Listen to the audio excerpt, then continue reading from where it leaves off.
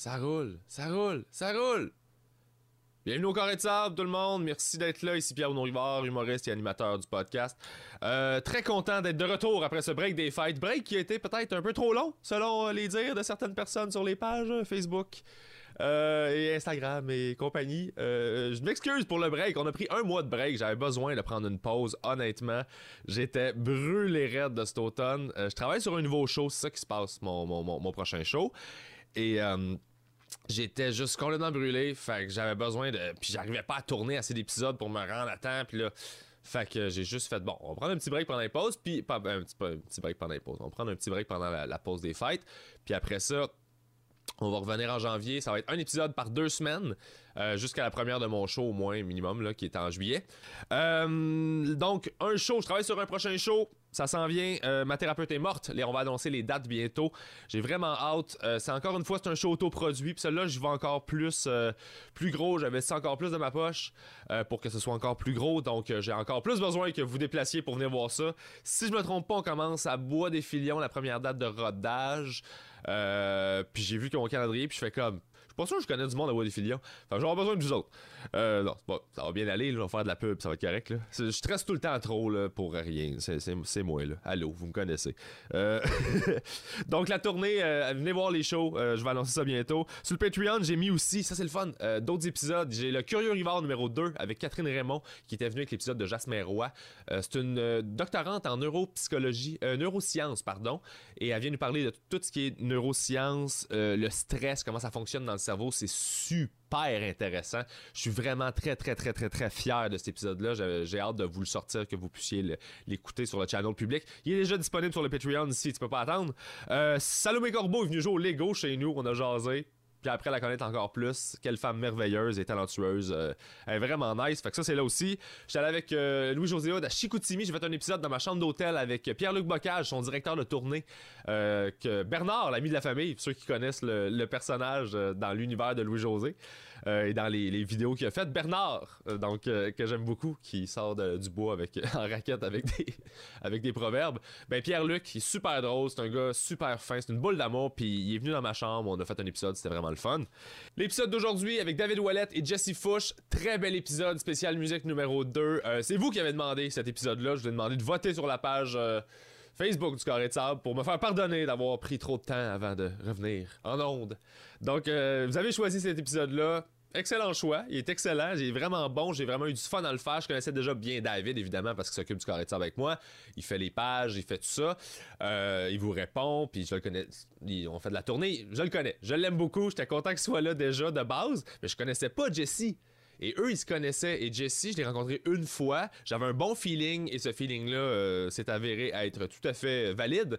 Vraiment, 2 beaux humains que je suis content de vous présenter. Amusez-vous avec le spécial musique numéro 2. Bonne journée tout le monde. Non, bonne semaine. Non, même pas. Bonne vie. D'un coup que c'est le dernier épisode que t'écoutes, bonne vie, mon gars. Ou ma fille. Je veux pas genrer mes souhaits.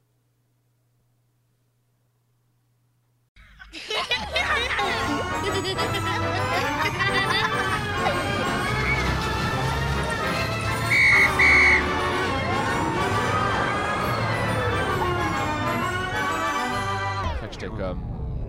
Puis là, dernièrement, j'ai déjà là demandé, je suis pas une brute d'organisation puis de se rappeler de quelque chose. T'as quand même réussi à avoir un des meilleurs podcasts, là, tu sais. Fait que... Ben merci, oui, je pense qu'on se débrouille pas pire, je suis bien fier de ça.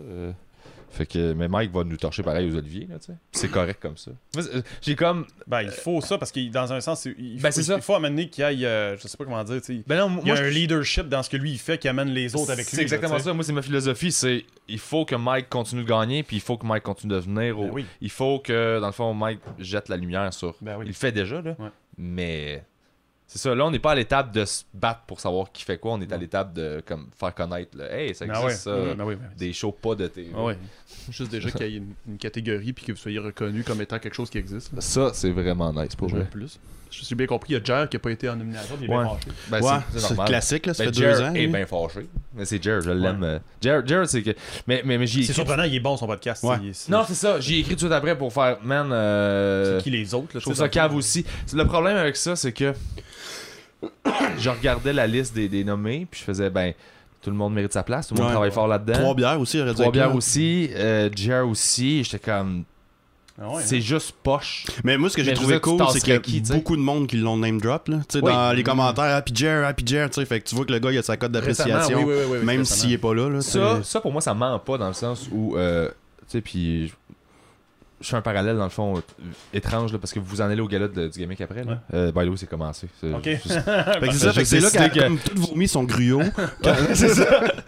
Non, c'est juste que j'ai comme ça tête, on jase.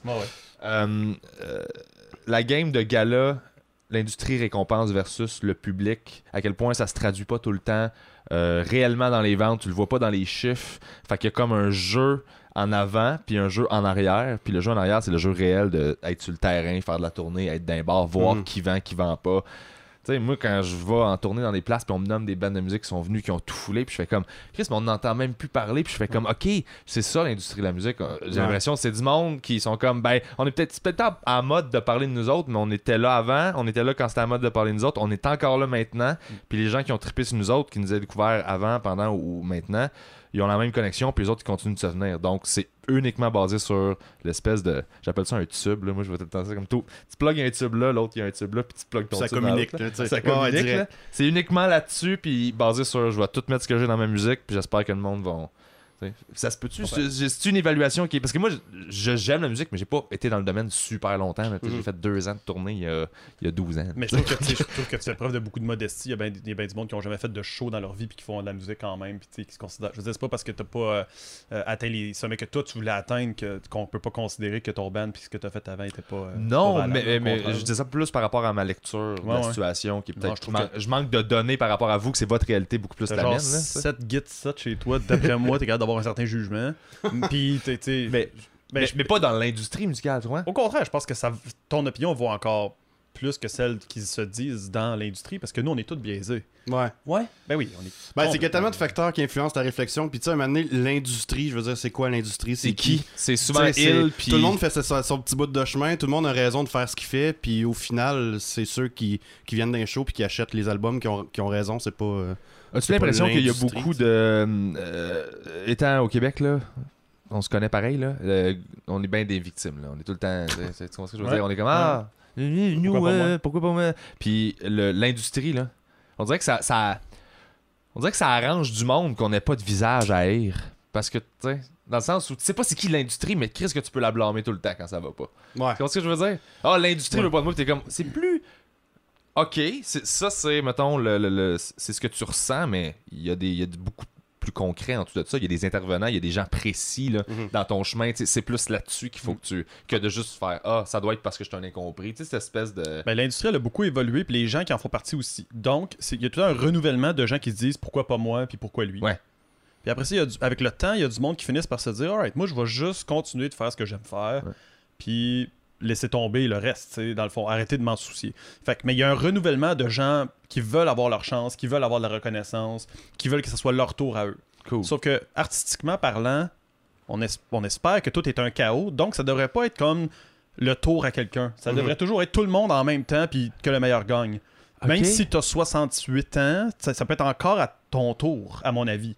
Ouais. Ça devrait jamais être comme un cycle. Parce que l'échelle de valeur, elle devrait être juste la qualité de ce que tu fais. Je comprends pas justement si c'est une affaire de... Est-ce qu'on devrait vraiment se dire, moi je suis rendu bon parce que ça fait 15 ans que je fais ça, la personne qui commence sa phrase en disant ça fait 20 ans que, puis là il poursuit avec quelque chose, souvent on dirait que ça cache une espèce de perte de confiance, de ça se pourrait que j'aille pas le talent des plus jeunes, fait que je vais essayer de me baser sur une structure de reconnaissance, puis je vais me valider à cause des années, puis pas à cause qu'artistiquement je fais quelque chose de bon. Ouais, c'est au lieu de te remettre en question. Je pense qu'on c'est intéressant. Non, mais les jours se remettre en question.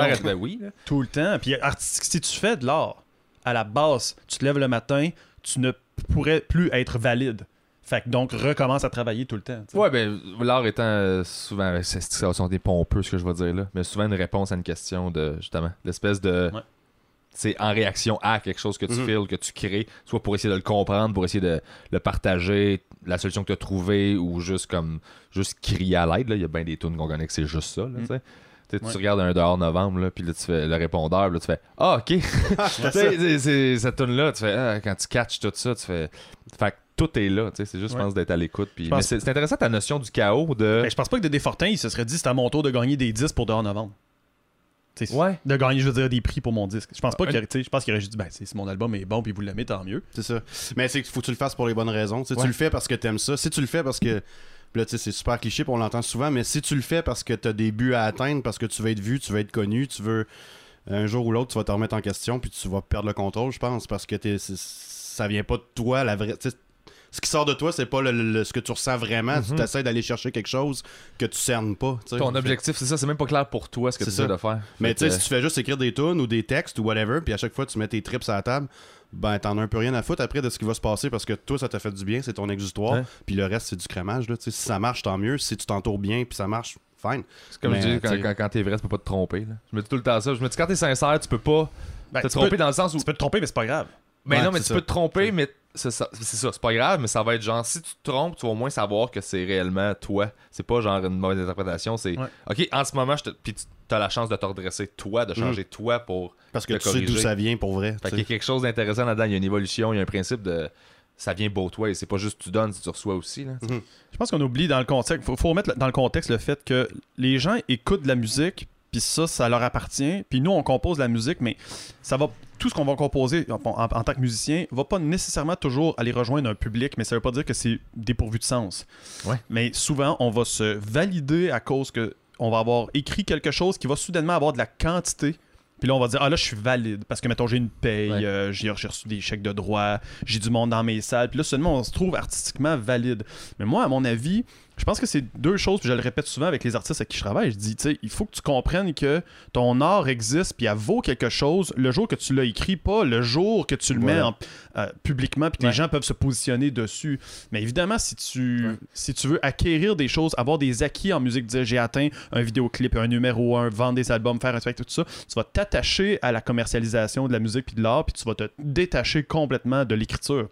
Ou tu vas vouloir, c'est ça, ça va tellement te plaire que tu vas vouloir continuer de plaire, puis tu vas vraiment changer sans t'en rendre compte toi-même. C'est ça, ce qui va faire que tu vas, ce qui va faire que tu vas avoir le goût d'écrire des tunes. C'est la raison pour laquelle tu as commencé à faire ça, en fait. Exactement. Mais en humour aussi, il y a ça. Tu le vis aussi, l'espèce de pourquoi déjà, ta vie va super bien, t'as plein de shows, pis t'es comme pourquoi je fais ça déjà, puis tu te rappelles même plus, t'es juste brûlé, puis tu fais comme c'est pas normal, Chris, que. Mais jusqu'à un certain point, ça doit être pire l'humour, parce que je veux dire, à chaque joke, à chaque ligne, faut qu'elle soit bien placée, à chaque soir, ça réagit pas pareil.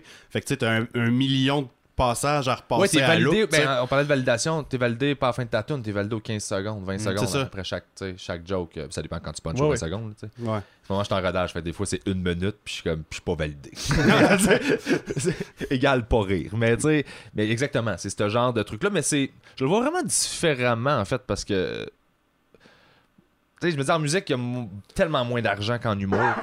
Pas qu'il y en a moins, mais il est moins splitté parce qu'il y a moins de monde. C'est un peu le même. Fait que je me dis tout le temps, tu sais, j'essaie de pas me dire un est pire que l'autre, j'essaie de me dire ils sont différents, voici pourquoi. Puis, c'est deux formes d'art qui peuvent avoir des choses communes, ça c'est sûr, à laquelle on peut se relier, mais dans un certain sens, les gens qui je trouve que c'est des vases communicants quasiment, c'est-à-dire que tu vas regarder les musiciens vont regarder ce qui se passe dans l'humour, puis ils vont essayer de s'en inspirer un peu, voir la commercialisation, qu'est-ce qu'ils font, puis après ça éventuellement les humoristes vont aller voir un peu ce qui se fait en musique, puis c'est pas pour rien que c'est Louis-José qui anime un gala de musique là, dans un sens là, je veux dire c'est des formes d'art qui se côtoient là. Ah mais ça, puis il est bon en plus là. C'est probablement le meilleur gars pour animer ça en termes de consensus. Pour rendre un gars-là qui, à mon avis, a perdu toute sa valeur, je pense que c'est la seule chose qui reste de ce gars-là, c'est Louis-José. En fait. Ouais, honnêtement. Parce qu'après ça, tout le monde sort de là fâché. C'est vraiment ça. Fait que dans le fond, le seul moment qu'ils ont eu du fun, c'est quand Louis-José a fait ses jokes. Mais ils sont arrivés là en crise, puis ils sont sortis de là en crise. Ils sont arrivés en crise? Ben oui, c'est sûr. Tout le monde arrive là en disant, c'est sûr que ça sera pas moi qui va gagner. Puis évidemment, il gagne pas. Puis ils sortent parce qu'évidemment, tu sais, il y a 8% du monde qui sortent avec des. Vous vie aussi, on le sait qu'on va perdre, là. Puis on est content d'être là, c'est encore lisse, là. Ah non, en musique, il y a de l'ego, là, à l'infini. Les gars-là sont là pour flatter l'ego des gens. Puis, mais est-ce que. Mais je pense que, puis j'ai envie de défendre ces gens-là, même si je comprends que c'est une réaction qui n'a pas rapport. Les prix, on dirait qu'en musique, l'industrie est tellement dominée ou genre décidée par du monde. Il y a encore des décideurs là, qui font ça va être populaire, ça va être populaire. Ouais, mais ça marche pas toujours. Tu sais, check un Hubert Lenoir, mettons, qui pop out of the blue puis qui casse tout. Je suis d'accord, mais sachant que le climat est encore un peu là-dedans, quand tu gagnes un prix dans ces galas-là, ça a une réelle influence sur C'est la faux. médiatisation, non? C'est faux. Je veux dire, non, mais ces grands 4-là, ils font pas comme, OK, c'est à la mode d'aimer lui, il faut qu'on le pousse lui. À cause que le gars-là, tu vois ce que je veux dire? Ouais. Juste un terme de visibilité, je comprends que c'est une game d'image, puis que... Ouais. Mais ne serait-ce que pour ces... Parce qu'on dit que la disque, c'est une clique un peu, là, Ouais. dans le sens où... Ouais. je suis pas en super grosse connaissance de cause, fait que corrigez-moi à chaque bout où je m'accroche, là. Mais je me dis, s'ils font gagner un prix à quelqu'un là-dedans, ben lui, naturellement, ça vient dicter que la prochaine année, ben, c'est de lui qu'on va parler, c'est lui qui va être invité à ces talk shows. Tu sais, Hubert Lenoir, c'est de lui qu'on va parler. Je pense que c'est ce que le Pas monde juste à souhaite. cause de ça. C'est ce que le monde Mais c'est pas ça souhaite qui que se ça passe? fasse ça. Mais non. Ok, cool. Mais non. Je savais Même pas. qu'il y a Je pensais que ça avait plus d'importance que... le lendemain, tu vas avoir un article qui va dire, bon, ben, je sais pas moi, tel artiste est allé à Tout le monde en parle. Si on les prend tous, ces artistes-là, qui a vendu des billets le lendemain? Ouais. Puis finalement, ils vendent pas égal des billets, là, on s'entend. Il y en a qui vont à Tout le monde en parle, ils vendent 0 billet. Puis le lendemain, ils vendent 300 billets de spectacle juste parce qu'ils ont fait leur passage. La même chose est vraie pour un gala. Le gala va dire, voici un artiste qu'on veut donner une récompense, voici une récompense. Le lendemain, qui tu connais toi, qui est allé voir, qui a vu ça à la télé, puis le lendemain est allé chez HMV acheter un album. Jamais, Ouais. ça arrive pas. Ça arrive, oui, mais les pourcentages font qu'il n'y a pas de fluctuation dans la carrière de l'artiste tant que ça. Okay. Ce qui va faire fluctuer la carrière de l'artiste, ça va être si toi, tu me dis, hier, j'ai écouté l'album de tel artiste, puis j'ai vraiment aimé ça. Ouais. Le Là, bouche à oreille, moi, y a rien le qui- lendemain, je mets ça Ben sur oui. ma playlist, puis je l'écoute. Direct. Moi, si j'écoute un Ah. gala, ça me semble tellement un peu tout préorganisé. On dirait que je suis pas capable d'avoir une confiance en ça. C'est l'équivalent si tu mets une pancarte sur l'autoroute qui dit acheter le nouvel album de Marie-Chantal C'est Toupin. Je me sens pas, je l'ai vu, c'est une visibilité. Tout le monde le voit. Mais ça veut pas dire que le lendemain, je me mets à l'acheter. Mais c'est rendu ça. Je pense pas que ça a toujours été ça. C'est juste que là, on a tellement d'informations, on a tellement de pubs, de tout, on est tellement comme... On a une distance que- critique qu'on avait pas. là. Que Ouais, c'est ça, aussi, c'est exactement aussi. ça. On a un recul par rapport au gars-là qu'on est comme, ah, c'est une pub de plus finalement. C'est ça. Tu sais, quand tu le Carrément. catches, ça, Ouais, même oui. moi, je veux dire, ça fait 3 ans que j'ai catché que les Oliviers c'était réellement. Ben, Ouais, c'est 3 de ans, la c'est pub. peut-être passé là, C'est maintenant. pour ça que le monde 400. paye. Ouais, tu fais, ok, c'est pour ça que tu veux être là, c'est pour ça que Ben tu oui. payes. C'est vraiment. Ben oui. C'est de l'exposure C'est facile. des gérants tu sais. qui m'expliquaient ça. Puis- Moi, je voyais pas ça de même. Tu sais, puis il y a aussi les Spotify, là, je veux dire, je me promène avec des millions et des millions de tonnes dans les poches à chaque jour. Ouais. Fait que je peux fouiller un paquet de trucs, puis même si le gars-là me présente 8 artistes qui sont donc bien malades selon certains barèmes, ben moi j'en ai Ça va- 128 que je pourrais te nommer que je trouve donc bien malades Exact. selon d'autres barèmes, tu sais. Ben Puis oui, c'est pour ça que ça on- coûte cher. C'est ça. C'est une pub. Une pub pour dire à toi, parmi les 120 ça. que tu as dans ton Spotify, écoute celui-là. Ben, Spotify, c'est David. J'ai envie de vous présenter, vite, vu que ça fait 15 minutes. C'est pas pire intro, 15 minutes. Je vais vous présenter comme faut pour dire qui vous êtes, puis après ça, on va continuer dans le voyage. David Ouellette. Par où je pars? En fait, C'est à chaque fois qu'il dit je vais mettre ça dans les commentaires en bas, il ment, c'est moi. C'est moi qui fais ça. Ah, j'ai dit que je vais le faire. Non, j'ai dit le lien va être dans les commentaires en dessous de la vidéo. Parce que je sais très bien que je le ferai jamais. Et David, écoute, il fait ah ouais, ok, c'est mon cue. C'est ça. Puis là, il écrit. Mais il fait pas juste ça, évidemment. T'es régisseur, t'es musicien à la base, t'es bassiste, Nevermore and Less. C'est quoi les autres projets? Ben il y en a une coupe avant ça, moins connue, mais tu sais, mon premier vrai band, comme on va dire sérieux, le premier avec qui je suis monté sur scène, c'est Amnesia, qui s'appelle Inextalis maintenant, band de Québec. J'animais une émission de radio communautaire, puis une émission de métal, là, Fantasmagorie, ça s'appelait. Puis là, le moment donné, le téléphone sonne, puis il dit Hey, je connais ça. Pour vrai? En tout cas, ça se peut que Oh oui, c'est KRL là, dans le oui, c'est oui, KIA, oui. je veux dire que 80. Oh oui, je sais quoi, Québec. Ouais. Asti, je Fait connais que, ça. bref, c'est ça, puis là, le téléphone sonne, puis le gars il me dit, c'était Eric Bédard, il dit hey, tu joues de la bass, toi, il paraît. Je vois, ouais, un peu, tu sais, je commence, puis il dit ben, on cherche un bassiste, on se rencontre ça la semaine prochaine. Puis, oui, tu sais. Puis là, finalement, je rentre là, puis c'est de l'espèce de métal super technique, puis là, tu sais, ça m'a fait comme pogner quelques coches, là. Puis là, je jouais les albums, mon gars, à côté, puis là, je suis arrivé, puis j'ai fait mon premier show, puis là, j'ai compris qu'il se passait quelque chose dans ma vie, puis que ça allait aller dans ce sens-là. C'est bien hot. Ouais, j'avais 21, 20, je sais plus, là, début vingtaine. Là. As-tu l'impression que si tu commences trop tard, ça peut être tough d'avoir. de vivre Ça le trip? dépend de comment ça dépend de ton mindset, je pense. Là. Ouais. J'en Si connais tu pas veux beaucoup, juste mais des commencer boys à qui jouer ont- pour jouer, il n'y a pas Non, mais des d'âge, boys qui ont tu sais. fait de la tournée, mais qui ont commencé à 30, mettons. Ouais. On dirait que j'en connais pas du monde qui se sont fait fucking chier dans Econoline pour la première fois vers entre 30 et 40. Genre. Il y en a moins. Ouais, probablement qu'il y en a moins. Moi, personnellement, je pense pas en connaître. Ok. Mais c'est accessible. Il y a un là, gars je de veux dire. 32 qui dit à partir de maintenant, j'apprends à jouer de la bass, puis je m'en vais Ouais, dans je une pars en van. tour, je danse sur des planchers de bois fait franc. ça. puis- Non, c'est parce que pourrait. je réfléchis souvent à ça. Moi, je veux vivre une fois le trip de partir en tu sais, une tournée louche en Ukraine, Russie, machin. Là. Ah ouais. Je veux le faire une fois avec un band comme whatever. je Mais sais t'as pas décidé ça à 32. Ben, j'ai 31. Ouais, c'est ça, l'espèce C'est ça. d'épiphanie, là. Tu sais, Ouais. t'es dans le rayon des légumes à T'as l'épicerie. pensé à ça à Asti, 18, je vais là, faire puis de là, la tu le vis tournée. depuis ce temps-là, tu dis, j'aimerais ça. C'est ça, c'est exactement ça. Ouais, La ouais. genèse de l'idée était genre à ces Ouais, âges-là ouais. où t'es comme, je m'en crise de mal dormir. Exactement Il ça. mange ses céréales le matin. Je vais Tabarnak. faire de la musique, moi. J'aimerais ça me donner du trouble, moi. C'était ça. Ah, c'est non même mauvais un repas J'aimerais chaud. ça que ça soit pire. J'aimerais ça Ouais, c'est ça, je suis comme ben, là, je sais pas, faudrait que je me Ça challenge. ça devrait être pire. J'aimerais ça ouais. rétrograder dans mon Mais il est pas trop tard, si tu veux le faire, porte-toi un band Mais non. pour avoir du fun. Faut juste pas que tu sois princesse, là. Tu sais, C'est ça. Ça, c'est ça. une autre affaire, by the Faut que tu way. sois Si on se prêt connaît à peu, tout, mais là. David, il y a le référent que je suis princesse, moi, par rapport à... Ben, je le dis parce que tu me l'as dit, là. Je le dis parce- tout le temps, mais, ouais, par tu sais, rapport à... Je suis très conscient de... Tu sais, il vient de la musique, puis il m'a suivi en tournée un peu... En fait, on va finir ta bio, là, tu sais. Ouais. Vite après cette parenthèse-là, mais je suis très conscient que, étant humoriste, mes conditions de travail sont toujours meilleures que n'importe quel musicien va avoir, puis je me plains pour vraiment pas grand-chose. Lui, qui est comme pour vraiment... Je sens que t'es bien, là. Ouais, je suis comme... Ouais, mais c'est là-dedans que j'ai poussé, moi. C'est ça ma réalité, là. Il y a pas d'eau, ça me fait chier. Ouais, encore lisse, je bois de la bière. Non, c'est ça. Je suis non, ma T'as une chambre d'hôtel à toi tout seul, Ouais, man. c'est ça. Come on, esti. Ah ouais, puis je suis fâché parce que la chambre est pas... Ouais, c'est ça, là. Tu sais, il est comme, qu'est-ce que quoi? Tu dors pas sur le trottoir, ta gueule, esti. Fait que bref, c'est ça, beaucoup de musique, de show, ça a été Ton premier projet, c'était ça, après Amnesia, ça? après ça, il y a eu Hidden Sorrow que j'ai fait un petit bout. Comment t'as dit? Hidden Sorrow. Ok. Hidden Sorrow. Genre de Honored couche avec In Flames, mettons, là, le mix. Je vais mettre là. tous les liens en dessous de la vidéo. Cette fois-là, c'est vrai. Ouais, c'est ça, Non, je le ça ferai va pas, être on va pas voir. clair. Tes propres Clairement liens de ton propre band. Ouais, c'est vrai, je peux pas faire ça. Ben oui, tu peux faire ça, non? Non, à partir du Ça moment serait nice. qu'on a eu cette conversation-là, là, c'est toi qui le mets Ouais, ces c'est liens-là, vrai, man. il y a plein de Bon, je suis témoins. désolé pour tous les liens qui sont pas en dessous de la vidéo. Je vous demande de les écrire dans les commentaires Voici le YouTube. numéro à David, Ouais, appelez-le, c'est il va. ça. J'ai dit ça, moi, Chris, je touche plus à une souris. Fait Ok, que cool. c'est ça, il y a eu ça un bout de temps. Après ça, j'ai fait un bref passage par Hephaestus, le genre de band metalcore. OK. Puis ensuite, ça a été Nevermore Than Less. Je suis rentré comme sub. Ben, on m'a appelé pour que je sois sub, puis finalement, le bassiste est parti. Fait que j'ai fait le band pour vrai, puis on a fait 10 ans de même à peu près. Puis là, Nice. ben, ça fait un an là, en novembre qu'on est comme un peu tombé sur pause, mais il n'y a pas de statut officiel. C'est juste que tout le monde était vraiment occupé, chacun de son bar. Hi, Alice. Fait que, ouais, on va voir ce que ça va donner. Cool. Puis, ben, c'est ça. C'est correct aussi, Le là, tu sais. background de musique, c'est ça. T'as fait 10 ans avec eux autres? Ouais, 10 ans, 2007 à novembre l'an passé, là, 2007, 2017. Puis on fait des belles affaires. Ouais, C'est on a pas eu un du 10 fun. ans de marde, là. On a eu Ouais, du ouais, fun. non, c'est ça, c'est ça que- C'est hot, là. Ouais, ben, en fait, j'ai rencontré David, moi, dans la transition un peu, là.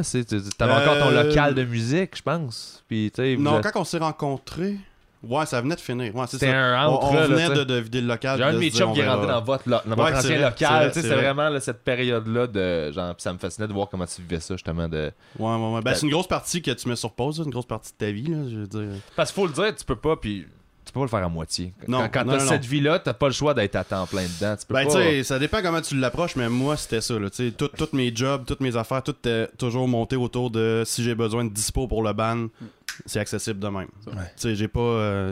Pensez-vous que ça, c'est un prérequis, genre, de base, que tout le monde doit avoir cette espèce de. Faut que je sois dans ma vie, la structure, soit je peux tout tasser pour juste faire ça, pour réussir à psychologiquement, genre, survivre dans cette espèce de milieu-là qui est un peu. Non, il y en a après un certain temps qui finissent par mettre. Ils ont des familles, puis tout, puis après ça, à partir de ce moment-là, c'est leur famille qui priorise tout, puis après ça, le ban après, puis après ça, la job, mettons. Fait que, tu sais, comme finalement, t'es capable de remplacer la musique par d'autres choses. Ça dépend juste de qu'est-ce que tu veux faire. Mais est-ce que ça te prend un certain statut dans l'industrie de la musique pour être en mesure de caler tes propres shots puis être capable de Ben, ça prioriser dépend qu'est-ce que tu ou veux, t'acceptes, tu sais, parce que je veux dire, c'est une décision de band, faut que le band aussi. Ben, c'est cyclique, là. Il y a des fois, ton band, il va vraiment bien. Fait qu'à un moment donné, là, tu mets tout de côté Tu prends pour le tout ce qui band. passe, Puis à un moment donné, le puis, band, tu sais. c'est plus tranquille. Fait que... C'est vraiment comme ça que vous, tu sais, que vous tendance à le traiter comme le band, Ouais. l'entité, puis t'as pas le choix de te coller en ce moment, c'est ça, c'est une vibe. Je fais tout le temps les parallèles évidemment avec l'humour parce que dans le sens où on a juste un produit à vendre, c'est Ouais. nous. Tu sais. Fait que Mhm. donc Mais- vous êtes 4, donc il y a une démocratie là-dedans. C'est il y ça, a mais tout ça aussi, là, ça dépend que- des projets. Tu sais, il y a des projets que t'as un gars, un leader qui écrit tout, puis qui compose tout, puis qui book tout, puis qui fait tout seul.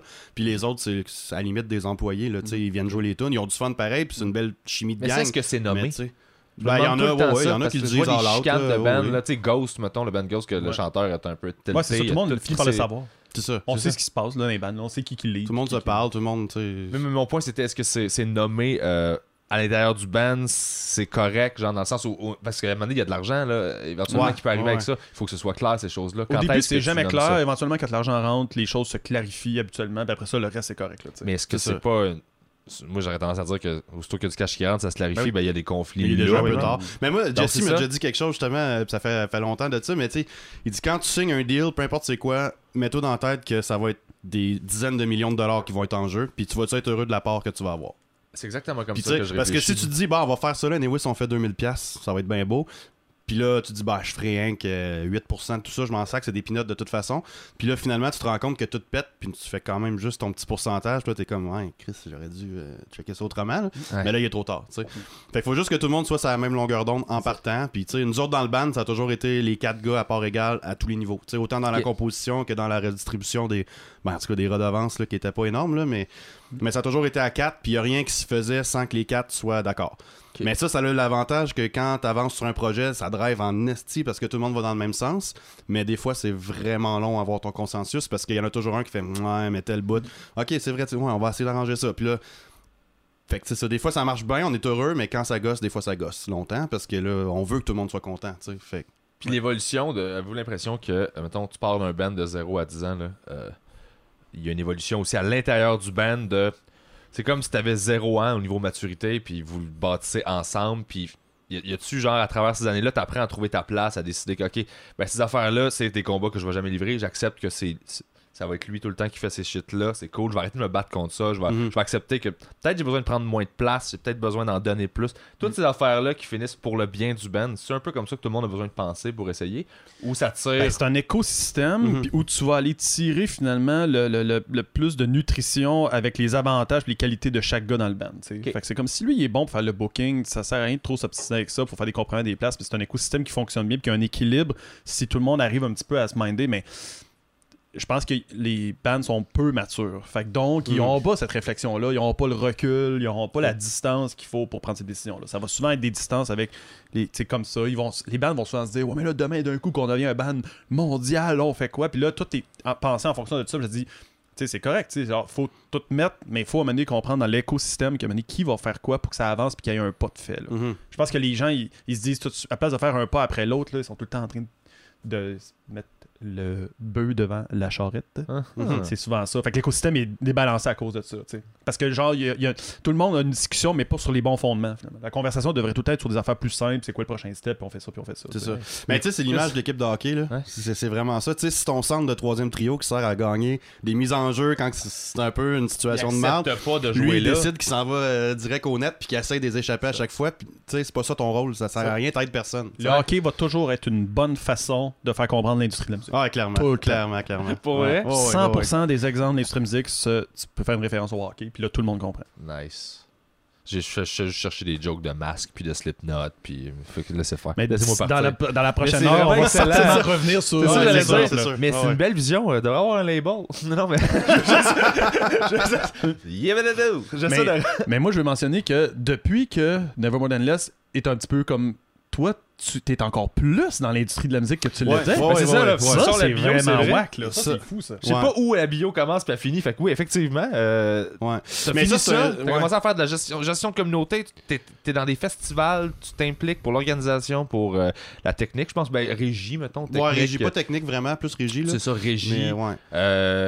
Mais tu sais, c'est ça, je m'occupe les Nuits psychédéliques de Québec. Je m'occupe. On est une équipe, là. C'est pas moi tout seul, loin de là. Le festival des Nuits psychédéliques de Québec. Ouais, le lien va être en dessous. Chris, oui, ça, je veux y aller au prochain. Ça fait comme 2 fois que je manque des parties. 4, 5, 6 avril, c'est là que ça s'en vient. C'est bon. Mais où je voulais en venir, en fait, c'est que oui, je m'implique de plus en plus, mais c'est toujours dans l'optique où est-ce que je voulais garder mes dispos pour le band, tu sais. Fait que je me disais, si je m'embarque dans des projets qui me suivent, tu sais, parce que là, j'avais un job dans un hôpital que je punch in, punch out. Quand je suis dehors, j'y pense plus, puis je suis pas pris, tu sais, ma tête est pas prise nulle part. Mais là, je suis dans des projets que je pense constamment comment je pourrais améliorer tel truc, ça serait cool d'avoir tel band à telle date, puis blablabla. Mais là, je peux pas tout mettre ça sur pause pendant 2 semaines parce que je pars en tournée puis on verra mais que je revienne là, ça va trop vite, tu sais. Fait que je me le permettais pas à cause de ça, mais c'était toujours de quoi que j'ai voulu faire, tu sais. Puis là le band était comme un peu sur pause, puis je commençais déjà à me faire des contacts de plus en plus puis tout, puis là, je me suis dit pied dans le fond. T'étais déjà bon là-dedans? Je sais pas. À l'intérieur du band, de ce que tu me parlais, à l'intérieur du band, t'avais l'air à être déjà bon pour genre essayer d'aider puis d'aider, oui, c'était pas moi qui lidais le band particulièrement, mais tu sais, t'avais les connaissances, j'épaulais tout le temps, puis c'est ça. Puis c'est correct parce que comme Jesse disait, s'il y en a 2, 3 qui poussent pour être en avant tout le temps, on se nuit tout, on s'entrecoupe, puis tu sais. Mais ouais, c'est ça. Puis là, j'ai été vraiment chanceux parce que chez Coyote Records, il y a à Québec là, il y en a pas plein là, des labels à Québec. Puis il y a une chaise qui s'est libérée.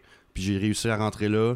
Puis là, j'ai une job à temps plein là. Puis tu sais, je fais du booking pour eux autres. Puis tout. Puis j'ai vraiment été chanceux dans mon chemin, on va dire ça de même. Là.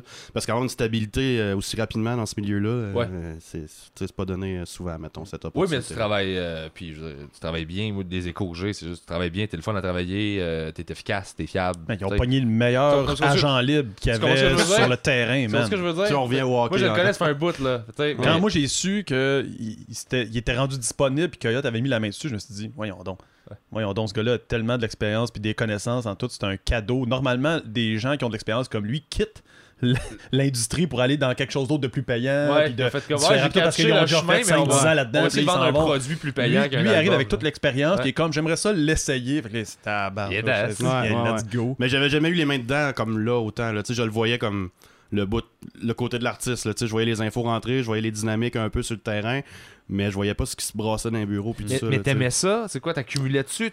Ben oui, forcément. Là. Mais ça, je pense que c'est l'histoire d'une vie. Moi, avant de faire de l'humour, sans m'en rendre compte, je prenais des notes. Je comprenais pas. J'allais faire ça. Est-ce que toi, naturellement, tu regardais Chris, ok, il y a des ça de même avec nous autres. Mais Nevermore, ça a été vraiment un laboratoire incroyable pour ça. Là, je veux dire, on a essayé un paquet de trucs. On rencontrait plein de monde. En fait, ultimement, c'est grâce à Jessie que je te connais maintenant. Okay. Parce que la loupe. C'est grâce à toi que je connais Jessie. Ça, c'est weird. C'est vrai, c'est pas vrai. C'est pour ça qu'on a décidé de faire le podcast ensemble dans le fond. C'est ça, puis le corps à Max Beaulieu qu'on salue. Là. Aucune idée, c'est le gars qu'on a vu au show de Get the Shot. Merci, cool. Parfait. Mais c'est ça, c'est qu'on avait un. Comment toi, t'as connu lui grâce à moi? Ben c'est ça, c'est que dans le fond, j'ai connu toi en même temps que dans Cause, dans le temps que vous étiez deux dans Slam Disc. Puis dans Cause, à un moment donné, a quitté Slam Disc. Il s'est ramassé au Comédia. Slam Disc qui est la maison de disque. Ouais, qui est le label de Jessie. Puis qui est un excellent label d'ailleurs. Moi, en tout cas. Un exemple à suivre, je pense, parce que c'est un peu champ gauche, mais c'est super dynamique, puis ça marche droit. Parce que le podcast s'adresse aux gens qui connaissent absolument probablement. Il y en a plein qui vont pas savoir vous êtes qui, fait que j'essaie de mettre en contexte tout le temps pour être sûr que tout le monde est à jour. Là. Mais bref, c'est ça, fait que dans Cause, lâche Slam Disc, ça ramasse chez Québecom à Québec qui devient Comédia. Puis il me donne une première gig de régie. Ah, dans Cause Pierre-Luc dans Cause. Je le connais ce gars-là. Ben oui. Puis là, lui, il me donne une première gig de régie sur le festival. Ça marche. Fait que genre, renouvelle à chaque édition. Puis à un moment donné, je tombe sur ton show. Comédia Live, c'était ça? Comédia Live, quand tu faisais ton carré de sable au voûte, là, Maison Chevalier. Puis là, on se pogne un peu. On s'est pogné live sur scène.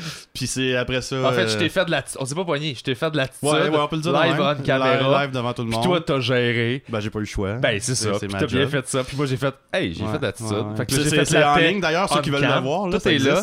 Le lien sera pas en dessous de la vidéo. S'il est là, c'est pour moi qui va le mettre. Mais c'est ça. Fait que la boucle, c'est ça. C'est que ça a commencé, j'ai rencontré Pierre-Luc, Jessie la première fois. Puis là, j'ai gardé des liens avec ce monde-là. Puis là, ben, voilà, on est ici. Tout est dans tout. Merveilleux. Puis notre rencontre, ben, comptons-le. En fait, puis après ça, je vais faire ta bio parce que j'ai envie de rentrer là-dedans aussi. David, enfin, je suis à Québec, à la salle de Méduse. Tu m'amènes voir. Tu m'amènes voir. Get the Shot, Boundaries, Medved. Exactement.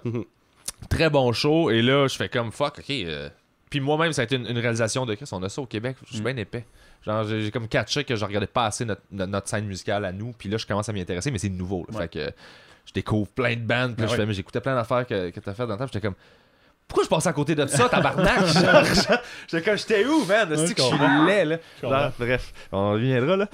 Mais Max, que t'as nommé tantôt, qui écoute le podcast, il me voit, il vient me jaser dehors, puis il fait « Hey, man, podcast, on jase, c'est super cool, il est super smart. » Puis il me pointe, « Jesse, tu devrais inviter lui! » Puis là, je fais comme « Ah! » Puis là, il me met en contact, je fais « Ben oui, Chris, ben oui! Comment c'est ça que j'ai pas cliqué? » Il nous présente, on se rencontre.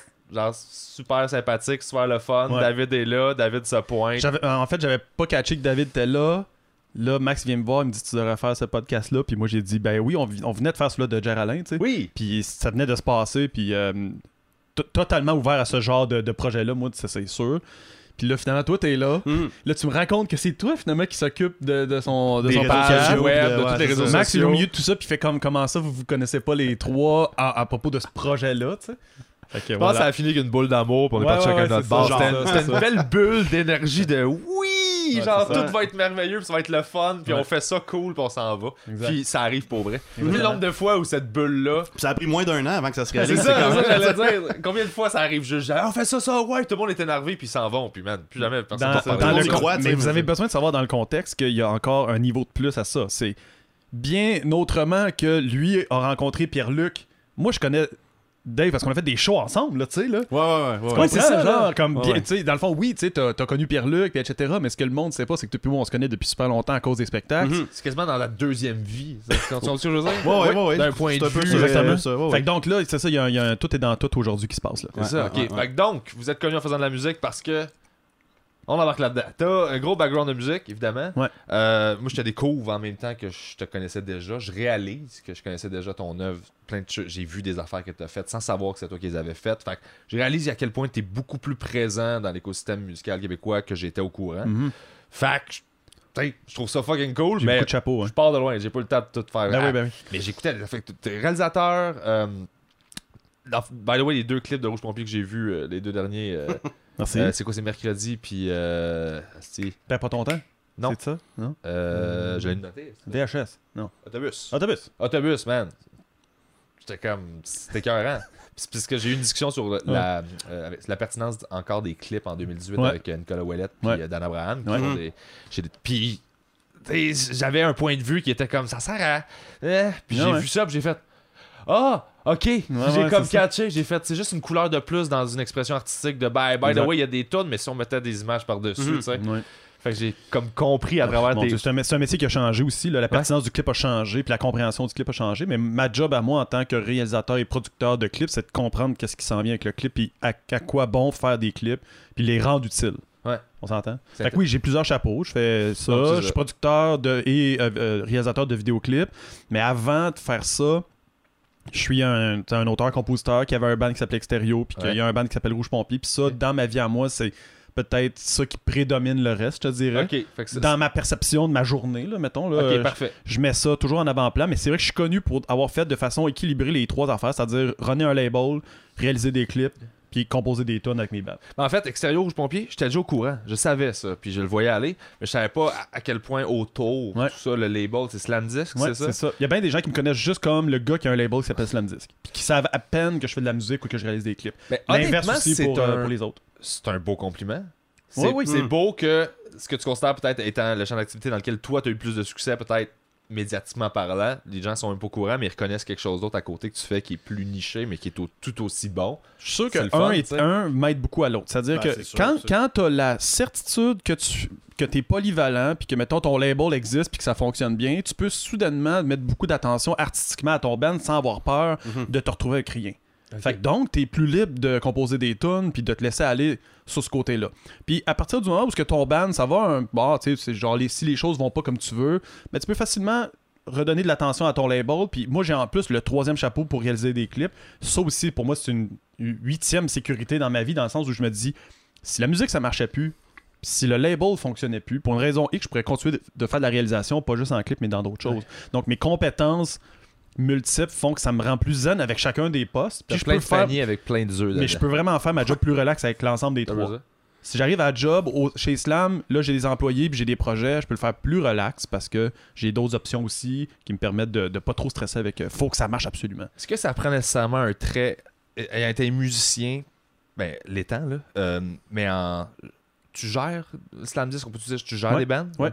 Les gens comprennent mieux quand on dit qu'on gère des artistes. Là. Les gens c'est ça. Ben, je voulais le terme précis que toi tu utiliserais, mettons. Non, c'est pas ça qu'on fait. Nous, on a une maison de disques, fait qu'on produit des albums, mais ça, le monde, c'est comme ça veut dire quoi? Fait qu'on dit, hey, on gère des artistes. Puis, mais c'est ça. Mais moi, je veux la distinction. Si tu produis, tu crées l'album, le son en studio, tout ça, mais... En fait, on fait tout sauf de la gérance.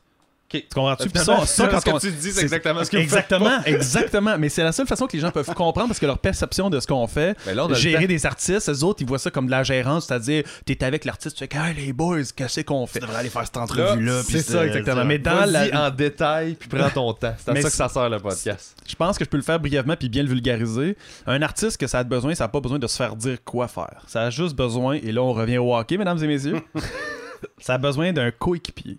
Tu peux pas juste aller scorer tes buts tout seul. À un moment donné, tu as besoin de quelqu'un qui te fait une passe. Ouais. Nous, on est ceux qui font la passe. Chez Slamdisk, la job, c'est de faire des passes à palette à chaque fois. Nous, on va jamais aller scorer. On est tout le temps le gars qui fait l'assist. C'est-à-dire qu'on est sur la glace, on travaille avec toi. Toi, tu mets la puck dans le net parce qu'on te la met sur la palette. Si tu la mets pas dans le net, ça t'appartient à toi, dans le fond. Ouais. Fait que ça, c'est la partie artistique de l'artiste. C'est la partie de la mettre dans le net. Mais nous, on est le coéquipier qui la met sur la palette à chaque fois. Ça veut dire... Si l'artiste me dit, j'aimerais ça faire un clip, nous autres on dit, OK, qu'est-ce que tu veux faire? J'aimerais ça faire ça. Cool. On fait le clip au complet. On parle avec l'artiste de ce qu'il veut faire. On le fait. Boum, c'est fait. On a fait la passe à la palette. Mais je te ralentis, là. Ouais. C'est quoi une passe? Ben, par exemple, tu book L'Oréal, tu cherches. C'est ça. L'artiste, dans le fond, là, il aimerait ça avoir un clip, mais il en sait pas plus que le public qui nous regarde, c'est que ça prend pour starter pour faire un clip. L'artiste, il fait moi, j'ai composé une tune, mais on se fait-tu un clip? Puis il faut que tu acceptes que l'artiste, dans sa tête, il voit ça comme un step. Là, tu te dis, en tant que label, si c'est ça le step que tu as dans la tête, on fait ça. OK, dans le fond, c'est ça. C'est de respecter c'est quoi tu penses que c'est ton cheminement, où est-ce que tu vas aller, puis on va t'accompagner dans chaque étape. C'est ça. C'est qu'est-ce qui est important pour toi en ce moment, mais c'est-tu aussi... Non, ça, ce serait de la gérance, de l'aider à relativiser de à quel point quelque chose est peut-être moins important que d'autres, puis tu devrais peut-être te battre plus sur ça. En fait, ce qu'on va souvent lui faire, c'est aussi lui donner des options s'il n'y en a pas dans sa tête. Mais il y a des artistes qui savent très bien ce qu'ils veulent, puis t'as pas besoin de leur donner 8 nouvelles options. Mais ça, ce serait pas de la gérance, lui donner des options. Pour moi, c'est une direction, tu sais, ça devient genre... La différence où les gens doivent comprendre entre les deux, c'est qu'il y a une limite au niveau de l'industrie, c'est-à-dire que nous, ce qu'on fait avec l'artiste, là, on va faire une cote là-dedans. C'est-à-dire qu'on va faire de l'argent. OK? Fait que donc, il faut garder une distance avec l'artiste pour être sûr que l'artiste, que nous, on n'ait pas un biais, et qu'on ne dise pas à l'artiste de faire des choses qui vont nous avantager à nous autres. Tu vois ce que je veux dire? Fait que le gérant, lui, sa job, par exemple, c'est de s'organiser pour que la couverte soit tirée vers l'artiste.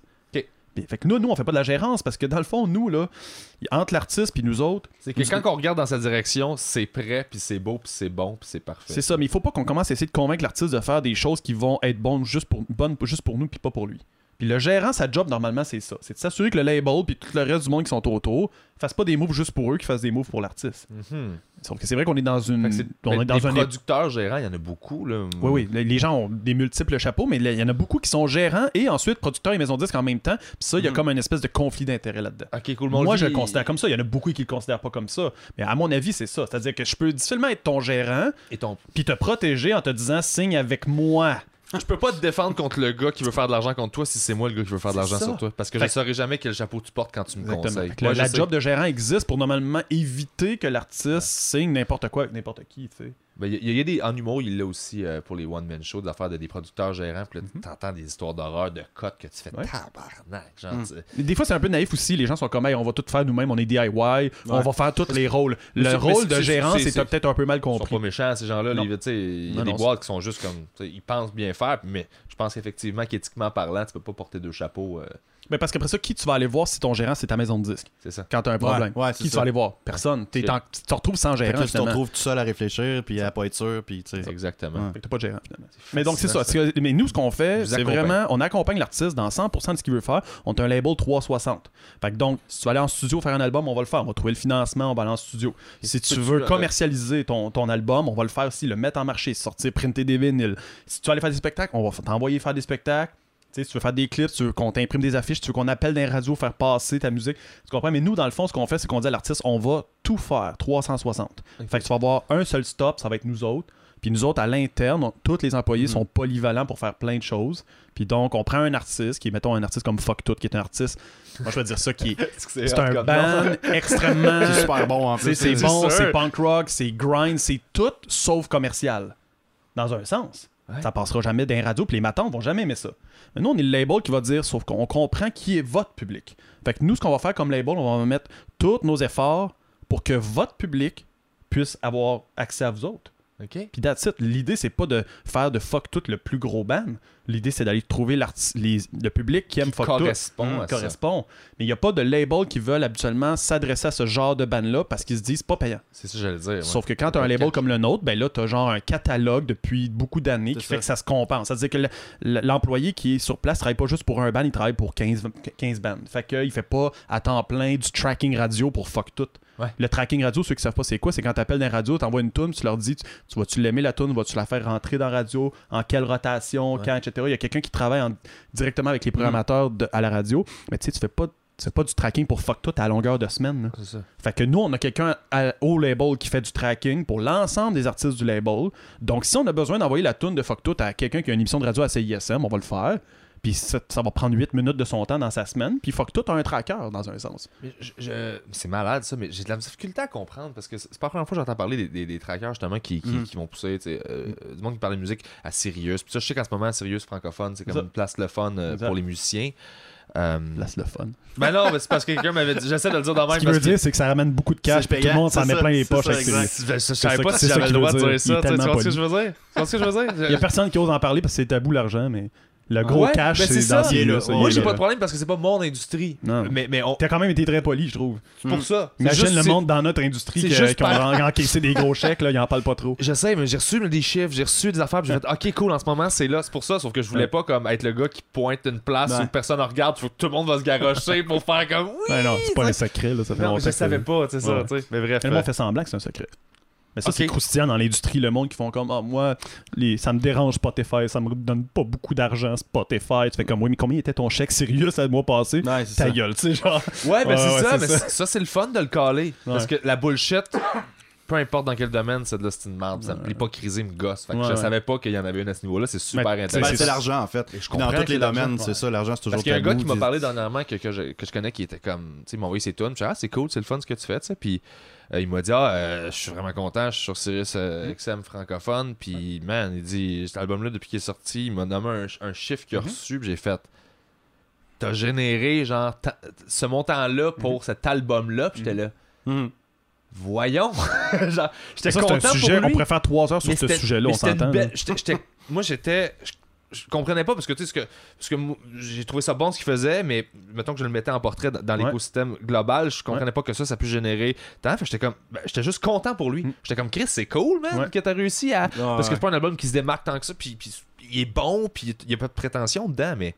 Genre, il a été choisi pour une toune de quelque chose, puis là, tu fais bon. Ce que tu veux dire, puis ce qui est vrai, c'est qu'il y a beaucoup d'artistes qui ont encaissé des chèques de 10, puis 20 000, puis 30 000 piastres, même si leur album, personne ne sait que ça existe. Exact. Ouais, c'est ça. Bon. C'est là, ça que ce que le monde se pose comme question, c'est comment ça que ça se peut arriver, je comprends pas. Tu te dis, c'est une longue conversation. Ok, cool. C'est une très longue conversation. Mais c'est ça. T'sais, mais ça existe. C'est votre domaine, fait que moi je veux pas mettre la merde. C'est parce que là, c'est toi qui le cadre, c'est cool, ça me dérange pas. Je peux commencer à. C'est que je sais pas ce qui se dit pis ce qui se dit pas. En fait, on part carrément de ce principe-là. Ça se dit. Tu peux demander à n'importe quel artiste que tu connais, tu reçois-tu des chèques de Sirius. Si ça fait, c'est comme. C'est parce que j'ai pas envie que quelqu'un commence à avoir cette discussion-là par rapport à ma job à moi.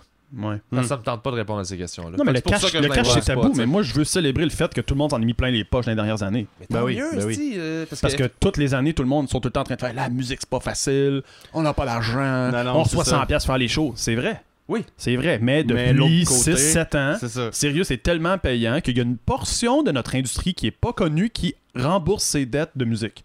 Cette portion-là de la musique, c'est pas nécessairement la portion la plus connue ou la plus populaire. C'est un retour d'ascenseur qu'il n'y a jamais eu dans notre industrie et c'est un peu hasard. Ce n'est pas calculé. Ça n'a pas été quelqu'un qui a dit je vais redonner de l'argent à le monde. J'ai assez hâte de dépenser mais plein mettons, de millions de il y a 10 ans, tous les artistes qui disaient bon, ben moi, évidemment, je suis dans la section pas connue de la musique, fait que je vais jamais faire d'argent là-dedans. Puis tous ces gens-là, soudainement, ont une tribune qui est très payante. C'est beau, ça. Là, ils font de l'argent, ça leur permet de construire des nouveaux albums, d'artistiquement, d'être plus libres. Puis ils réussissent aussi à se trouver maintenant des idées, des affaires, parce qu'ils ont de l'argent. Ils sont pas à la merci d'un label qui va financer toutes leurs affaires. Ça change complètement. C'est le chaos et c'est parfait. C'est cool, ça. Mais le chaos, ça semble être quelque chose que. C'est un principe auquel tu sembles tenir par rapport à tout ça. Sinon, mais c'est de l'art. L'art et le chaos. T'sais, si tout était structuré droite, et où la surprise? Mais non, je suis curieux parce que c'est pas. Il me semble que le chaos, c'est quelque chose de. Naturellement, on est drillé à s'éloigner. On n'est pas drillé à aller se garrocher dans le chaos. On est drillé à faire comme faire du ménage. On classe. Oui et non, regarde les relations des gens en couple de façon générale, ils crissent tout le temps le feu dedans pour plein de raisons X.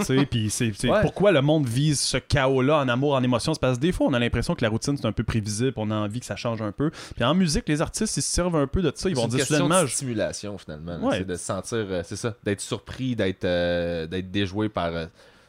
C'est jamais ce qui s'en vient. Je veux dire, c'est peuplé d'artistes, puis c'est tout du monde qui du jour au lendemain se lève avec une envie soudaine de faire quelque chose, puis ils le font.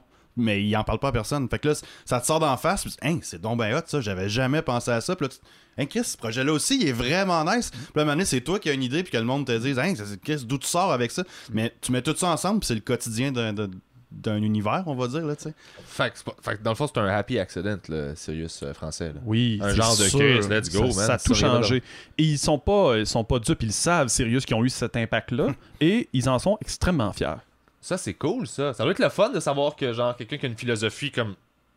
Parce Cool de qu'ils même est rendu. parce qu'ils se sont pas mis à jouer des artistes connus par la pression de, mettons, je sais pas, cet artiste-là est l'artiste le plus connu de ce temps-là, puis là, son gérant, il dit, faut qu'on passe à Sirius parce que c'est là qu'il le cache. Là, il appelle, puis il dit, passe mon artiste, puis le gars de Sirius va dire, ben, pas nécessairement, c'est pas ça ma programmation à moi. Mais c'était ça ma question tantôt. C'est là où je m'en allais avec le tracking. C'est que. Moi, je suis une station de radio comme Sirius, là. Tout le monde a un tracker qui. Qui appelle. Ben.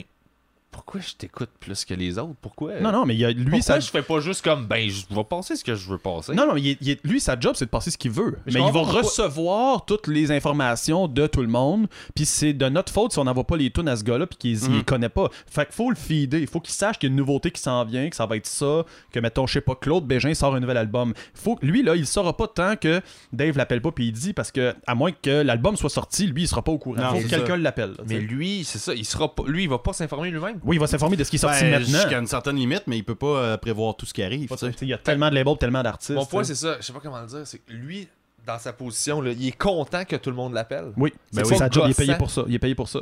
Ok, c'est ça. Comme un diffuseur de spectacle qui se fait appeler pour avoir des humoristes. Ils vont dire, tu veux-tu pogner Louis-José Hood cette année? On est en train de prévoir son prochain spectacle. Le diffuseur prend le téléphone, il dit, oui, c'est quoi tes dates? Puis là, il book la date à l'avance. Mais il va pas appeler le gérant de Non, Louis-José c'est ça. Hood puis dire, C'est ça. est-ce que vous avez un spectacle qui s'en vient pour que je prévoie ma prog? Ça, je Tu comprends. comprends? Donc, le diffuseur, sa job, c'est de se tenir au courant de ce qui se Ok. passe, mais de savoir aussi ce qui va s'en venir.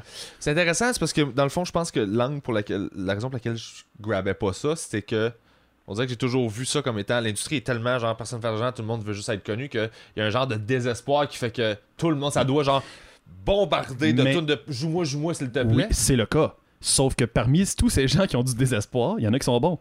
Fait que là, lui, là, il est content de recevoir 200 tonnes puis de dire oui, non, oui, non. Il fait tender avec les tonnes. Oui, Ouais, non, ouais, oui, carrément. non, oui, non, oui, Ouais, non, oui, carrément. non. C'est ça. Ouais.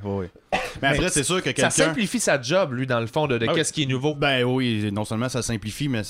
Le temps qu'il met là-dessus, ça Tu sais, ouais, c'est ça. Mais tu sais, c'est comme si toi, t'es un goûteur professionnel, puis faut que tu parles d'une nouvelle tarte à chaque semaine. Ben, t'es vraiment heureux d'en recevoir 500 par semaine des À un tartes. moment donné, tu sais plus, là. T'sais. Non, tu sais plus, mais t'en reçois tout le temps. Fait que, tu sais, après ça, tu peux fouiller, puis t'es jamais limité, puis tu peux vraiment choisir. Et c'est pas juste l'illusion du choix que t'as, tu sais.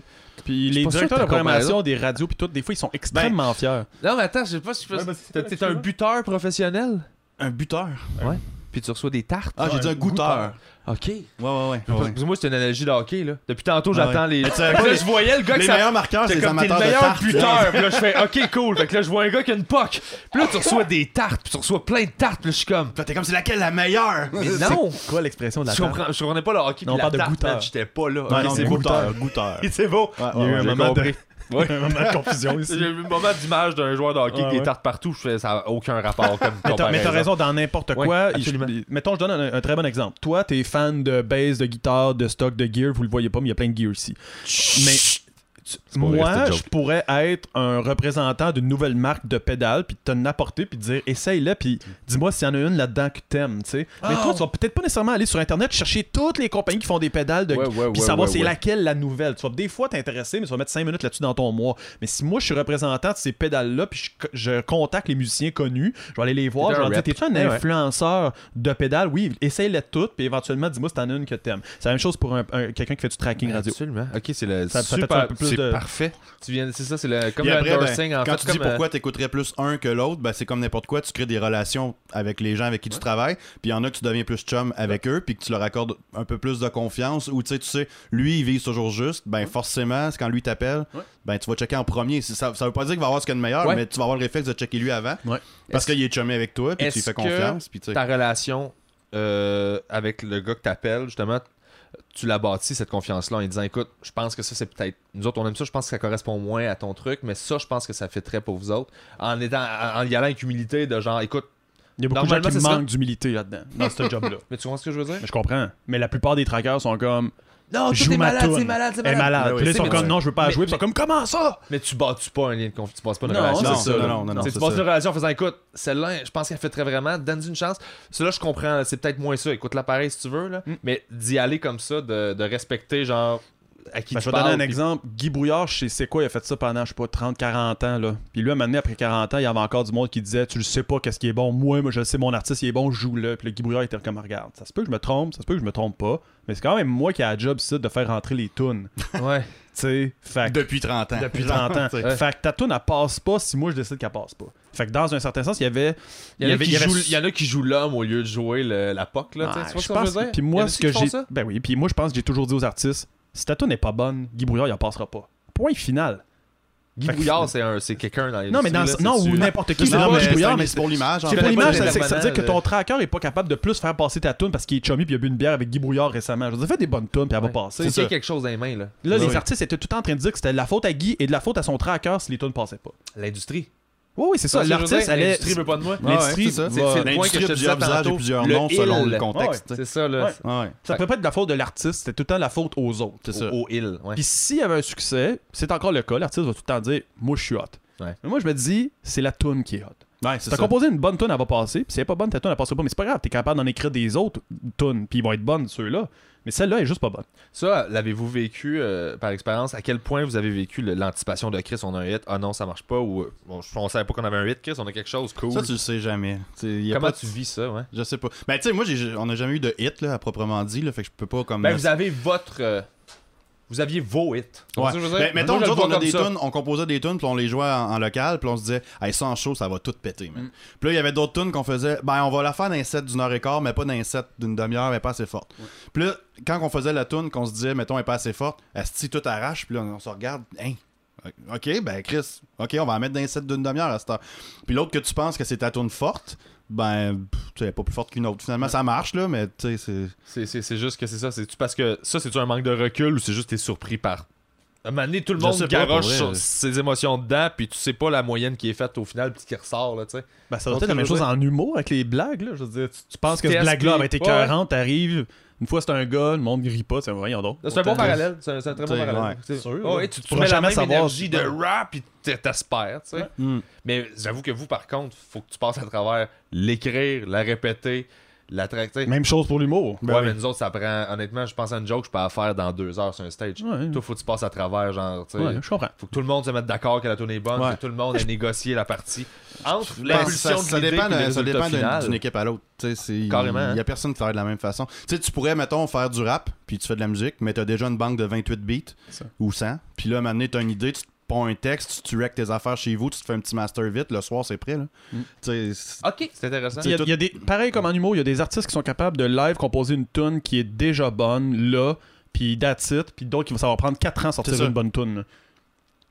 Ouais. Puis tant mieux si c'est ça, parce que pourquoi que ça serait calculable, tu sais, je veux dire, si cet humoriste-là, soudainement, il est rendu bon, puis tous les gags qu'il écrit sont bons, ben tant mieux pour lui, il est dans une bonne passe. Là. Ok. Mais oui, moi, mettons, Pierre Verville, je le trouve drôle, mais aujourd'hui, c'est vrai qu'il est pas tant, genre, le gars qui remplit des salles, parce Non, qu'il non, écrit non, récemment des bons gags, là, tu sais. Mhm. Mais je le trouvais drôle quand j'étais petit, moi, lui. Ah fait ouais. qu'il a eu sa passe, là, tu sais, là, parce que il devait écrire des bons gags puis faire des bonnes imitations. Est-ce que la job de réalisateur d'album naît un peu de ce.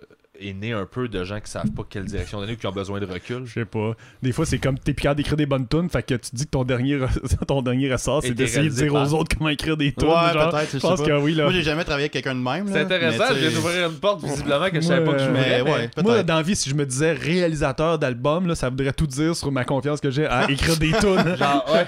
Je sais pas. Ah ouais? C'est bizarre. Mais tu vois, moi je le vois comme un script éditeur.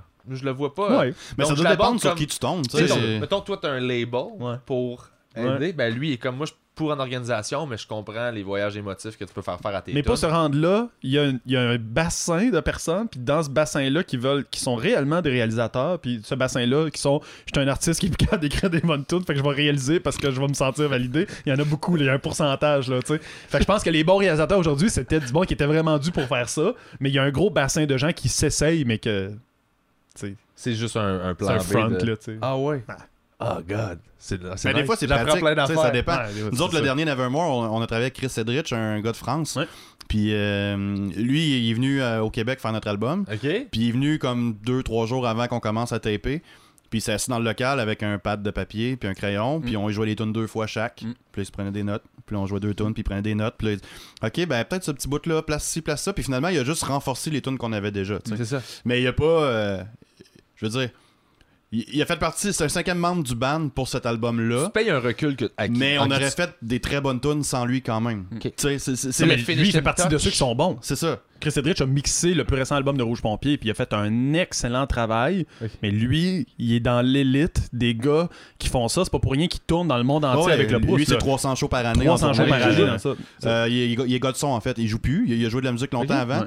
Mais là, il fait du son pour Leprous. Il a fait Cult of Luna. Il a fait. Même que j'ai il en a fait découvert plein, il y a là. 2 semaines. C'est ça. Le Proust, et The je- Ocean, je suis allé voir- The T'as-tu Ocean vu le est show tourné. à l'Astral? Non. Il était là il y a Non, 2 j'ai- semaines. lui, ouais, c'est Je- ça. C'est lui qui se fait le son de ça pis tout. Wow. Mais ce gars-là, c'est un élite, c'est-à-dire qu'il va être bon pour travailler en album, pour, tu sais, il va faire vraiment. Mais lui, pour un gars comme ça, il Ah, en a c'est ça. 200 C'est ça. Lui, c'est la crème. Là. qui font semblant. Il là, est dans tu le sais. train, il met ses écouteurs, il fait un rough mix de ce qu'il a tapé il y a 2 mois pendant qu'il s'en va faire Ça. une tournée d'1 mois de show, puis Ça. il prépare son booking parce que là, il y a un mois off Ouais. dans 3 mois. Ouais. Ben là, il va faire 3 semaines de studio pendant ce mois-là. Puis il prend l'avion, puis il va rejoindre une gang en République tchèque, il finit sa tour, il va rejoindre une autre gang en France, puis tu sais, ça arrête jamais, là, ce gars-là. Il Mais est pas un gars tuable, de là, même, je sais pas. un gars qui a catché, là. Ouais. C'est un peu comme ça que je vois ces gars-là. là. C'est Ouais. juste du monde qui ont juste. Ah, tout a compris. Ouais, ben lui, il Ouais. sait ce qu'il fait. tu sais, Ouais, puis il relaxe avec ça, puis il s'en fait pas. C'est puis ça. Les contrats arrivent, puis il les cherche pas, tu sais. Mais tu sais, moi, je suis un gros fan de Devin Townsend. Je sais pas si tu connais. Non, je connais pas ça.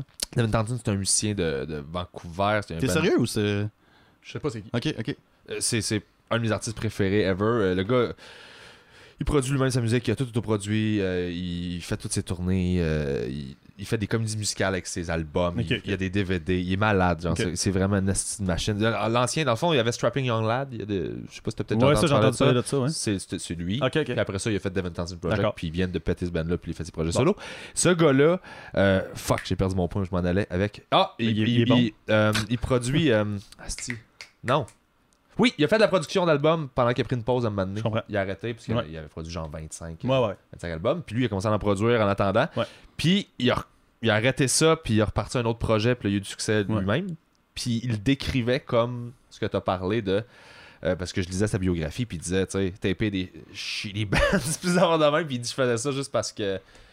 Tu sais, mais il était excellent, puis le monde l'appelait parce qu'il était comme non, t'as catché, parce qu'il voyait bien qu'il produisait ses propres albums, puis il était comme non, tu sais ce que tu fais. Là. Ouais. Puis le gars, à cette heure, il donne des cours là, sur internet de production. Il fait comme on a 4 heures pour écrire une tonne, Ouais. puis genre, c'est mon défi, puis Ouais. il le fait en live stream, il explique ce qu'il fait. Ouais. Fait qu'il y a une notion de partager le savoir que Exact. je trouve super intéressante, mais effectivement, quand il a arrêté de le faire, il a comme expliqué un peu qu'il y en avait plein qui le faisaient, c'était pour de la job. Ouais, mais tu sais, Mais parce que si tu fais pas d'argent dans la vie, puis tu veux te trouver, tu te dis, mais j'ai passé ma vie dans des studios, C'est puis à ça. faire de la gig, puis tout, j'ai juste pas réussi en tant qu'artiste, mettons, mais tu sais, j'ai de l'expérience, je pourrais peut-être donner cette expérience-là à un band qui va avoir besoin d'une direction. Mais malheureusement, ça veut pas dire que t'as du temps de lousse, que t'es bon pour diriger Ouais, un c'est ça. band, tu sais. Puis moi, je pense aussi que les bands sont souvent très bons pour eux-mêmes prendre une décision pour leur propre band. Puis souvent, les réalisateurs vont changer 4% de la game, là, tu sais, pas tant 50% de la game. Ouais. Puis là, les bands ont tendance à donner au réalisateur 100% du crédit. Ok. Ça n'a pas de sens. Je me dis, t'es un bon band, t'as écrit des tunes, ton réalisateur t'a peut-être aidé un peu, mais donne pas ce crédit-là à ce réalisateur-là comme s'il avait changé ta carrière. Là. C'est quand Non, même non, toi c'est qui ça, t'es c'est assis pour écrire tes tunes. Avez-vous eu des expériences de tout? Oui, mais avec des réalisateurs que ça marchait pas, mettons. Avez-vous déjà rencontré ça ou avez-vous déjà travaillé non, avec ben, des... tu sais, moi, j'ai juste tapé 2 albums comme pour vrai. Là. Ok. Fait que non, à chaque fois, ça a super bien été. Le premier coup, on a travaillé avec Jeff Fortin d'Anonymous. Ok. Puis il y avait pas vraiment. Ben, c'est lui qui faisait le réel, là. Tu sais, mettons, tel bout, essaye donc, tel truc, mais c'est rien de majeur, là. Tu sais, il a pas comme changé les structures de tune ou whatever. C'est qui les intervenants majeurs? Là, t'as nommé... Jeff Fortin, ouais. Ouais, mais je sais qu'il y a Chris Donaldson qui fait aussi Ouais, la production. ouais. Ben, il a travaillé sur cet album-là dont je te parle aussi, là. Ok. Ouais. Puis ce serait quoi les autres noms de gars au Québec là, que moi je connais pas, mais que genre, sont reconnus pour faire de la production? Puis, Moi, presque, genre, la moitié des albums chez Slamdisc ont été réalisés soit par Frank Joly ou Jérôme Boisvert.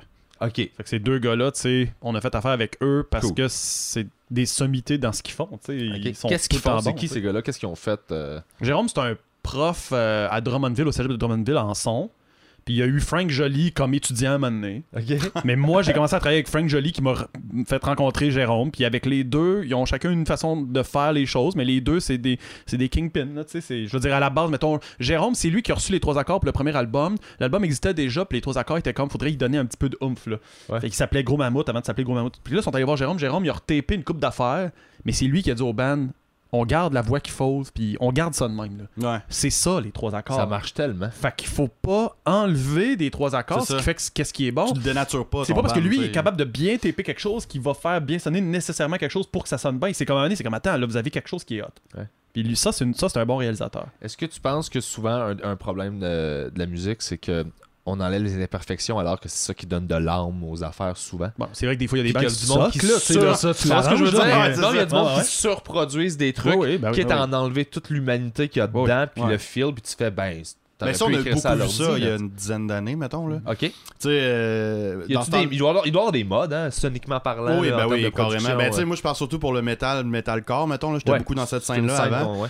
Puis, tu sais, recul il y a 10-15 ans, là, c'était hyper produit, compressé. C'était des briques de son, genre, tu sais, bass drum bien à côté, super trigué. Tu sais, tu pèses play, puis c'est le même volume tout le long, la même dynamique tout le long. Ouais, ça. Puis ça, ça arrive de moins en moins maintenant. C'est de plus en plus organique. T'as du gros grain, t'as de la dynamique, ça respire plus dans tes mix. T'as des bouts vraiment moins forts, plus planants. T'entends la room, il y a de l'écho dans la pièce, c'est vivant. Là, quand ça se met à bûcher, pac, ça sort rempli. C'est plus vivant. Là. Ça revient vers ça là-dedans. T'sais. Mais il y en a encore là, qui sont surprodés, autotune, compressés à côté. Ben, là, c'est ça. Ça, c'est tellement facile à avoir des home studios que oui. tout le monde. Tu sais. Et malgré ça, mettons, sur 1000 personnes qui vont essayer de s'autoproduire, il y en a encore une centaine qui vont être capables de faire du bon stock, même si c'est surproduit. C'est ça. Oui, mais je veux dire, c'est parce qu'il y a tout le temps une grosse quantité de gens qui se plantent aussi là-dedans, dans l'espoir de la facilité. OK. C'est pareil comme quelqu'un qui dit « Moi, j'ai une bonne façon de faire de l'argent vite. » Tu peux soit dire « Yes, je vais embarquer là-dedans » ou « Hey, là, faire de l'argent vite, si c'était possible, tout le monde le ferait. » C'est ça. Ouais. Bon, ben, quand le band arrive et dit « Moi, j'ai une bonne idée, les gars, ça coûte rien taper, on va tout faire ça à la maison, j'ai un logiciel, on va Ouais. tout trier. » Tu sais, il y a des chances que tu réussisses à t'en sortir, justement, parce Ouais. qu'artistiquement, tu peux réussir à faire des bonnes choses avec ça. Mais c'est vrai qu'il y a beaucoup de gens qui se plantent, là. Ah, ouais, OK. C'est que c'est fascinant. Mais comment on fait pour pas se perdre? Dans le sens où, mettons, moi, je pense au public là, qui veut, genre, trier le bon du mauvais, tout ça. M'amener tout le monde tire vers lui, genre.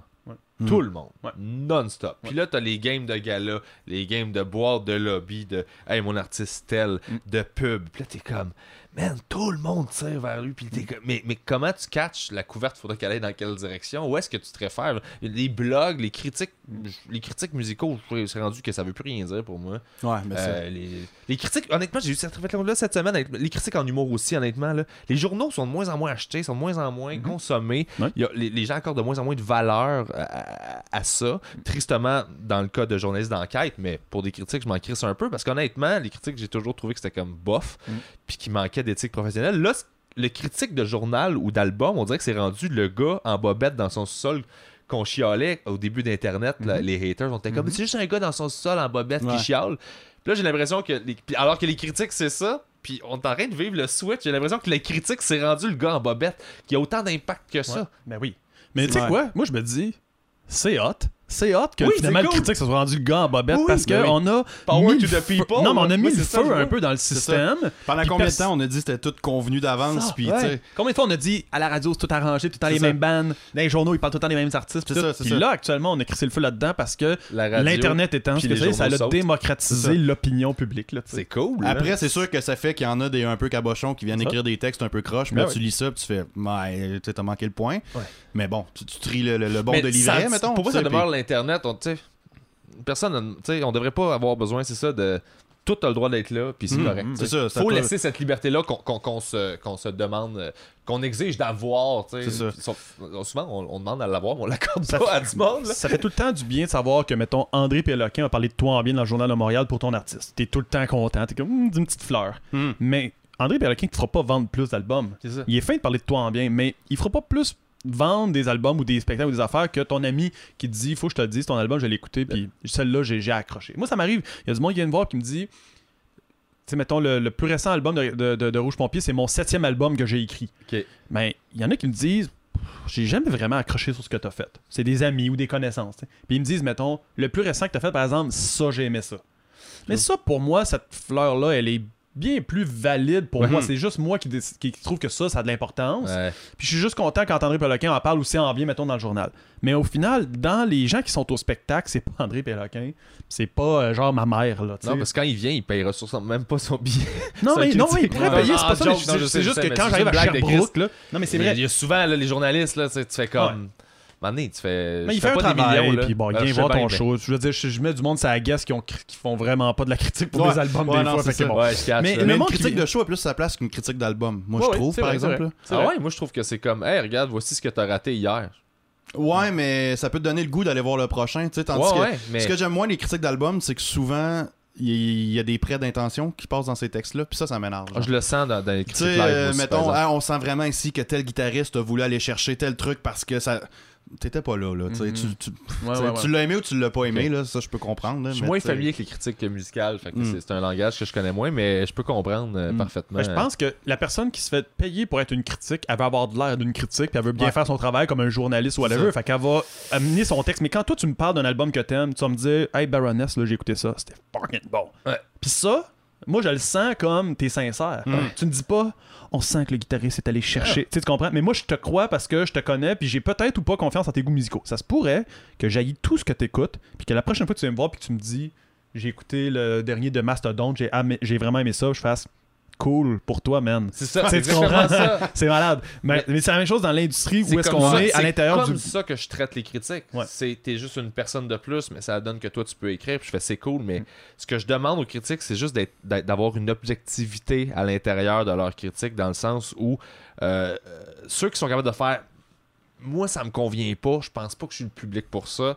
Par contre, je pense que c'est un excellent show pour tel type de C'est ça. personne. Quelqu'un qui fait ça, je respecte ça. Mhm. Mais c'est de moins en moins présent. Cette nuance-là là, est souvent de plus en plus. Écoute, moi, j'ai lu des critiques dernièrement de shows, que ce soit musique ou genre, c'est plus humour, là, des premières d'amis ou pas d'amis. Là. Juste, peu importe. Des bonnes critiques que je trouvais qui étaient mauvaises. Mm. Parce que j'étais comme. Mais même si t'encenses un gars que j'aime, c'est pas bon comment Ouais, tu ouais. fais ça. Non, Là. c'est Ça n'a ça. pas rapport. Genre, tu t'enlèves l'importance à la réaction de la foule sur quelque chose alors que toi, tu considères que c'est pas bon, alors que tout le monde était debout en riant. Mhm. Tu fais.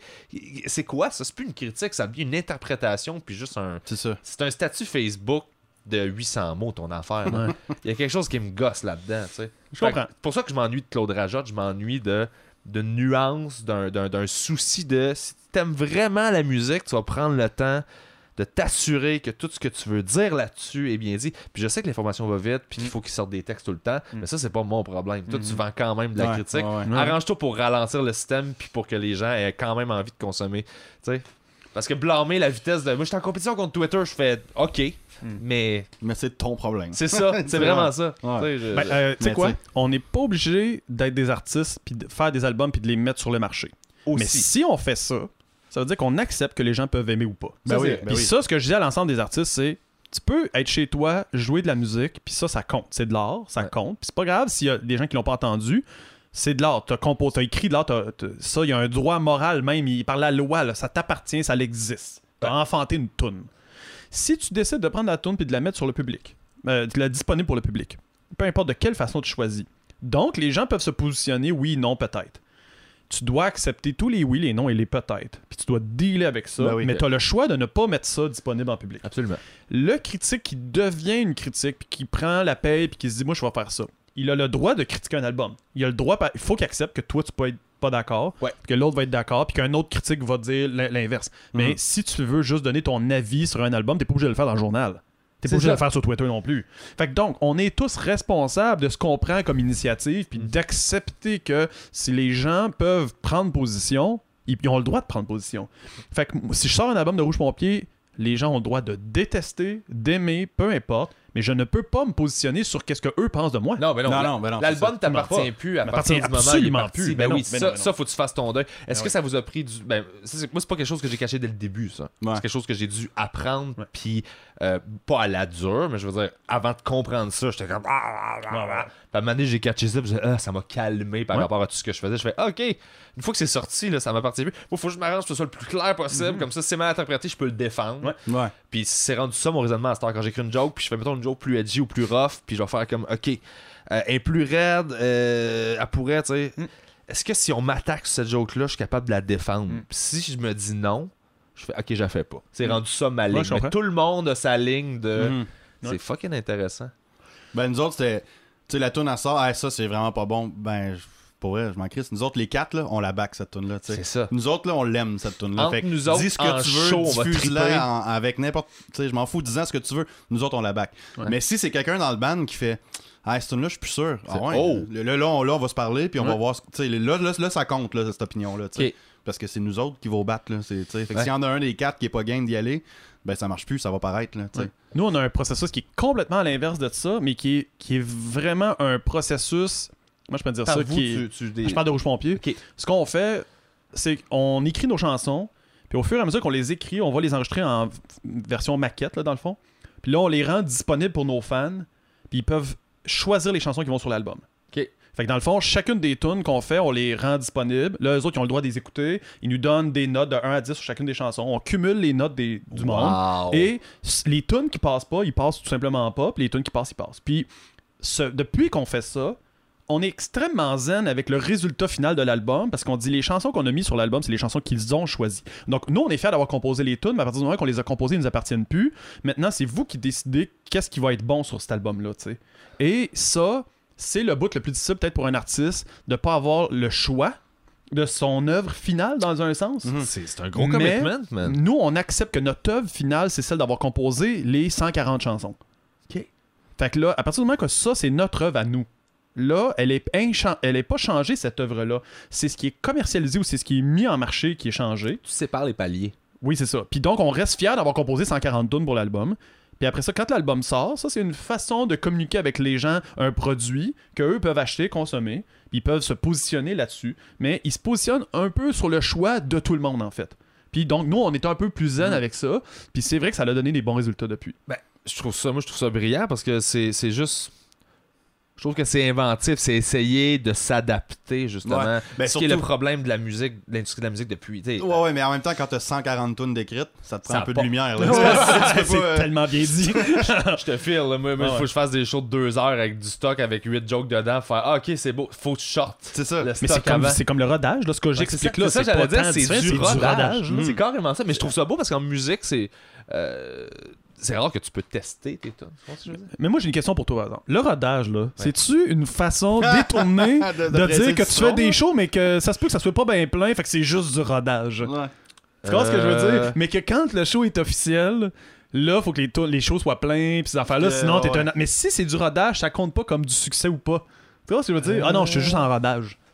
Tu sais, fait que là, Parce je que peux ça, me tu verras tromper. jamais ça en musique, le rouge pompier en tournée de rodage. Genre, tu sais, Ouais. ça existe pas. On Là. rode le show. Tout le monde, ouais, mais là, je veux pas aller voir un show à moitié bon. Mais en humour, tu peux aller roder Ouais, tes ouais, tunes, ouais, ouais. tes jokes, mais tu peux rester en rodage tant aussi longtemps. faire un an et demi de que rodage, tu deviens pas puis, populaire. Ça, dans le c'est fond. une- c'est une nouvelle mode, par exemple. Ouais, c'est nouveau. J'ai eu cette discussion-là justement avec Excuse-moi du Louis-José. jugement envers tous les humoristes. Ouais, qui font non, du mais c'est une rodage. question que je me C'est suis déjà super posée aussi. intéressant. Ouais, Je suis ouais. super content qu'on en discute. Ouais. Excuse-toi, zéro. J'avais direct cette discussion-là il y a pas si longtemps en tournée. Puis, tu sais, Louis-José, puis ses shows cachés, là. Ouais. Au début, il faisait 4 shows de rodage. Puis après ça, il faisait sa captation. Puis j'étais Ouais. comme, t'es un esti de malade, tu sais. Puis ce gars-là, mais c'est une machine. Ouais. Il écrit. Puis là, le prochain, je pense qu'il va faire 12 shows de rodage. J'étais comme, tu me niaises, 12 pour. Mais tu sais, t'as testé tes affaires. La manière dont lui me l'a expliqué pour lui, ça l'explique bien en général. Oui, il a fait 11 shows de rodage dans son entièreté. Ouais. Mais avant ça, tu as été dans les bars à tester des petits 8, 15, 10 minutes, Ouais. des petits gags. Donc, il y a des jokes là-dedans qui ont 2 ans, Mhm. qui sont testés, éprouvés. Ce que tu fais quand tu fais du rodage, ce que tu fais référence de le faire trop longtemps, c'est un autre phénomène qui en ce moment existe. Fait que je vais y revenir. Mais quand tu fais du rodage, tu fais juste, honnêtement, faut que tu défriches, Ouais. tu sais. Mais il faut que tu testes l'ensemble. Parce que c'est pas parce qu'une joke. Ok, comment je vais te l'imager, là. Ouais. Chaque joke, moi je vois chaque joke comme une couleur que t'envoies. Genre. Couleur étant une émotion. Genre, Ouais. une jaune, une orange, une Ouais. bleue, une verte. Quand tu fais un 10 minutes, c'est pas la même énergie sur scène quand tu fais juste 10 minutes que quand tu fais 1h30. Mhm. Parce que si t'es dans le tapis, tu l'apprends en faisant des headlines. Au début, tu fais genre des petits 5 minutes. Quand tu fais des 15 minutes, tu penses que c'est tes 2 meilleures 7 minutes collées. Fait que là, tu fais juste les coller, puis tu dis, ah ben, je fais 15 minutes. Fait que là, tu fais tes 2 7 minutes comme t'es fait normalement quand tu fais juste 7 minutes avec la même énergie dans le tapis. Mais là, tu catches que rendu à 10 minutes, cette énergie-là, le monde est brûlé. Ils ont besoin d'un break. Dans l'écoute, dans l'énergie, dans le bounce, dans le rythme.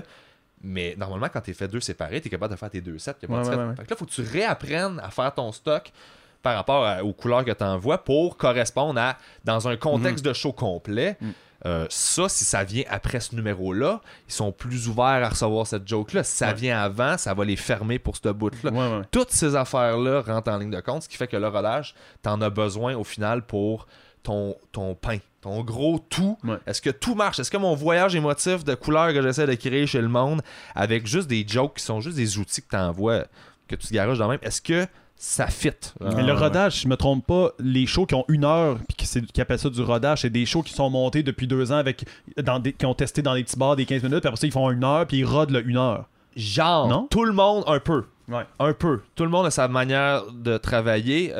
Les plus vieux de la vieille ont tendance à de moins en moins, parce qu'ils reviennent à ce qu'ils faisaient à cause que les jeunes leur poussent dans le cul, mais ils ont tendance à écrire un show puis à commencer à faire du rodage puis à genre se dire, mettons Martin Matt qui a fait ça. Martin Matt qui a fait son rodage au Saint-Denis là.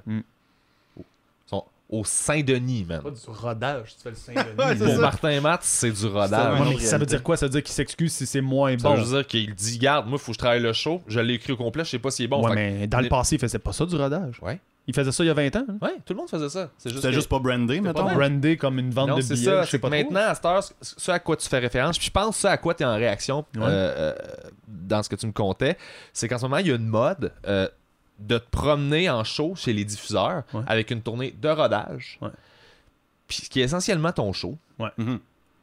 Puis, dans le fond, tu fais ça pour juste partir la machine. Puis quand médiatiquement, il y a un gros boom sur toi, un gros flash, là, t'annonces ta première médiatique, mais là, ils disent plus première, ils disent rentrer Montréal. Donc, tu sais que ton show est déjà bon, mais t'attendais que l'attention soit sur toi. Puis là, tu changes ton poster, tu sors ton poster, puis waouh! Puis là, tes billets sont plus chers, tout est plus cher, la grosse machine, puis là, t'achètes tout le monde pour avoir des gens. Quand tu fais du rodage, tu vends ton show moins cher. Oui.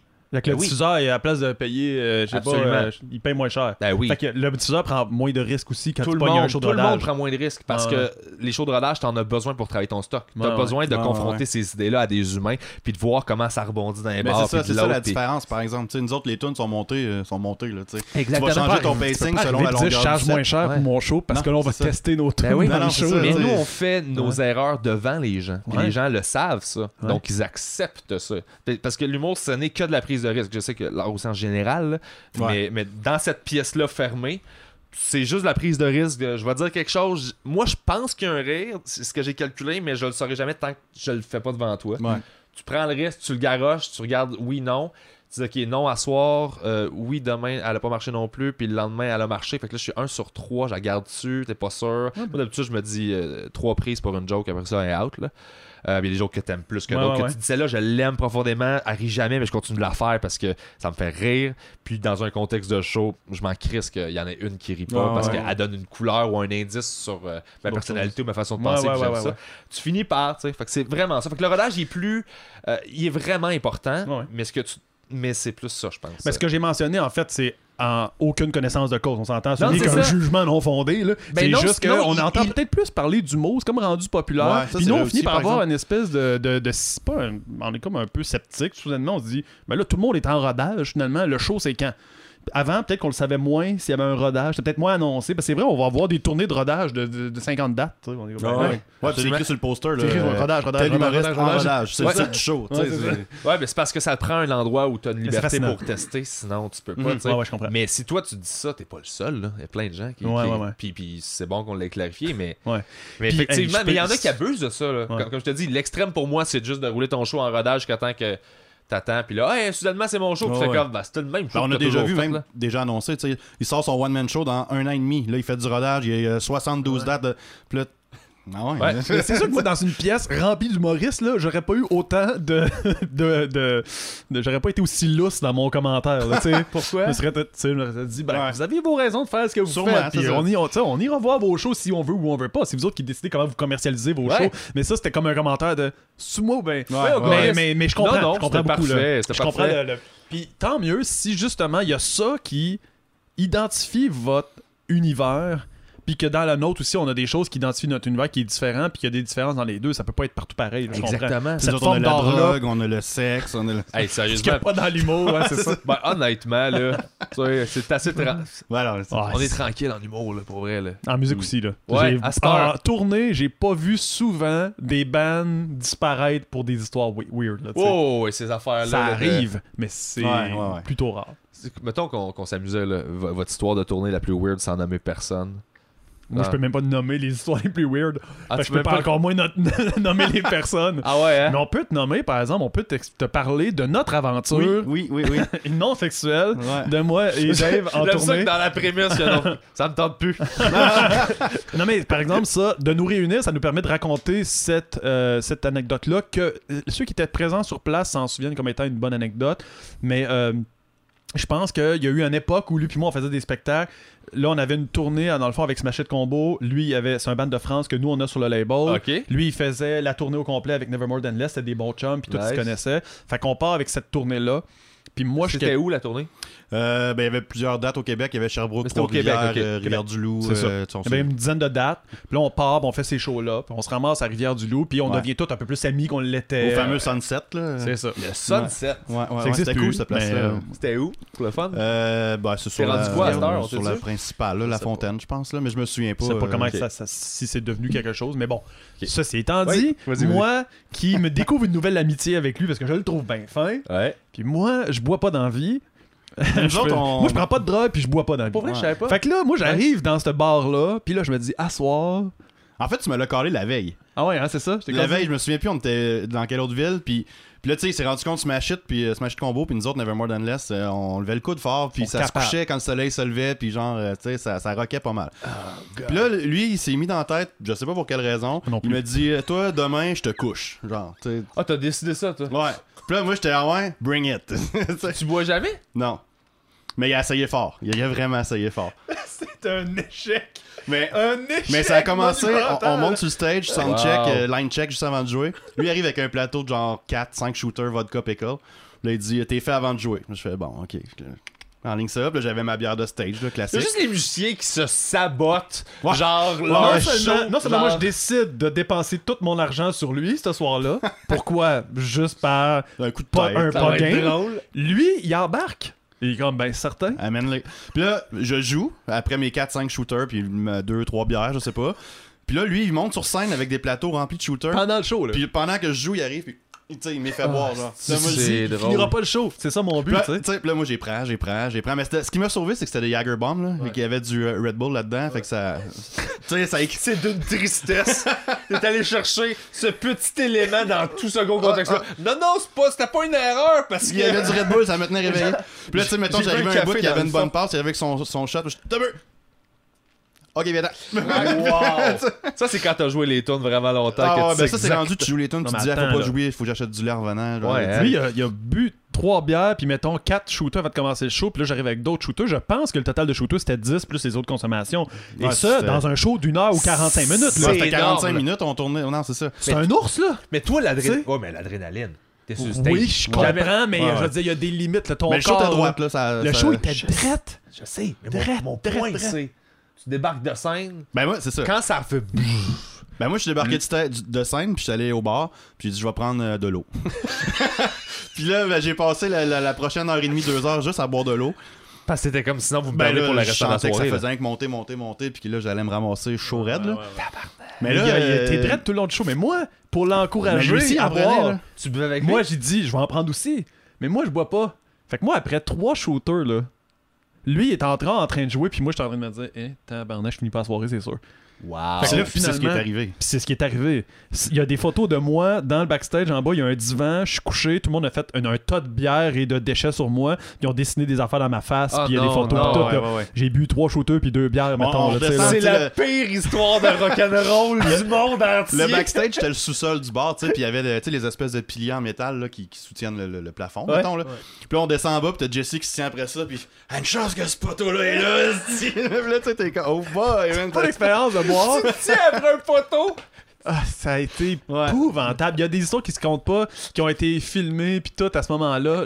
Tout le monde s'est dit, ce soir-là, on s'est payé la tête à fuche. Incroyable. Incroyable. C'est. Mais j'ai été l'architecte de son malheur, J'ai tu sais. été l'architecte de tout ça en T'aimerais-tu plus. ça, genre raconter ça à ton idole musicale, genre de. Tu sais, ceux qui faisaient le party hard, t'es comme, je vais te compter. La fois que j'ai eu 3 j'ai- shooters. Puis que j'étais fini raide. Fait que. Mais les gens savent pas ça, beaucoup de moi. Ouais, je sais, mais c'est chacun. vrai Tu bois pas que puis je bois pas, je prends pas de drogue. Fait que dans le fond, si je bois un shooter, il fait effet, puis vite. Ok. Ben oui, c'est Vraiment sûr. vite. Est-ce que c'est un tabou que tu bois pas ou que Non, est-ce pas que du tout, Ça t'intéresse-tu d'en parler? C'est un sujet qu'on traite souvent dans Absolument pas tabou. C'est même pas à cause que j'ai déjà bu ou C'est whatever. vraiment- C'est vraiment juste comme une condition depuis toujours. Là, tu sais. Ok. Je Mais. suis pas quelqu'un qui était intéressé à ça, Ok. même à l'adolescence. Puis j'ai juste conservé tout le temps cette espèce de.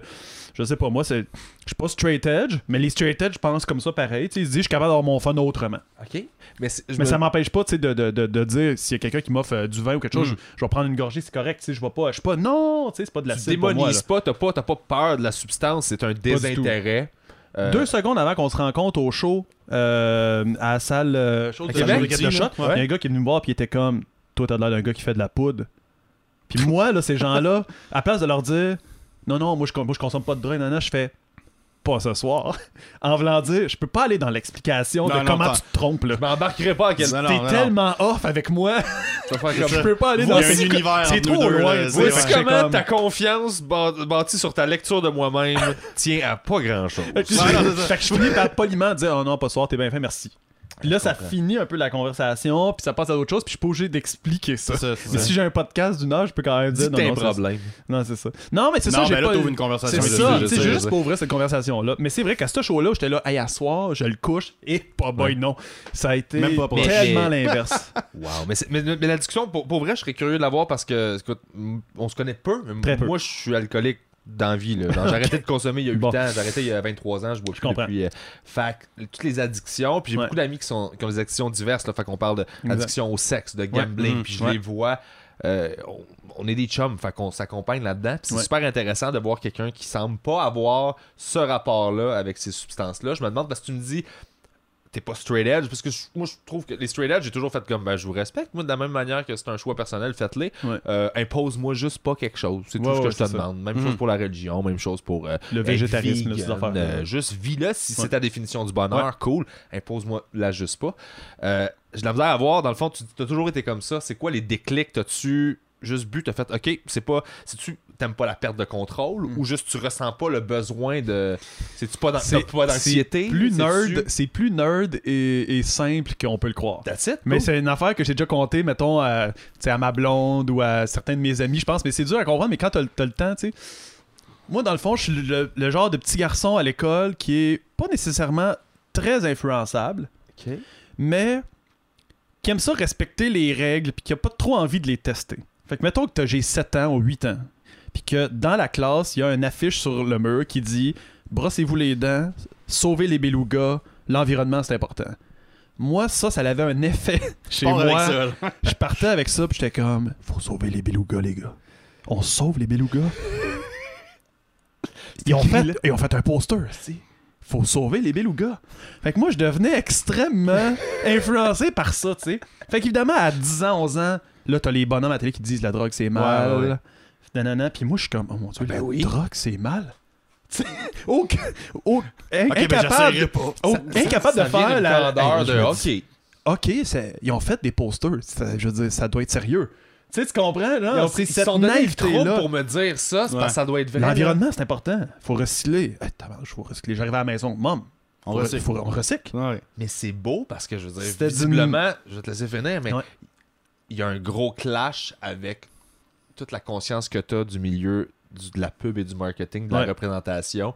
Donc, visiblement, ça a shifté à un moment donné, Ouais, cette c'est- notion-là de genre. Je sais pas quand est-ce On que c'est dit de ça, donc c'est vrai. Ouais, là. ouais, ouais. Je Et sais c'est pas dans- à quel moment j'ai commencé à être capable moi-même de faire preuve de réflexion à travers tout ça, mais je pense que j'ai évolué en me disant j'ai pas fait un mauvais choix parce que je respecte des règles. J'ai juste décidé volontairement de respecter cette règle-là. Mhm. Puis à partir du moment que j'ai compris ça, j'ai compris que j'étais quand même maître de mon propre destin. Puis que C'est un c'était choix. pas grave si les autres sauvaient pas les belugas, mais moi je pouvais les sauver si je C'est ça. voulais. Puis il y a rapidement ça qui a intégré. Puis donc l'alcool, ça a été un peu ça. La drogue, c'est plus. Ça a pas été. Tout est un choix. Ça a pas été la drogue c'est mal, l'alcool c'est mal. C'est plus je décide de pas en prendre. Puis après ça, on verra. Puis je jugerai pas les autres. Puis évidemment, dans mon milieu, Ouais. du monde qui fait des drogues Ouais. ou d'alcool, il y en a beaucoup. Ah oui. Puis je pense que jamais personne n'a senti que mon espèce les de sobriété jugeais, jugeait ça. Tu c'est sais. ça. Je pense qu'ils ont tout le temps senti que j'étais quand même assez capable de rationaliser la patente. Là, est-ce que c'est quand même cool parce que quand moi j'ai arrêté, peut-être parce que moi j'avais un problème, c'est pour ça aussi, là, mais moi les gens se justifiaient beaucoup. Genre, aussitôt que tu dis, ah ben oui, je vois pas, puis là, automatiquement, ils se sentent jugés, puis là, ils sont comme, ben, tu sais, moi, je bois juste le mardi, puis le vendredi, puis je suis comme, man, Ouais, ça, c'est vrai. fais ça. ce que tu veux. Ouais. Genre, moi, je peux pas, je suis allergique aux fraises. Toi, Ouais. si tu peux manger des fraises, justifie pas, Ouais. justifie pas d'en manger le mardi, puis le vendredi. Mange-en quand tu veux, c'est ta vie. Si t'es heureux, c'est cool. Si t'es malheureux, sache que j'ai peut-être déjà passé par là, viens me parler, c'est cool. Ouais. Mais le reste, là, man. C'est à toi, là. Ouais. Tu veux t'en ouvrir à midi parce que t'es comme grosse avant-midi. Fais-les. Tu te Ben connais plus que je te connais. Mais toi, on t'as-tu des s'attend- addictions? T'as-tu des choses comme ça avec lesquelles t'as eu dû travailler? Ouais. Puis... Non, pas vraiment. D'addiction, non. Non, je suis. En fait, je suis chanceux parce que j'ai pas ce profil-là, je pense. Mais tu sais, j'ai essayé un paquet de trucs, puis tu sais, j'aime quand même beaucoup ça, boire avec des amis, tu sais, puis même des fois chez nous tout seul, ça arrive. Mais si j'en ai pas, il y en a pas, puis Ouais. c'est bien chill. Là. Ok. Tu sais, il y a pas de manque à combler, il y a pas. Tu sais. Mais tu vois, moi, à C'est l'inverse hot, ça. de toi, c'est à l'inverse. Si on me disait, fais pas ça, ben je voulais comprendre pourquoi. Ouais, fait ben que ouais. je le faisais. Ben tu sais. oui, c'est sûr. Mais Ok, j'avais donc, toujours. tu le faisais. Pas Mais juste j'avais tu le posais des casting du petit gars sage, tu sais, que. Fait que personne voyait ça aller, mais moi j'essayais mes affaires, puis je faisais des tests, puis je faisais des choix par rapport à ça. Mais j'ai jamais resté accroché à quoi que ce soit. Tu sais, Cool. jamais, même pas proche, là, tu sais. Mais C'est que j'essayais. c'est ça. Mais quand on parle de musique, mettons, tu sais, on s'en rend pas compte, mais des fois, on peut être addict à ce besoin-là d'être validé par les gens quand on fait un album, on fait de la musique, puis on fait Ouais, des shows. peut-être aussi. Puis ouais. est-ce que toi, à un moment donné, tu t'es dit, c'est pas pour moi ça, c'est trop, genre d'aller faire un show puis de me faire dire j'ai pas aimé ça ou j'ai aimé ça, whatever. Il y a des artistes qui peuvent pas dealer avec ça. Là. Ouais, non, T'sais. moi, ça n'a jamais été un problème. En fait, ce qui me drive dans la musique, c'était ça. C'était de faire des shows, puis de t'embarques dans le bus, tu tournes la clé, puis il peut arriver comme n'importe quoi, là, Ouais. tu sais. Puis c'est ça mon buzz, puis ça commence à me manquer Ben oui. pas mal, d'ailleurs. là. C'est Ouais, ça hein. là où je veux en venir, Ouais, dans le sens où ouais. là, toi, ça fait un an. Ben, ça pourrait être Fait ton que addiction, dans le c'est fond. ça, dans Ouais, un sens où à un moment donné, tu carrément. te dis, là, j'ai envie de tout crisser ma vie à l'envers parce que j'ai une bonne job, une blonde, ça va bien dans un an. Là, ce que je vais faire, je vais me partir un nouveau band, puis je vais aller. On va On va aller crisser me- un coup de pied je vais là-dedans. tout puis, mettre tu sais, ça à l'envers. ouais. Et c'est un peu ce que les gens, mettons, qui sont peut-être sobres pendant, je sais pas, 5 ou 10 ans, finissent par faire un moment donné. Ils sont comme, aujourd'hui, j'en rouvre une. Tu sais. Puis Ouais. là, finalement, ils scrapent tout Puis le là, c'est travail, puis là, ça reparti, là. Ah, repart. mais ouais, faut ouais, que tu c'est ça. surveilles, hein, quand Ouais. c'est ça. Tu sais, moi, je l'ai vécu avec le pot. Parce que je chope d'alcool, mais j'ai commencé Ouais, à fumer du pot. Ouais, ouais. Puis la première fois que j'ai fumé, la première phase, j'ai dérapé. Ouais, ouais. Hmm. Pars exactement à la place où tu étais. Là, tu fais, ah ouais, c'est vrai. C'est vrai. Ça C'est va vrai, être je suis le débite. même. C'est bon, ok, on break, on Ouais. recommence tranquillement, Mm. puis là tu fais, je vais faire ça sainement. Ouais. Quand tu réalises que tu peux, c'est cool, quand tu peux pas, faut que t'arrêtes, là. Ouais. Mais c'est exactement ça, là. Mm. C'est fucked up comme. C'est une conversation que tu as eu beaucoup dans le podcast, ça, avec les invités que tu as eu. Puis mettons, as-tu un pourcentage de tes invités qui t'ont avoué avoir eu une certaine addiction ou un truc comme ça? Ah oui, le monde s'ouvre beaucoup, là. On parle de quoi, 200 invités que tu as eu? Là? Ouais, 200 peut-être. Ah oui, j'avoue, asti. Bon, ouais, ça, on est rendu à. C'est en En quelques fait, le épisodes. 113 sort demain, là, dépendant quand, Ah ouais. quand C'est ça vrai. sort. Là, David mais- est plus au courant que moi. Mais ça Ouais. doit avoir eu. Tu sais, toi, Oui, tu as eu des j'en ai- conversations de 3 heures avec 200 personnes Ouais, et plus. Là. absolument. Ça a dû ressortir quand même souvent, ça. Oui. Par contre, j'essaie, puis c'est un apprentissage que j'ai eu à faire dans le podcast aussi au début, c'est il a fallu que j'apprenne à... parce que j'ai parti ce projet-là pour apprendre à tout faire, animer, Ouais. tout ça. Au début, je parlais trop. Je considère que je parlais trop quand Mhm. même. Fait qu'il a fallu, mettons, épisode 20-25, là, que j'apprenne à faire comme, ok, il faut que je te laisse la place aux invités, il faut que je parle juste pour remplir les trous quand les invités parlent pas Mm. ou pour relancer la discussion, mais il faut pas que je ramène l'affaire à moi, sauf Ouais. si c'est pour ramener sur un autre point, tu sais. Ouais. La seule règle que je me laisse de ramener les choses à moi, c'est si je veux ouvrir une porte émotive, puis j'ai besoin de faire garde. Je vais me mettre vulnérable en premier pour te montrer que je t'attaquerai pas. Je swing ça vers toi sans toi pas juger. Là, tu sais. Ouais. C'est juste pour ça. Sinon j'apprends à. Fait que quand les gens me posent des questions, je vais essayer de le closer, je pense, le plus vite possible, ou je vais jaser de ça juste pour savoir la perspective de l'autre, pour qu'il m'en donne une différente de celle que j'ai. Mais comprends. sinon, mais oui, on en a parlé beaucoup. Par contre, ça a été extrêmement utile à chaque fois. Le nombre de messages que j'ai reçus, je te dis ça, puis honnêtement, ça me touche beaucoup de gens qui ont, eux, entrepris des démarches Ouais. parce qu'ils ont entendu un invité parler de quelque chose. Ah ouais, ça c'est vrai, on en voit plein en inbox. Là. ben, ouais, hein. Ah, merci d'avoir parlé de tel truc, je me sentais tout seul dans telle affaire, Ouais. puis tu sais, Ça, c'est vrai là, que ça arrive vraiment souvent. C'est l'affaire qui me dit. Tu sais, puis il a fallu que je donne le contrôle des pages à David parce que moi j'ai de la difficulté à recevoir de l'amour autant que de la haine. Là. Fait que, Mhm. Je voulais pas juste me couper des haters, je suis pas bien avec trop de moi. Il y avait trop de moi dans ma vie. Je pense que c'est la phrase que je t'ai dit à un moment donné comme j'ai commencé à engager David, puis j'étais comme, il y a trop de moi là. Là, c'est des photos de moi, je commande des posts de moi, de ce que j'ai dit à par rapport à moi.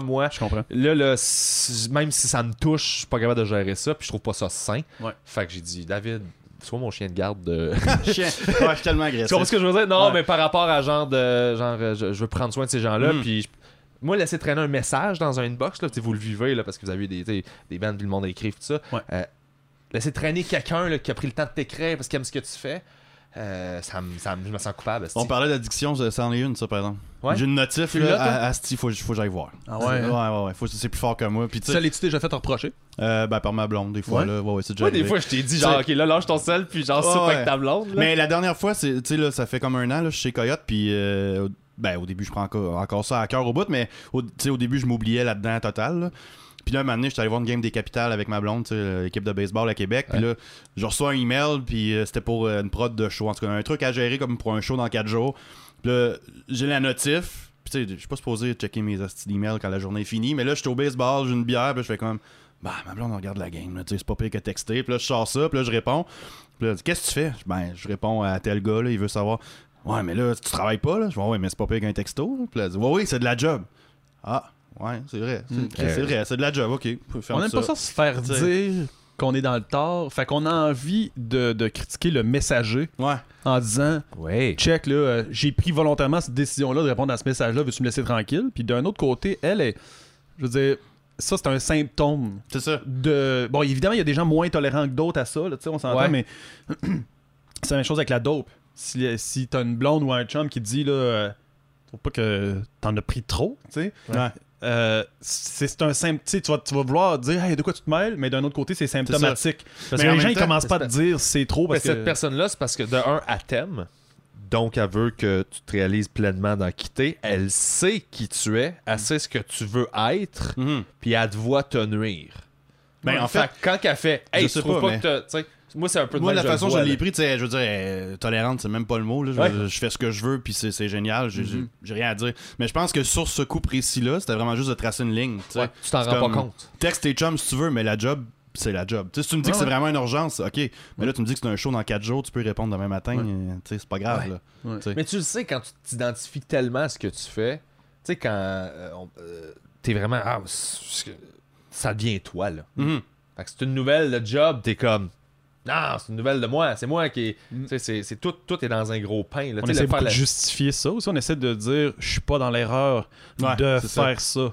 Alors que là, après ça, tu l'es peut-être si toi tu le juges éventuellement que tu l'es, mais bon, ce que les autres pensent de toi, ça, on serait jamais capable de satisfaire personne. Mais tu sais, c'est aussi qu'elle elle me connaît. Elle sait que quand je vais dans quelque chose, c'est all-in ou pas. Là, mais là, elle sait que si je commence à prendre des calls de job là, ben là, demain, ça va finir à 8h au lieu de 7h. Puis après, demain, à 9h, je vais être encore devant l'ordi. Puis là, maintenant, ça va finir que, tu sais, ça va toujours être de plus en plus parce qu'au début, on m'a pas dit, là, hey, c'est pas que j'ai besoin qu'on m'encadre, mais. Non, mais c'est juste, tu sais, elle m'a rendu un service ce coup-là. Puis après ça, je fais comme Chris, c'est vrai, là, t'as un peu, c'est de la job, là. Mais c'est ça, un couple aussi, c'est s'accompagner. Pour moi, c'est ça, c'est s'accompagner dans ces affaires-là. Mais tu sais, je vais essayer de mettre ça dans une perspective.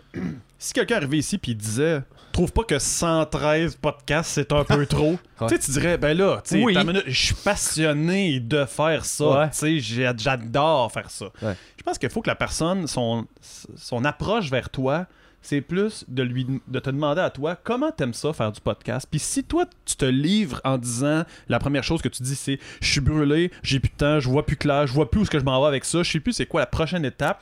C'est toi-même qui est en train finalement d'annoncer que t'as peut-être un peu perdu le contrôle de ta passion. Mais si la personne elle arrive puis elle fait le jugement, non mais si la personne arrive et elle fait le jugement, non, c'est vrai, c'est parce que t'as mis le doigt dessus. C'est vraiment ça qui est arrivé. Mais à ce moment-là, c'est toi qui prends ces décisions-là, autant de le starter que de le diminuer ou de le continuer. Mais il faut que la personne, quand elle t'approche avec ça, faut qu'il y ait une certaine ouverture. Ça a l'air bien vertueux, tout ça, mais je veux dire, je pense que moi, dans mes excès à moi, ce qui m'a le plus aidé, c'est quand les gens m'ont demandé de m'exprimer sur comment je me sentais. Mais moi, les gens autour de moi, ils me demandent pas comment je me sens. Ils me critiquent constamment Ils prennent toujours, finalement, moi, je pense que tu devrais faire ça. Ouais. Je pense que Mais ça, c'est la pire approche, ça. j'accomplis tellement de choses diversifiées que les gens, on dirait des fois qu'ils ont envie que je me trompe, ils ont envie, eux, d'avoir une position sur ce que je fais puis de dire, ça, tu sais. Mais moi, ce que j'ai de besoin, c'est pas que les gens se positionnent nécessairement sur mes choix de carrière. Ils peuvent se positionner sur mes chansons. Ils font ce qu'ils veulent. Mais j'ai pas besoin que les gens essaient de prendre un contrôle sur ce qui est mes passions. Par contre, j'aurais tellement besoin que les gens me demandent comment je vais. Ouais. Ça, c'est important. Ouais. Que les gens se soucient de suis-je ou pas heureux. Ça serait important pour moi. Puis là, à ce moment-là, tu aurais peut-être des réponses que tu voudrais avoir sur comment je me sens par rapport à tel ou tel projet. Ouais. Si la personne me demande comment ça va avec Rouge Pompier, là, je vais arriver et je vais dire ça va super bien, nanana, et telle affaire. Là, je vais m'exprimer. Fait que la personne, elle a si je disais si man cul, merde, ça chiasse, les chauds, la personne n'aurait pas besoin de se positionner, elle saurait tout de suite la réponse. Ouais, fait, ça a pas l'air d'être rendre heureux, ça. Ouais. Mais ça, je pense que c'est important de demander aux gens comment ils vont, puis de les écouter. C'est vraiment plus important, à mon avis, que de leur dire qu'est-ce que tu penses que tu devrais faire avec ta vie. Ben, c'est ça, c'est considérer que ton point de vue par rapport à eux est plus important que leur point de vue par rapport à eux-mêmes. Des comme, ça va, dude? Ça demande un peu un biais, peut-être. Là, ouais, il y a quelque chose de... C'est comme, qu'est-ce que tu essaies de tirer, de me dire que je devrais peut-être... Ta vision du monde n'est pas nécessairement obligée d'être celle de tout le monde. Mais ça se peut que je me trompe. Ça se peut que je me trompe. Ouais. Mais c'est juste que je veux être capable d'en parler puis de dire comment je me sens à mon degré à moi avant de commencer à tirer des conclusions. Ouais. Puis te donner le droit à l'erreur aussi. Oui, certainement. Ouais, puis des fois, tu trouves tes solutions en ayant ces conversations-là aussi. Ouais, absolument. Tu sais, mettons, hey, ça parle. Ah, mais là, il y a tel truc, il m'arrive ça, puis là, peut-être que, je sais pas, ça marche pas, je devrais peut-être. Ah, si, c'est ça que je devrais faire. Mais tu sais, si on n'avait pas eu cette conversation-là, c'est pas toi qui me dis quoi faire, là. C'est moi, quand m'écoutant parler, j'ai allumé sur quelque chose. Ça, c'est. Là, c'est parce qu'il n'y a pas quelqu'un avec un diplôme dans la pièce, mais c'est ça, des thérapies. Là. Ben oui, c'est ça. C'est exactement ça. C'est juste quelqu'un. Sauf que la personne en face, elle sait comment pas te bullshiter, puis toi-même, non, là, tu dis de la merde, mais c'est pas grave. Tourne en rond, mais que tu tombes dessus. Fait que là, elle te laisse spinner jusqu'à temps, mais elle te donne pas les réponses, sinon ça sert à rien. Faut que tu y arrives toi-même. Ça peut faire une demi-heure qu'elle a catché, puis comme elle attend juste, tu cliques, puis comme, ok, continue de parler, pas m'amener. Vous avez sûrement vu le film Inception. Là. Ben oui. Ben, j'ai vu. Ben, c'est quoi le concept d'Inception? C'est ça. Faut que tu y crois fondamentalement dedans de toi si tu as envie de faire un changement. Si tu as envie de décider de boire de l'alcool parce que tu penses que c'est trop, faut que tu ailles tu sois persuadé que c'est toi qui as décidé de ça. Puis là, après ça, plus personne va t'enlever ça de la tête. Ouais. Mais tant et aussi longtemps que t'as pas cette inception-là en dedans de toi, tu changeras pas ça. Non, c'est ça. Tu vas juste essayer de plaire un peu aux autres, mais tu vas faire des compromis pour les autres. Si tu décides que là, à partir de maintenant, tu t'entraînes, parce que c'est toi qui as décidé de t'entraîner, même si la télé t'a dit 100 fois de t'entraîner, puis ta mère, puis tout ça, le jour que tu te lèves, tu dis là, je m'en vais courir, c'est moi qui ai décidé aujourd'hui qu'elle allait commencer à s'entraîner. Là, soudainement, puis personne peut t'arrêter. Non, c'est ça. Tu fais du crossfit, puis tout, puis tu fais juste parler de ça. Par contre, faut que tu l'aies accompagné. Puis tu fais juste parler de ouais, ça, c'est sûr. Tu poses tes temps, puis regardez comment j'ai déplacé un gros pneu de la moins bonne manière pour déplacer un pneu. Tu sais, un pneu qui se roule, là, moi, je fais... Mais si tu avais dit à cette personne-là, tu devrais faire du crossfit, la personne, elle ferait comme gars. Non, c'est ça. Puis j'ai déjà été ce gars-là. Je courais beaucoup, puis je mettais mes temps sur Facebook. C'est normal. Ça me fait tout le temps rire. Mets sur muet les gars qui font juste tasser des pneus, puis dis pas à personne que c'est du CrossFit. Montre ça, mettons, à juste un extraterrestre, faire regarde ça. Il va faire comme, ouais, mais la meilleure manière de déplacer, c'est pas juste de le mettre sur le côté et de le faire rouler, là. Mais dis, sans contexte, là, les humains, c'est ça. Pourquoi tu lèves ça, c'est la représentation de la roue. Sideways. Il a pas catché la roue. Genre, ouais, c'est ça que je vois, moi. En tout cas, pour moi, il est fort. Je sais pas, il a l'air de brillant. Il est vraiment là, fort pour un gars qui a pas catché la roue. Il est pas brillant, mais il est en train de changer ses pneus quand ils vont péter, lui, en tout cas. Ça va être dur. Il va juste rouler son char de même. Il roule son char sur le côté dans le garage. Chris, ça coûte cher des chars. Faut te changer à chaque mois. À chaque fois, t'as un flat. Pour moi, de faire 2 coins de rue avec ça. Chris. Ben ouais, donc c'est ça. Je pense que dans les conversations que les gens devraient avoir, ça devrait être un peu plus comment tu vas, ou en tout cas poser une question qui fait que la personne peut s'exprimer volontairement. Quand tu ouvres cette porte-là, on se le fait tellement rarement demander que là, on est qu'on se le fait. Ah oui, rarement. Ben oui. Là, tu rentres, salut, comment ça va? Ça va bien. Puis la personne, elle s'en va, puis elle continue, elle s'en fout de comment tu vas. Elle t'ouvre pas réellement la porte. Mais si la personne, elle te regarde dans les yeux, puis elle dit, là, je veux que tu prennes minimum 5 minutes pour me dire comment tu vas. Ouais. Là, ça, c'est différent. Là, la porte est ouverte, puis la personne a dit, ben mon Dieu, qu'est-ce que tu... Non, je veux juste que tu me dises, je m'en fous que ça soit bien ou pas bien. Ouais. Là, c'est 5 minutes minimum, puis je t'écoute. Là, ça, c'est différent. Ça arrive jamais. Hey, salut Dave, comment ça va? Ouais, ok, cool. Mon monde s'en va. C'est pas que je m'intéressais pas tant à ça, c'est juste, j'étais pas ouvert à ce que tu me dises comment ça va. C'est très différent. C'est une attitude que ça fait pas longtemps que j'ai adopté dans ma vie, ça. De prendre le temps, mais ça, j'essaie de le faire, ce que tu viens de décrire là, avec des gens, avec tout le monde, en fait. j'essaie d'arrêter de classer avant de parler à la personne. Même pendant, j'essaie de faire attention, là. Ouais. Mais ça veut dire que si quelqu'un se positionne en dessous de moi, tu sais, quelqu'un qui. Il y a du monde, tu sais, tu le vis, là. Ils te mettent sur un pied de. Puis t'es comme, moi, ça marchera pas, là. Genre, je te vois pas comme. Non. On va se parler, là, genre, égal à égal, là. Puis si tu penses que t'es au-dessus, je vais te ramener là aussi, là. C'est ça. Mais ce rapport-là, c'est super. Je sais pas comment le dire. C'est privilégié, tu sais, c'est avoir ça avec quelqu'un, c'est fucked up, là, tu sais. Ouais. Je trouve que ça mérite un respect de t'intéresser à l'humain que t'as d'en face, d'au moins prendre le temps de considérer que toutes les généralisations que, tu sais, je trouve que ça va paraître bien weird ce que je vais dire, mais tu sais, il y a du monde qui chiale, qui sont faciles à pointer la droite, vous êtes raciste, juste parce que, mettons, ils voient un gars faire du pick-up, il va dire, t'es raciste. Tu sais, ils mélangent tout. Ouais. Quand tu revires ça vers eux, ils se permettent, eux, d'utiliser le même principe que le racisme qui est généralisé à partir d'un trait sur l'ensemble par rapport à plein d'autres domaines. Puis personne cale leur bullshit là-dessus. Non, c'est ça. Puis là, tu fais, c'est pas normal, ça. Ça devrait être juste tout le temps. Ça devrait pas être douloureux, premièrement, de recevoir que quelqu'un te pointe une erreur de toi. Tu devrais faire comme, ah, ok, cool, maintenant, au moins à cette heure, je vais faire la bonne affaire. Je la faisais pas avant. Puis ça devrait pas non plus être un tabou, genre de. Hey, mais il y a tellement d'ego là-dedans que tu comprends ce que je veux dire. Il y a tellement d'ego que finalement, tu vas jamais au bout de la discussion. Tu te rends jamais. Ça finit par se péter, les émotions prennent le dessus plus que le cerveau. T'as pas le temps d'avoir la discussion de la personne de comment tu vas vraiment. Ouvre-toi, puis donne-moi ce moment-là. Prends-les pour. Parce que sûrement, quand ça t'arrive à toi, là, qu'on te dit, hey, parle-moi 5 minutes, souvent, je réalise qu'il y a plein de gens qui sont pognés dans leur vie parce que personne les écoute. Puis sur Internet, c'est le symptôme de tout ça. Les statuts Facebook, c'est juste. Tu sais, je veux juste. Personne m'écoute, personne me propose de m'écouter, fait que j'ai envie de vous. Je vais vous le dire, je vais vous le dire en face, qu'est-ce que je pense. C'est ça. Mais là, quand tu prends vraiment le temps, il y a un soulagement de waouh, j'ai pas besoin de me battre pour être écouté. Ok, cool. Je vais prendre des pauses. Je vais. Parce que tu le sais, quand quelqu'un parle pas souvent à des gens, puis que là, tu leur laisses l'espace, je sais pas si t'as remarqué, mais ça fait ça. Ils ont peur de manquer de temps. Fait que là, il y avait une liste, là. Tau, puis ils sortent tous, t'es comme slack, on peut y aller. Genre, on a. Il y a aussi il y a aussi que ça se peut que tu tombes avec quelqu'un que tu lui dis dis-moi comment ça va, puis la personne elle parle, puis après ça, une heure après, elle fait hey, c'était vraiment le fun, merci, bye. Ça, c'est les pires. OK? Mais donc, mais c'est correct. C'est toi qui l'as ouvert. T'as fait ton rôle, puis tu l'as ouvert, fait que ça fait partie de la game. Sauf que l'autre personne ne se rend pas compte du message qu'elle a envoyé en faisant ça. C'est-à-dire qu'elle a aucune capacité d'empathie envers l'autre personne avec qui elle est.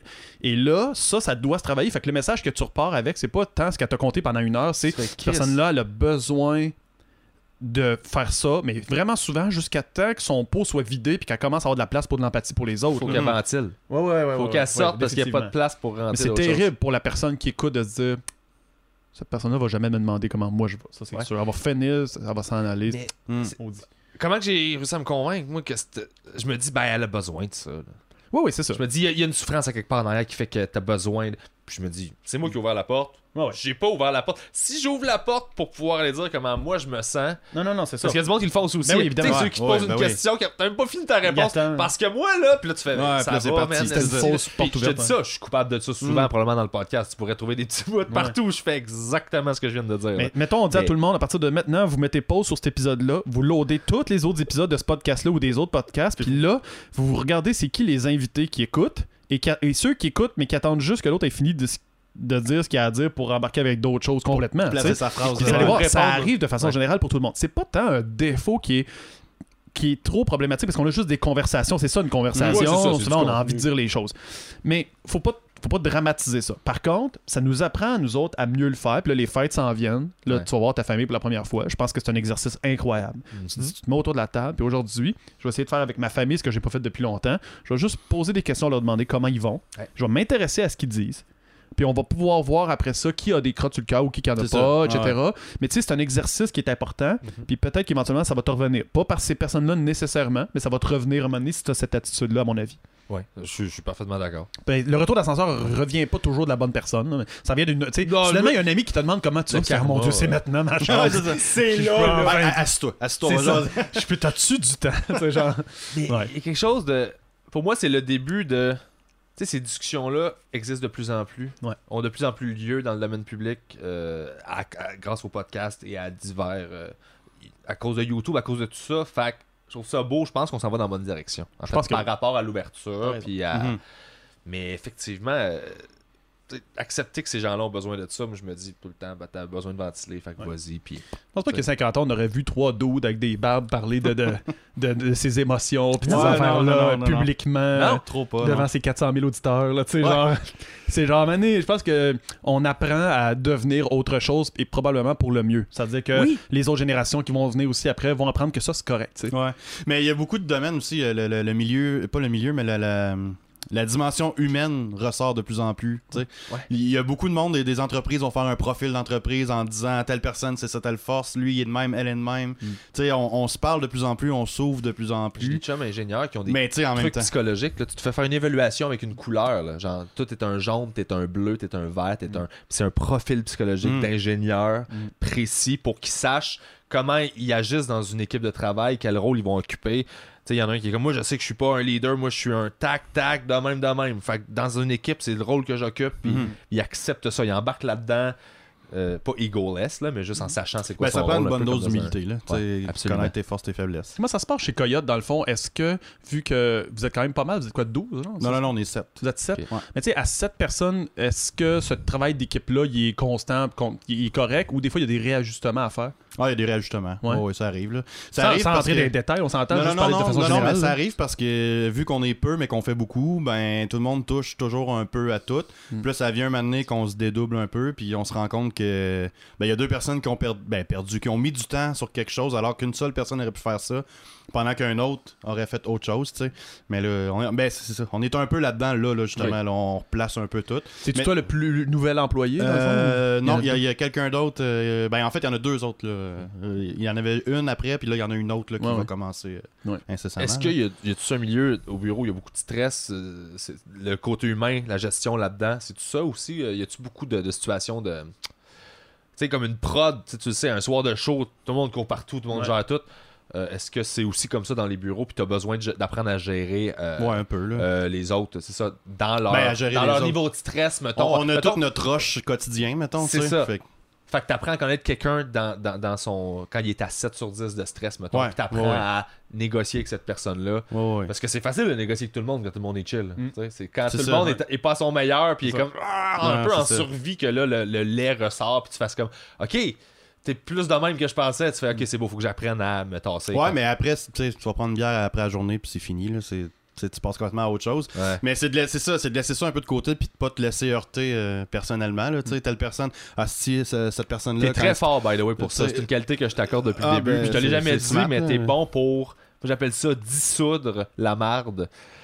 Genre, c'est-à-dire que tu reçois du stress, puis tu fais OK, foum. Ouais. Puis là dedans, tu le dissous, puis à un moment donné, quand tu vois plus ça, il passe. Ouais. Puis genre, tu l'as pas donné à quelqu'un d'autre. Tu vois ce que je veux dire? Non, tu l'as non. pas Mais des fois, tu te souligné. réveilles la nuit, puis tu redors pas pendant Ouais, 3 c'est heures. ça, C'est aussi, ça, tu je sais, sais. mais Quand c'est- tu le gères mal, c'est ça. Ça ça. vient de la gestion. Ben, Mais pour mettre le monde en contexte, tu sais, ton travail à toi, dans le fond, va être un peu comme ce que j'expliquais tantôt, c'est-à-dire qu'une équipe d'une maison de disques va être là pour prendre un artiste et essayer de faire toutes sortes d'affaires, mais les positions sont pas super claires. Et ce qu'on Pas fait toujours, exactement, c'est pas super C'est ça. précis. Pourquoi? Il y a des gens qui ont besoin d'avoir comme une direction claire sur ce qu'ils doivent faire comme tâche, mais dans ce milieu-là, il faut que tu sois très polyvalent et C'est flexible. ça. C'est Il y a des grandes lignes. Là, Ouais. tu sais, chacun est attitré à quelque chose en particulier, mais c'est pas exclusif. Ok. C'est ça. Fait que donc, tu as besoin d'avoir une grosse proactivité dans ton travail. Oh oui, Puis tu peux absolument. pas attendre que quelqu'un dise aujourd'hui tu fais ça, puis demain tu fais ça. Est-ce Fait que c'est que parce donc, que le milieu change beaucoup? Oui, entre Ben, c'est autres. que ça va vite.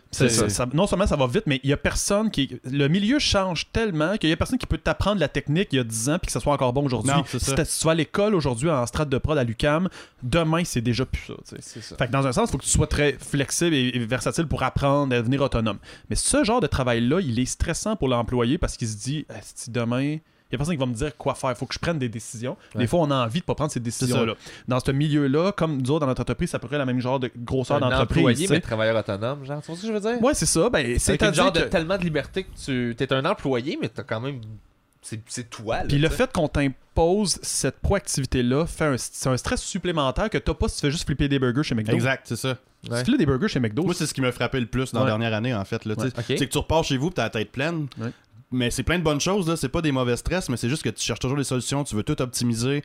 Puis, tu sais, comme Jesse dit, t'es toujours un peu on your own, tu sais. Les autres vont toujours t'aiguiller, te donner des cues, tu aurais peut-être essayé ci ou ça, mais au final... Tout le monde a son feu. Tu sais, comme moi, mettons, là, je fais du booking beaucoup ces temps-ci, ben si je décide de booker là à place de là, ben c'est mon call, là, tu sais. Mais si ça marche pas, ben c'est à moi de l'assumer, de dire, ouais, j'ai mal calculé mon affaire, je pensais que ça marcherait, puis tu sais, finalement non. Mais là, ça, c'est un show pour un artiste, on en a 20 en booking, là, tu sais, fait que c'est hallucinant. Donc, c'est un milieu qui est un peu spécial, mais ça nous demande d'être des musiciens quand même. Le matin, quand on se lève, on est capable d'écrire des chansons, puis après ça, de booker des shows pour, mettons, d'autres bands. Mais c'est un milieu que je conseille à peu près à n'importe qui. Si tu veux être capable de devenir quelqu'un de très polyvalent, ce genre de milieu-là va t'apprendre à te débrouiller, puis ça va être bon pour le restant de tes jours après. Peu importe la job que tu vas avoir dans le futur, tu vas apprendre cette notion-là, de pas attendre que quelqu'un te dise quoi faire, mais de prendre des actions toi-même qui vont influencer beaucoup. Tu vas rapidement, tu sais, je veux dire, au bureau, j'ai du monde de 20, 21, 22 qui prennent des décisions pour des gars de 40, là. Puis, je veux dire, c'est une grosse responsabilité de dire, j'ai pris cette décision-là, puis de dealer avec. Mais je veux dire, plus tard, quand cette personne-là qui a 21 va avoir 41, elle va se dire, je suis à l'épreuve de plusieurs prises de décision. C'est ça. Ça va t'influencer dans ton travail, mais avec tes amis, tes relations de couple, ta famille, tout. C'est magique. Mais c'est un domaine qui est quand même fascinant pour ça. Mais c'est pour ça que je pense que beaucoup de gens devraient s'inspirer du domaine de la musique.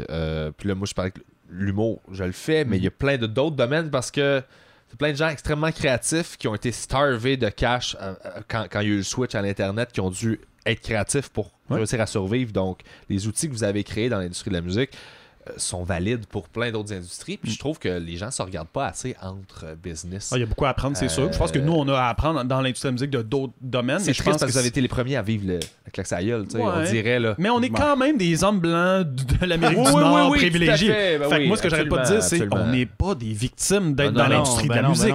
C'est tous des choix qu'on a fait. C'est tous des choix super volontaires. Si toi, tu peux te permettre ça, c'est que dans ta vie familiale, puis toi, tu peux te permettre d'avoir une job dans ce domaine-là qui est peut-être un peu moins sécuritaire qu'un hôpital, mais tu peux se permettre de faire ça. Donc, il y a un privilège. Il y a un choix qui est possible. Mais c'est vrai que les gens voient la musique comme pot-tipite tout le temps. Moi, des fois, je leur dis, c'est pas de temps pot-tipite. Les gens qui sont préposés aux bénéficiaires, qui torchent des culs pleins de mal de nos grands-parents que nous, on veut pas s'occuper, eux autres, c'est des pot-tipites. Et puis eux autres sont low staff, puis eux autres, nous autres, on n'est pas de temps pot-tipite. Ça, je l'ai vu de l'intérieur pendant un bout de temps, c'est l'enfer. 100% des gens viennent me voir et me disent, ça doit pas être facile ce que tu fais. Je fais comme, c'est facile. Je suis d'accord. C'est demandant, mais c'est pas tant tough. Là, le catch, le discours, puis je suis d'accord, mais il y a aussi beaucoup de modestie là-dedans parce que c'est pas vrai que t'as, mettons, je vais utiliser un gros mot qui n'a pas rapport, mais c'est le seul mot qui me vient en tête. C'est pas vrai que les souffrances que tu vas vivre là-dedans sont moins valides parce que tu n'étais pas en train de torcher une personne âgée. Non, mais c'est le choix que tu as fait, puis tu vis ça d'un point de vue humain. C'est juste dans cette direction-là que tu as envie d'aller. Je comprends l'impact social, tout ça, je peux catcher. Mais à partir du moment où tu es dedans, puis que c'est ça ta réalité puis ta vie, c'est aussi important pour toi que la personne qui fait ça. C'est ça, mais c'est une question de perception. Tu sais, le classique, puis tu commences à faire de l'argent avec ton groupe de musique. Oui, ça, c'est fatigant. Ça, là, combien de... Ben, c'est fatigant. Je veux dire, en même temps, ils comprennent pas. Ils comprennent pas. Tu sais, les gens, mettons, ils tournent la TV, puis ils voient que Garou s'est acheté une Porsche, puis Garou fait de la musique, puis lui, ça marche. Puis ça devrait être ça, faire de la musique, tu sais. Mais, tu sais, je veux dire, moi, mettons, là, à l'hôpital, là, du monde qui venait me voir, puis, mais pourquoi tu fais ça? Tu fais pas une scène, t'as investi full de cash, puis de temps, puis de... Ben, j'aime ça, tu sais. Puis, au final, toi, t'as ta stabilité, t'as ta maison, mais je te regarde, puis t'as l'air vraiment plus blasé que moi, tu sais. Ouais. Encore mieux que ça, on peut faire la métaphore du hockey encore. Yes. Tous ces gens-là qui ont des jobs steady qui te critiquent sur la musique, eux payent leur saison de hockey pour jouer dans leur équipe de garage. Si moi je leur disais, tu fais pas d'argent à jouer au hockey, pourtant l'élite du hockey gagne des millions. Pourquoi tu fais ça? Pourquoi tu t'acharnes encore à jouer au hockey, à pratiquer, à mettre ton gear, puis tu payes pour ta saison en plus? Puis là tu te couches tard parce que tu joues le soir. Ben voyons donc, tu fais ça. Je veux dire, à un moment donné, la personne, elle se dirait, c'est un jugement de marde. Je veux dire, juger les musiciens de cette façon-là nous donne à nous le droit de juger toutes tes activités que tu fais, dont t'es pas payé parce que t'es pas l'élite de ta passion. C'est ça. Je veux dire, tu peux-tu te dire, je sais pas, moi, à un gars qui tourne des chars pour le fun, pourquoi tu tournes des chars? Tu vis pas de ça. Non, t'es pas dans passion, Pimp My Ride. T'es pas payé. T'es pas à la télé, man. Non, c'est ça. Wow. Voyons donc. C'est quoi, j'ai dernièrement sur le spécial métal qu'on a sorti avec Olivier Pinard puis Mick Desbouleaux. En Ripin, en fait. C'est Desbouleaux, c'est ça. Moi, je me trompe tout le temps. Ben, Desbouleaux, c'est son festival, là, mais il expliquait ça. Oli disait, genre, changer des cordes, ça me fait chier. Il écrit des commentaires, genre... méchant musicien, il aime pas ça changer des cordes. Mais j'en connais pas un qui aime Personne aime ça changer des cordes. Genre, c'est quoi le pilote de F1, genre, ben ouais, il aime pas ça changer ses pneus. Méchant pilote, doit pas aimer ça. Conduire des chars, t'es comme, ben non, mais Chris, c'est pas un 10 pour le gars qui écrit ça. Si tu connais pas la musique, c'est pas grave. Mais c'est juste mais drôle. ça me fait juste rire parce que tu fais, ben oui, il y a des aspects de tout, tu te fais chier de. Mais j'ai une question que pour David, j'ai envie de savoir, parce que t'as ouvert la porte tantôt, je trouvais ça super intéressant. T'as plus de band, là. Là, t'es au service, si on veut, par le travail, de d'autres groupes. T'es aides à tes accompagnes là-dedans. Alors que c'est quelque chose que tu connais, que t'as vécu avec tes projets à toi. Tu disais que ça commence à faire comme, OK, là, il serait temps que, tu sais, cette espèce de kick-là de show revienne. Est-ce que vous avez côtoyé, je dis pas que c'est ton cas, mais est-ce que vous côtoyez des gens qui ont un peu débarqué, puis qui ont une amertume par rapport à ça, qui sont dans le milieu parce que c'est ça qu'ils connaissent, puis sauf qu'ils sont pas capables de rembarquer dans le truc, fait qu'ils sont autour, ils gagnent le vie que ça, mais tu sens l'espèce de t'aimerais ça être en train de le faire encore, puis ça a l'air à peut-être te faire chier un peu de servir d'autres bandes que le tien, genre. Ça existe-tu, ça? Probablement. Moi, j'en ai pas vraiment rencontré, mais je me dis que ça doit être une porte que quelqu'un t'ouvre quand tu le connais bien. Okay. Parce que veut pas, à chaque fois qu'on se croise, c'est dans des événements, dans des shows, whatever. Fait qu'on est toujours un peu en mode PR, là, qu'on se l'avoue ou non. Ouais. Fait que c'est pas le genre de truc que tu vas aller te dire d'emblée. Là, tu vas plus dire que tes artistes vont bien, ta business ça roule, puis t'es heureux, puis tu iras pas dire mais là j'ai plus de band, puis là ça me fait un peu chier de booker les shows d'un tel parce que là, moi tout j'aurais pu faire ces shows. Fait que tu sais ça, fait que faut que tu connaisses les gens pour savoir qu'il y a une amertume. Je pense, mais en même temps, mais je le ramène à toi. Est-ce que tu dois faut que tu te battes un peu contre une petite partie de toi qui est comme genre je tripe à se faire ce que je fais, mais là j'ai hâte d'avoir un projet à moi aussi à nourrir là. Ben oui, mais un embarque pas dans la cour de l'autre. Okay, c'est ça, toi tu es capable de faire la différence. Ben oui, parce que tu sais, en fait c'est quasiment l'inverse, parce que là j'ai l'impression de faire des trucs qui concrètement amènent des résultats directs plutôt que de travailler pour une entité que je suis pas trop capable de définir, tu sais. OK. Puis là ben je vais aider du monde à faire ce qu'ils aiment faire, puis je le sais c'est quoi aimer faire ça. Fait que je le sais que moi, si j'avais eu ces outils-là, j'aurais été heureux en crise de les avoir, puis je l'aurais apprécié à sa juste valeur. Fait que je le fais dans ce sens-là, puis allez-y. C'est moi, positif. J'ai pas l'impression de manquer le show ou quoi que ce soit, là, cool. J'y prends juste part en étant dans l'ombre, mais ça fait que tout marche. Okay, parfait. Mais de l'autre côté, oui, je m'ennuie de faire des shows, mais il n'y a pas l'amertume d'un qui se transporte vers l'autre bord, ou c'est vraiment deux choses complètement détachées. C'est bon que tu le gères comme ça, parce que je pense que l'erreur de mélanger tout ça... Ça semble sain, c'est ça que j'allais dire, de le faire. Puis je veux dire, on peut célébrer ça, que dans ta tête, tout ça est sain, est contrôlé, est rationnel, mais ta question est bonne parce que 102 autres personnes qui seraient assises là n'auraient pas répondu ça. T'sais. C'est ce que je pense aussi. C'est pour ça que c'est ça que j'ai pas eu trop peur de t'apposer parce que je te connais puis je comprends ta relation avec effondré tout ça, à terre en pleurant. Ouais, c'est ça. Tu craques mon esti. Craque. Pose la même question à Pat Labbé. Je sais pas si t'as la même réponse. Pat Labbé. Ah, peut-être, je sais pas. Pat Labbé, dans le fond, c'est son drummer de Nevermore Than Less qui a son label qui s'appelle Dose. Oui, ok. Dans le fond, oui, je connais Pat. Pat, c'est récemment beaucoup émancipé dans l'industrie en tant que gars qui va booker, qui va signer des bands, qui va faire toutes sortes. Il porte aussi plusieurs chapeaux. Ouais, ça fait longtemps qu'il fait ça. En plus d'être le gars qui je sais pas, il leadait quand même dans le band. Vous étiez tous un peu quand même des leaders. Ben, il a toutes des têtes fortes, mais c'est lui qui serrait les mains, qui trouvait les deals. C'est ça. Fait que tu me l'as décrit, mais il semble avoir le même profil que toi. Là. Il y a à peu près le même profil que moi et le profil de Dave. La différence avec Dave, c'est que Dave own pas son propre label. C'est ça, j'allais dire. Mais je veux dire, de façon de loin, c'est une question de temps au pire. Là, je veux dire, à 52, ça me serait pas surpris qu'on soit assis les deux ici, puis que lui fasse comme j'ai le plus gros label parce que genre, fallait juste que je trouve ma voix, puis whatever. Ça veut dire que je vais faire de mon podcast pendant 22 ans encore. Non, mais je vous attends, les gars. On va appeler Raphaël Perez, il va dire j'achète Coyote. Puis je m'en vais en parler à. Non, mais dans le sens où Pat, lui, je pense que quand je le vois, puis c'est sincère, je lui pose la question comment tu vas. Puis c'est vrai que Pat répond la réponse et que je suis brûlé. Tout le temps. Tout le temps claqué. Mais lui, c'en est un qui s'est oublié dans l'ouvrage. Puis après ça, il dit volontairement je m'oublie tellement là-dedans. T'sais. Puis c'est quelqu'un qui aimait beaucoup faire de la musique dans un sens. Je suis sûr que ça l'a impacté autant que toi de que Nevermore prenne une pause. Puis je pense que c'est quelqu'un qui aurait eu une réponse peut-être un peu différente, peut-être un peu moins zen avec qu'est-ce que le temps lui a donné, puis qu'est-ce qu'il veut faire avec son temps qui s'en vient. Mais il y a aussi que lui, ça fait plus longtemps que moi, pas mal, qui fait ça. Tu sais, moi, je restais comme dans l'ombre du band, puis j'étais juste Ben, j'étais juste, je veux dire, ça fait réducteur, puis c'est vraiment pas ça, mais j'étais juste le gars de service de on va où, quand, je vais être là. Ouais. Tu sais, c'est le même, je le voyais, c'est le même, je le un vivais. bon soldat. Lui, genre. il était déjà dans ses affaires, il buildait déjà son entreprise, il arrivait au jam, cerné jusqu'aux narines, puis tu sais, ça fait longtemps qu'il s'use là-dedans, tu sais. Fait que ceci peut expliquer ça là. Ouais. Là. Moi, c'est comme tout beau, tout nouveau, je triple, là, tu sais, mais ça se peut que dans 10 ans, je fasse comme, ouais, finalement... Mais c'est quelqu'un que ça demande j'apprécie du gaz, beaucoup, t'sais. c'est quelqu'un que j'aime beaucoup, puis j'aimerais ça que... Fait qu'il crée des Ah, belles mais non, affaires. là. mais non, oui, puis j'aimerais Le ça qu'on fuck soit off, assis ensemble, lui et moi, puis qu'on se dise comment ça va, puis qu'il me dise, tu sais quoi, à partir de là, ça va bien. Là, Ok, cool. j'aime ce que je fais. Ouais, je suis c'est heureux. ça. Parce qu'il aime ce qu'il fait, mais c'est très prenant.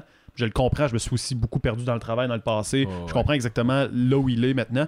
C'est quelqu'un en qui je souhaite beaucoup que ces choses-là se placent parce que c'est beau ce qu'il produit. Tu sais. C'est ça. Il est bon. Il est bon Dans le fond, ce qu'il t'as envie qu'il trouve la clé pour gérer ses shit parfaitement parce que tout ce sur quoi il est en train de. C'est positif, tu sais. fait. Oui, c'est Fait ça. que tu Il souhaites c'est juste que une positif bonne qu'est-ce qu'il gestion essaie de pour lui. faire. Tu sais, Ben comme trouve tes réponses, man. J'ai hâte. oui. C'est ça. Ok, ouais, c'est beau ça. Parce que j'aimerais ça être assis avec lui puis qu'il me dise pas j'ai tout fait ça mais genre je suis tellement brûlé que je sais pas Je sais moi pas pourquoi tu je fais ça, je sais mettons, plus pourquoi je fais ça. c'est ça. C'est parce qu'il y en a d'autres par exemple qui vont s'intéresser à la musique par opportunisme. Par exemple, ils ont entendu dire que les radios satellites c'était payant, ils s'improvisent gérant, ils signent un artiste puis ils essayent juste de faire passer les artistes sur Sirius puis ils se disent je vais faire une cote de ça puis là je vais faire de l'argent. Ces gens-là qui nous écoutent se reconnaissent puis ils vont dire c'est pas vrai que je fais ça. Mais moi je c'est veux dire ça, ouais. Fuck you.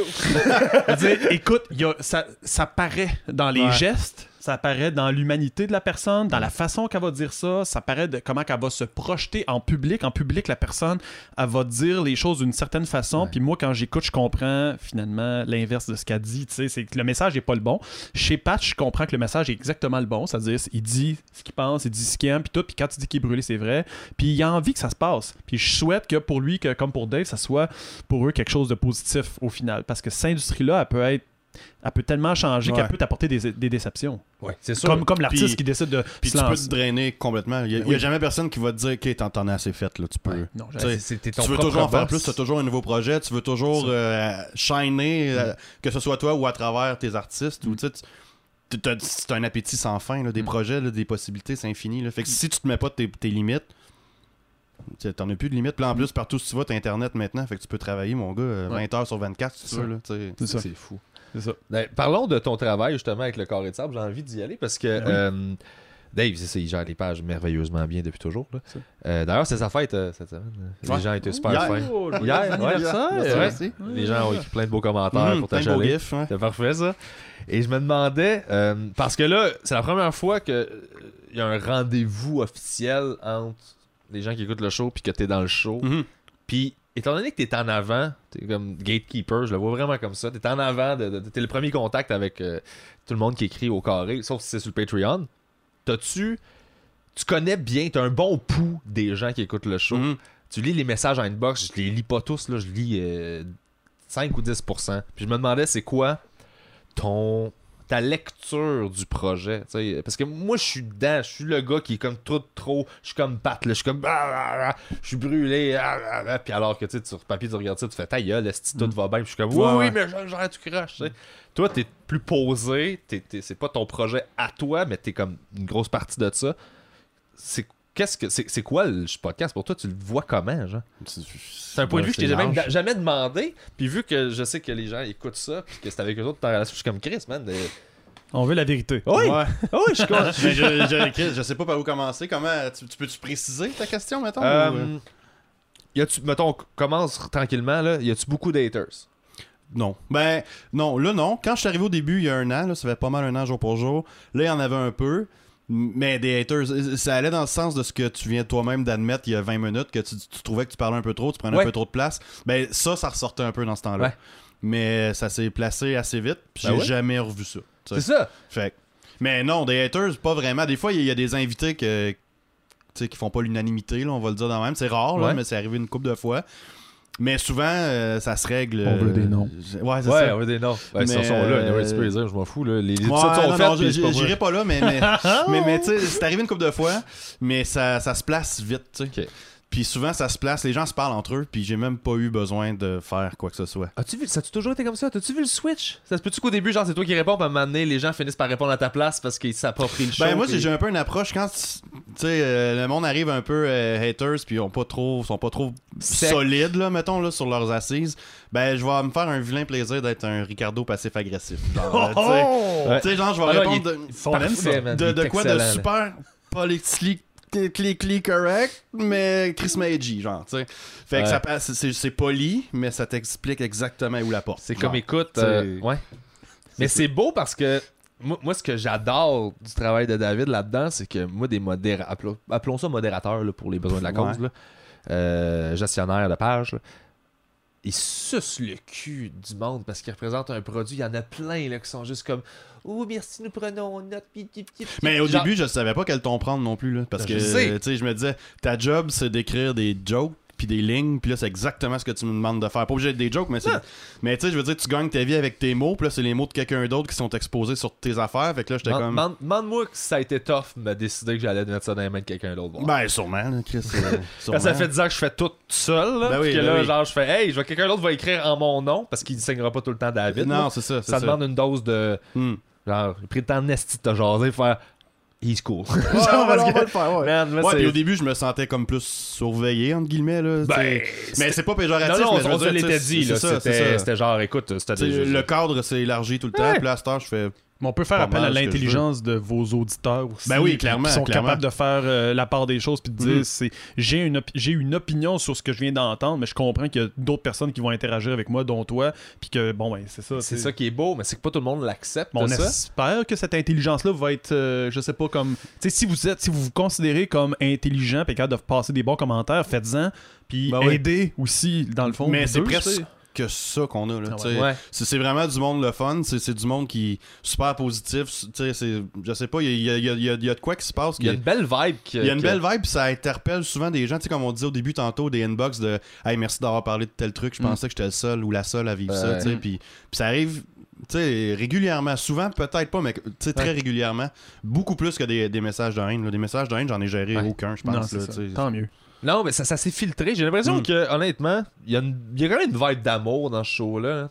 Puis on essaie de. Moi, j'essaie tout le temps de faire un teamwork. Ça veut dire qu'il faut que le show soit plus grand que moi. Sinon, ça sert à rien. Sinon, c'est juste égomaniaque. Puis, fait que je veux que Dave il puisse plugger ses projets. Je veux que tout le monde puisse comme. Faut que ce soit quelque chose qui existe à l'extérieur. Le carré, ce soit positif. Puis, je pense que ça. On a tellement rempli ça d'amour que les haters sont venus. Ils ont fait comme je gagnerai pas les sites. J'en ai pas de fun à avoir ici. Allez chier sur les invités de Mike. C'est qui les invités qui ont suscité le plus de commentaires, mettons? Ben, c'est sûr qu'ils ont des opinions plus tranchées. Là, là les noms, moi j'ai de la misère à retenir les noms. Y a-tu un épisode qui a pété ben raide parce que là, l'invité, ça se passait, là? Ouais, quel qui a fait vraiment pas l'unanimité, là. Genre, on l'a sorti puis on a fait comme oh fuck. Ben, celui avec Louis T. Louis T, ça a fait jaser beaucoup. Là, ça l'a... Ça, c'est un des pires, je pense. Mon Dieu. Ben, un des pires. Moi, j'ai adoré le contenu de cet épisode-là. L'épisode, mais tout le monde va aller le checker, là. Ouais, c'est tout le monde, parce que c'est super polarisant. De c'est des gens qui ont des opinions comme vraiment fermes, tranchées. Des opinions intelligentes aussi, là. C'est basé sur un paquet de faits. Mais il y a beaucoup de monde qui se sentent challengés dans ce temps-là, puis qui aiment pas ça, puis qui... C'est angry react, là, tu sais. Ils réfléchissent pas. Oh, les petites féministes, les petites gauchistes. Puis là, t'es comme, non, mais attends, là, il y a des nuances, là. Mais sais-tu quoi? Ça m'a fait réaliser qu'il y a beaucoup plus de gens que j'associais à la droite que je jugeais, que j'ai toujours jugé la droite classique, étant genre raciste, pick-up radio, etc. J'ai beaucoup plus de gens que je pensais qui correspondent à ce profil-là, qui écoutent le show et qui sont beaucoup plus nuancés que je pensais qu'ils étaient par rapport à bien des traits que je leur accordais.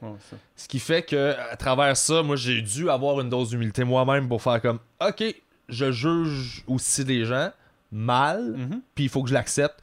Fait que ça m'a ouvert aussi par rapport à ça. T'sais, ça m'a comme enlevé l'intolérance que j'avais. Ben ça va des deux bords toujours. Exactement, ça, mais c'est important de le garder. Ça, mais ça, c'est comme ceux qui disent lui, il fait plein de commentaires racistes, je l'efface de mon Facebook. Là, c'est comme. Il y a une raison. Pourquoi? Ben, qu'il y ait une raison ou non, c'est surtout que si tout le monde fait ça, on fait faire en sorte qu'on se sépare encore plus. Puis chacun se renforce avec son opinion parce qu'il s'entoure juste des gens qui pensent comme lui. Ton réseau social te ressemble. C'est donc. Tu sais, j'ai pas la prétention de changer le mindset des gens, mais au moins essayer de placer des petits calls ou c'est beaucoup mieux ça que de juste le laisser partir avec son idée puis se renforcer. Tu peux ne pas t'sais. avoir la prétention de vouloir changer le minding des gens, mais tu peux avoir genre la volonté d'au moins ouvrir un dialogue. Oui, c'est ça. Pour moi, c'est sans prétention, ça là. C'est juste comme, OK, de base, je suis pas d'accord, mais cool, jason. Je veux juste comprendre pourquoi tu penses comme ça. Ouais, t'sais, c'est je tout. t'attaque pas, je te donne pas juste c'est quoi, là, tu sais. Moi, je pense que les gens qui se font fermer la porte à la conversation, c'est ces gens-là qui vont justement arriver avec des commentaires encore plus intenses après parce qu'ils se sentent jamais écoutés. Bon, ils vont dire, mettons, dans les médias, je me sens pas représenté, je me sens pas représenté dans l'intellectuel puis tout ça. Donc, je barre les portes chez nous, puis je vais renforcer cette idée-là que j'ai de C'est ça. anti-ça, puis ils se sentent pas écoutés. Puis évidemment, jamais même dans un couple, tu vas te sentir aimé si la personne a fait juste à regarder puis te dire tu n'es pas valide, tu ne vaux rien, ton opinion compte pas, au point est-ce que je te censure. Je veux dire, si moi j'ai le droit de Tu viens dire. d'écrire tellement de couples. Mais c'est ça, mais si moi j'ai le droit de dire sauvons les belugas, là, l'autre il a le droit de dire tuons les belugas. Ça vient à la base, c'est ça. Moi j'ai le droit. Sinon, si lui il a pas le droit de dire tuer les belugas, moi j'ai pas le droit de dire ça, sauver exact, les belugas. c'est ça. Après ça, pour avoir une conversation, il faut être capable de dire aux gens vous avez le droit de pas être d'accord avec une position, vous avez le droit d'en parler. Puis si vous avez le droit d'en parler, ça veut dire que j'ai le droit aussi moi aussi d'en parler. Puis là on a le droit après ça d'avoir une conversation. Mais dans un couple, c'est ça aussi, c'est je suis pas en train de te dire que je t'aime si je suis juste en train de te pointer ce que j'aime pas de toi ou ce que. Bon. Fait qu'il faut avoir une ouverture et dire à l'autre personne, tu peux me dire ce que tu as dans ta tête. Puis donc, c'est valide. Tu as le droit de parler. Tu es quelqu'un, tu vaux quelque chose. Tu es quelqu'un. Oui. Les gens qui ont voté à droite aux États-Unis puis qui ont voté pour Trump, c'est pas des imbéciles. C'est des gens qu'on n'écoutait jamais puis dans les médias sont pas représentés. Lui, il a dit quelque chose qu'il voulait entendre. Puis après ça, lui, il leur a ouvert une porte à ces C'est ça. gens-là. Puis ces gens-là se sont sentis acceptés. Puis ils sont Ils ont mobilisés, senti que puis ça, c'est c'était de parti, l'amour. t'sais. Puis on dit, moi, je vais vers quelqu'un qui m'envoie de l'amour, pas quelqu'un qui m'envoie. La personne ne va pas commencer à dire, t'as raison, je suis un esti de raciste, merci Non, de me c'est ça. l'avoir dit. C'est ça. Puis là, finalement, Ouais. mais non. Fait que donc, il y a cette ouverture-là qu'on apprend beaucoup avec les médias, on apprend à devenir un peu plus à l'écoute des gens. Puis... Mais c'est important, en fait. Le Tu peux step pas, de plus que j'ai l'impression qu'il faut que les gens qui aideraient tout le monde, ce serait juste de dissocier ton opinion de qui tu es. Juste d'être capable pour le fun, quand t'es dans l'exercice, de te détacher émotivement de voici ce que je pense. T'sais, genre, c'est comme si tu t'en vas. Il y a quelque chose de. C'est ça. Mettons la POC, là. On rembarque dans le hockey. Utilise ça, vas-y. Puis Chris, que je sais pas, ça va marcher. La POC, c'est pas toi. Est-ce que quelqu'un fait avec, là? C'est correct, t'sais. T'as décidé de jouer avec la POC. Fait que la POC, c'est ton opinion. On s'amuse. On se la passe, on ta. Mais si quelqu'un échappe la POC, il t'a pas échappé toi. Si quelqu'un Non, c'est critique ça. le lancer, il critique Mais ça, pas c'est dans tout, toi. là, même en, mettons, en relation ouais. de travail. Là, Mais c'est juste que je si telle personne elle m'énerve, non, t'as peu. Vous travaillez juste pas de la même façon. Puis là, ça clash. Mais après, il y a rien de personnel. Là, Mais je quand veux tu dire, discutes avec la personne, tu fais écoute ce comportement-là, ou genre, ce que tu dis là-dessus, je suis pas d'accord. Je suis pas en train de dire j'haïs l'être humain que t'es. Pis Non, tout non, ce c'est que- ça. Je suis en train de dire ce que tu. Mais détache-les, parce que souvent, ceux qui le séparent pas, ils reçoivent ça comme tu es le messager. On parlait de. Ils reçoivent ça comme ça. C'est genre carrément le messager. Il y a quelque chose là-dedans Ouais. qui me fascine, tu sais. Hey, on est rendu à quand même 2 heures. Ça va quasiment bien. 2 heures? Du fun, avez-vous besoin d'eau? Man, tout va Êtes-vous correct? tellement Là, bien. heureux? Ça va super bien. Là. Vous êtes, ok, bien. parfait. Parce que j'ai envie de plugger plein Ben d'affaires. Les labels. Ah, j'ai vu que tu avais travaillé avec Olinéa. Ben oui. Que j'ai fait David Jobin, j'ai fait le podcast dans Loge. J'allais faire le podcast il y a longtemps, j'avais envie de dépluguer. Super gentil, il m'a donné des albums d'ailleurs à faire tirer que je cherche encore. Fait que si ils sont là, je pense. Ils sont là, yes. Bref. Ah oui, Olinéa. Ouais! Que ça a cherché loin. Ah non, c'est pas ça. Bon, j'avais des albums qui Il y sont avait tombés. c'est fini. Ça pour dire, je vais essayer de les mettre dans le panier Noël pour les faire. Je voulais juste shout-out à David Jobin que j'aime beaucoup. T'es super gentil, puis j'ai vu que t'avais travaillé avec, fait que that's it. Je voulais savoir qu'est-ce que vous avez appris cette semaine. On est rendu là. Je t'avais demandé d'arriver avec quelque chose. Ouais. Ouais, Je te ouais. laisse commencer. Ok. Ben moi, j'écoutais. J'avais complètement autre chose en tête, mais. En tout cas, Vas-y. j'écoutais Radio Can en m'en venant dans le char. Ok. Puis j'ai appris qu'il y a, tu sais, il y a des travailleurs de rue, là, ça on le sait tout. Mais ça a l'air qu'il y a des travailleurs de rang aussi, travailleuses de rang. What? Pour les fermiers, ouais. Puis il y en a comme 5 ou 6 au Québec, là. Il y en a vraiment pas beaucoup. Puis c'est une, là j'oublie son nom, là, mais elle est en entrevue tantôt à radio. Puis elle, elle a grandi sur une ferme, son chum a une ferme aussi.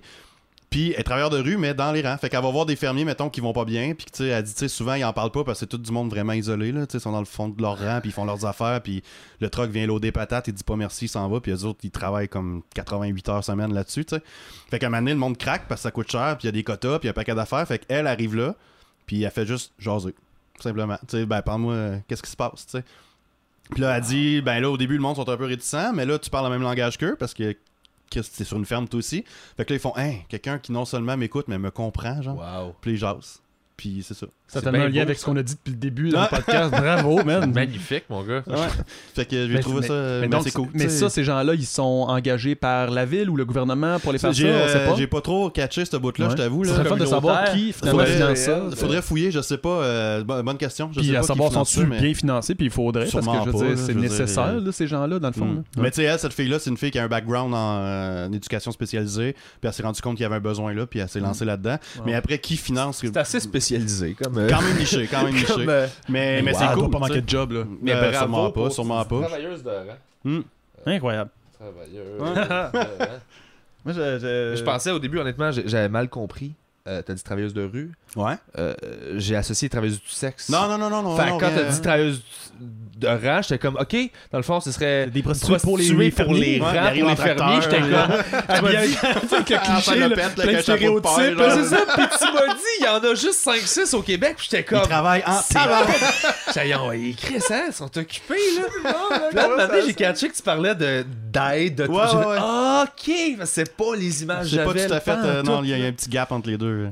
Le travailleur du rang au cœur des familles agricoles. Ben oui, c'est donc bien Ouais, cool, ouais, ça.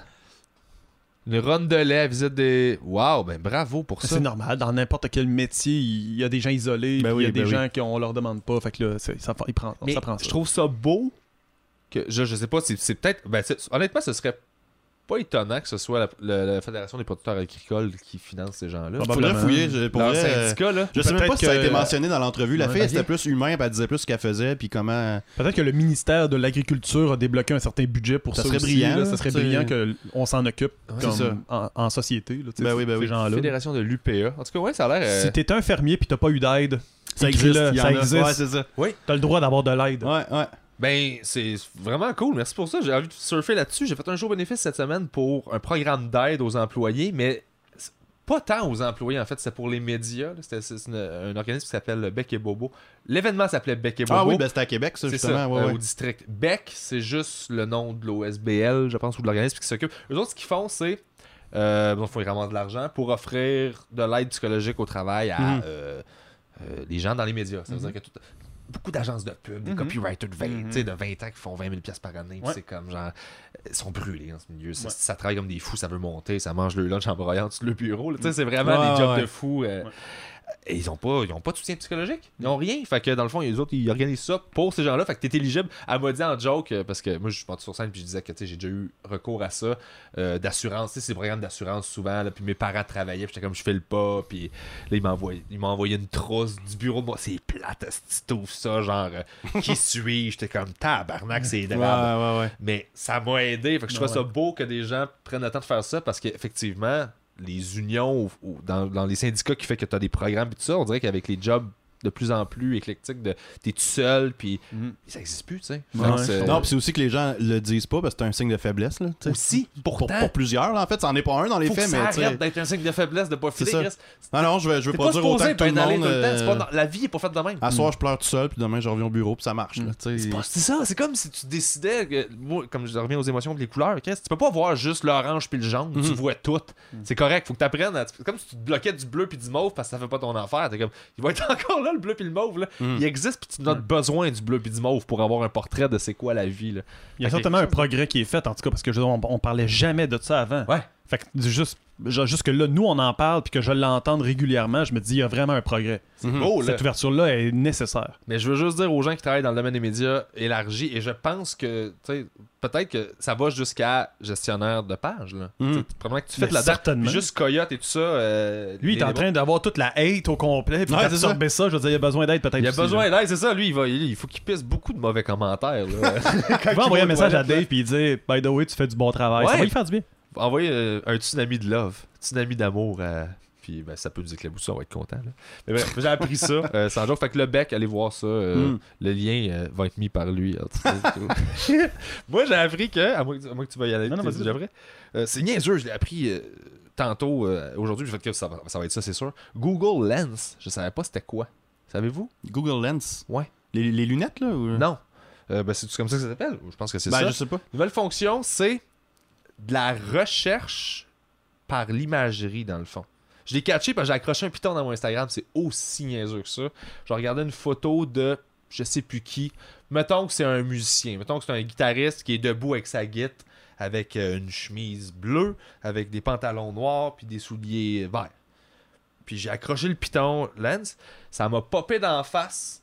Tout ce qui était dans l'image était référencé sur Google. Ouais. La guitare, c'est ça. Si tu veux l'acheter, tu vas là. Si tu veux sa chemise, là, voici des items similaires. Exact. Tout a popé. Puis j'ai fait « Wow! » Et normalement, mon réflexe, c'est comme « Arc, esti de la pub, le marketing me fait chier. Ces hosties-là sont rendus qui nous espionnent jusque là-dedans pour nous vendre des cossins. » Tout ça était là.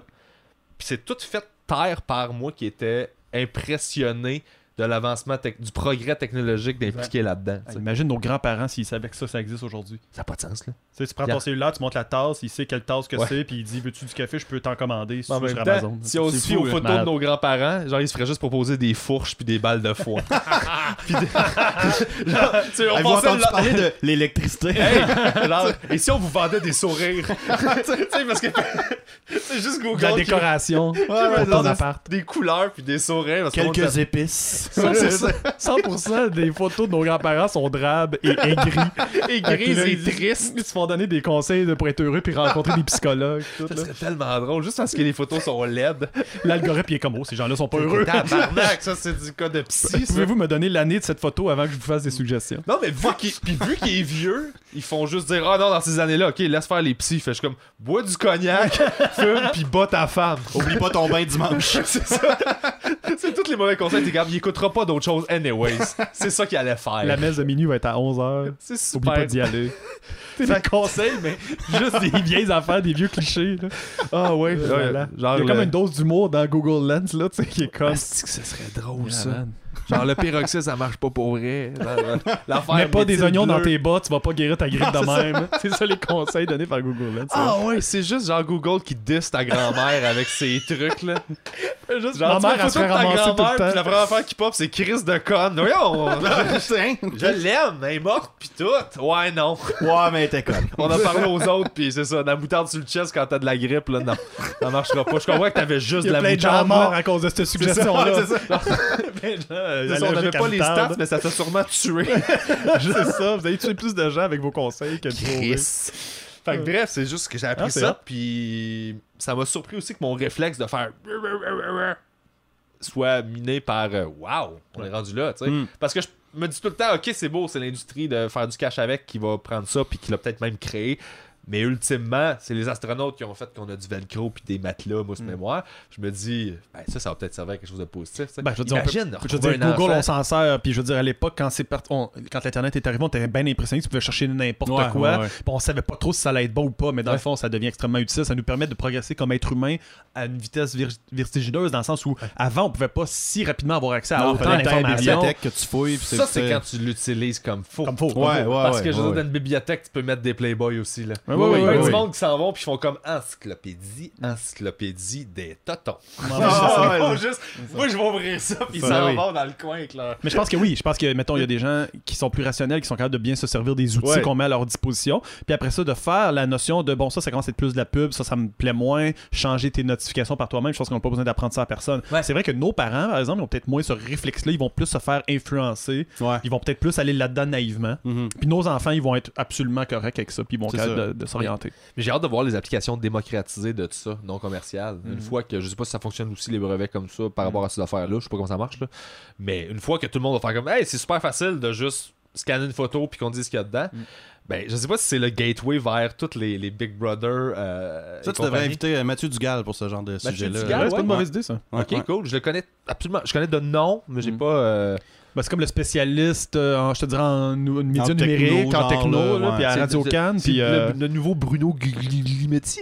je sais pas, mais il est vraiment. C'est vrai qu'il y avait l'émission La Sphère avant, là, ça a changé de nom, mais tu sais, où tu pourrais inviter Catherine Matisse. Catherine Matisse, elle, c'est. Oui, je sais qui, Mathieu Dugal. Ben oui, excusez. Vous avez Ah ouais. raison. Mais Catherine Super Matisse, cool, c'est là. un peu l'équivalent féminin du journaliste techno qu'on a au Québec. Puis Ok. c'est vrai que ça manque de filles dans ce domaine-là, et pourtant, elles sont tellement compétentes. Fait que une fille comme Catherine Matisse dans ton émission serait absolument formidable. Je suis sûr, Merci sûr. pour ça. C'est sûr que je le prends note, puis c'est sûr que je vais Je vais la taguer dans l'émission. Oui.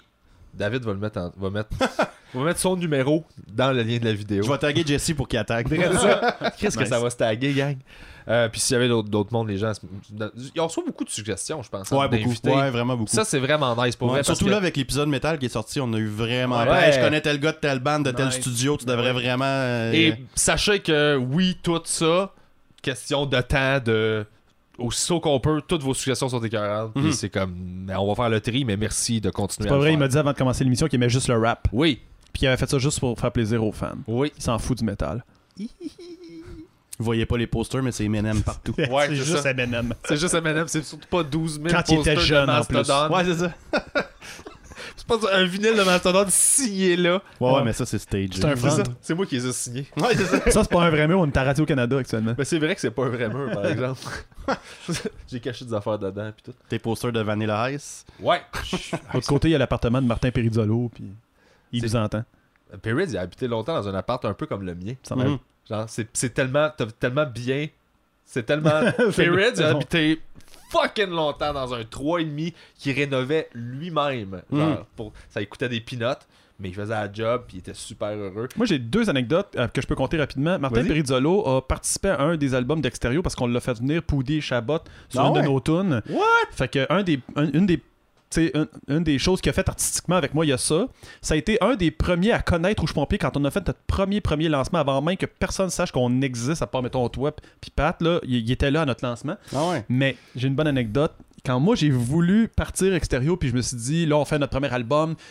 Tu sais, 10 ans après que le band avait commencé à exister, on s'est dit, là, on fait un vrai album. Fait que là, moi, j'ai 22 ans, puis je me dis, là, on le fait, puis on se fait un clip.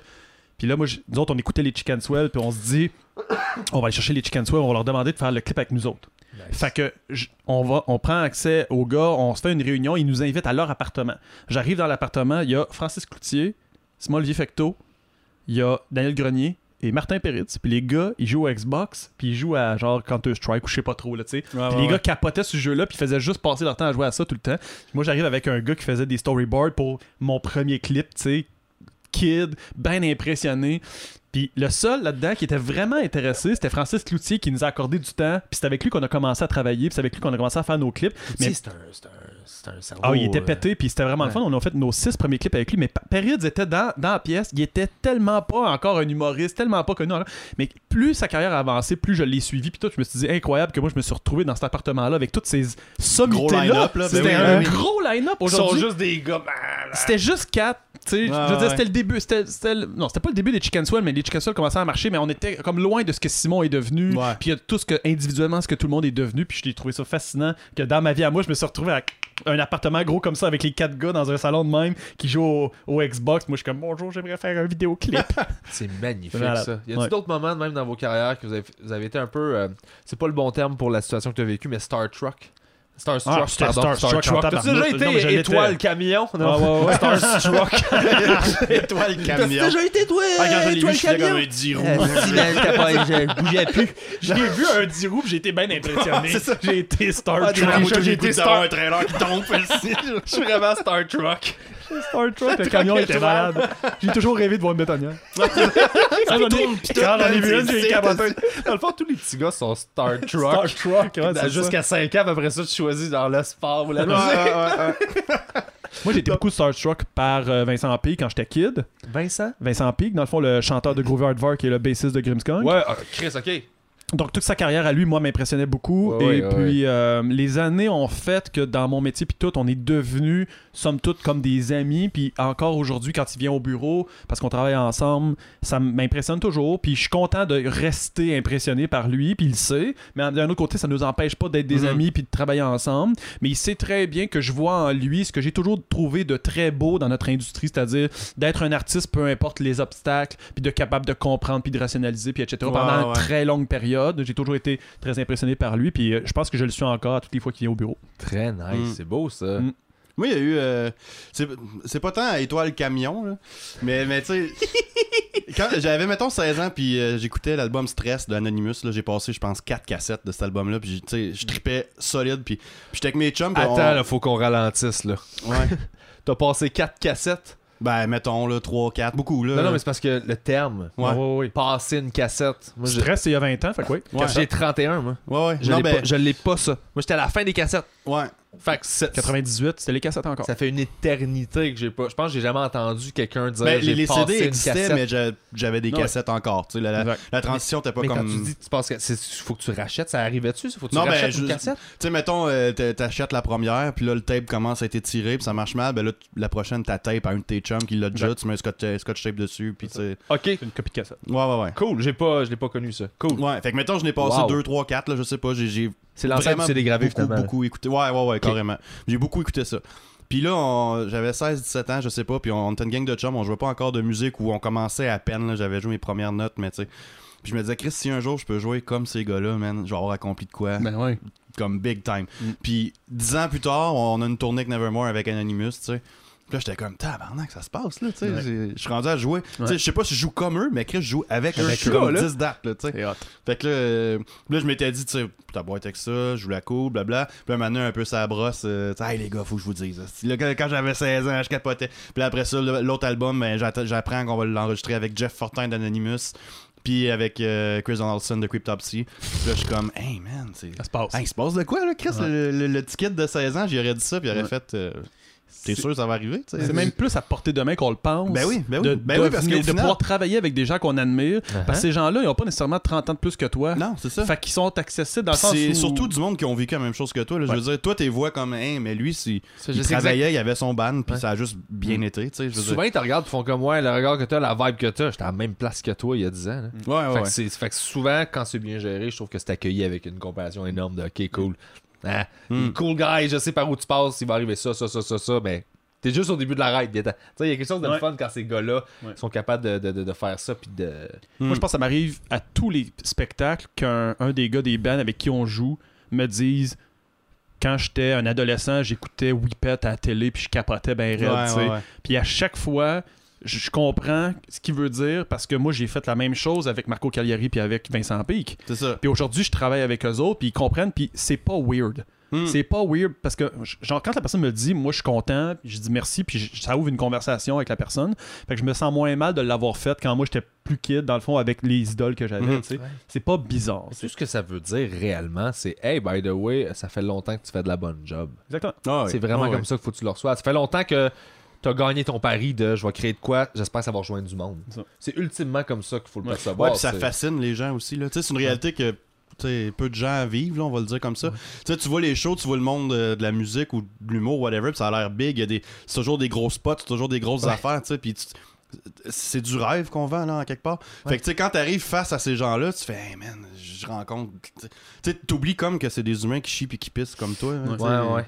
Mais il faut que tu te battes, j'ai l'impression, dans l'industrie pour pas devenir un panneau publicitaire. Dans le sens où ça dépend. Peut-être que moi, j'ai été. On m'a ouvert. Le mainstream, je suis dedans. Ce qui fait que il me repousse pas du tout. J'y vais quand ça me tente. Mais j'ai le beau rôle. J'ai un pied dedans, un pied en dehors quand je veux.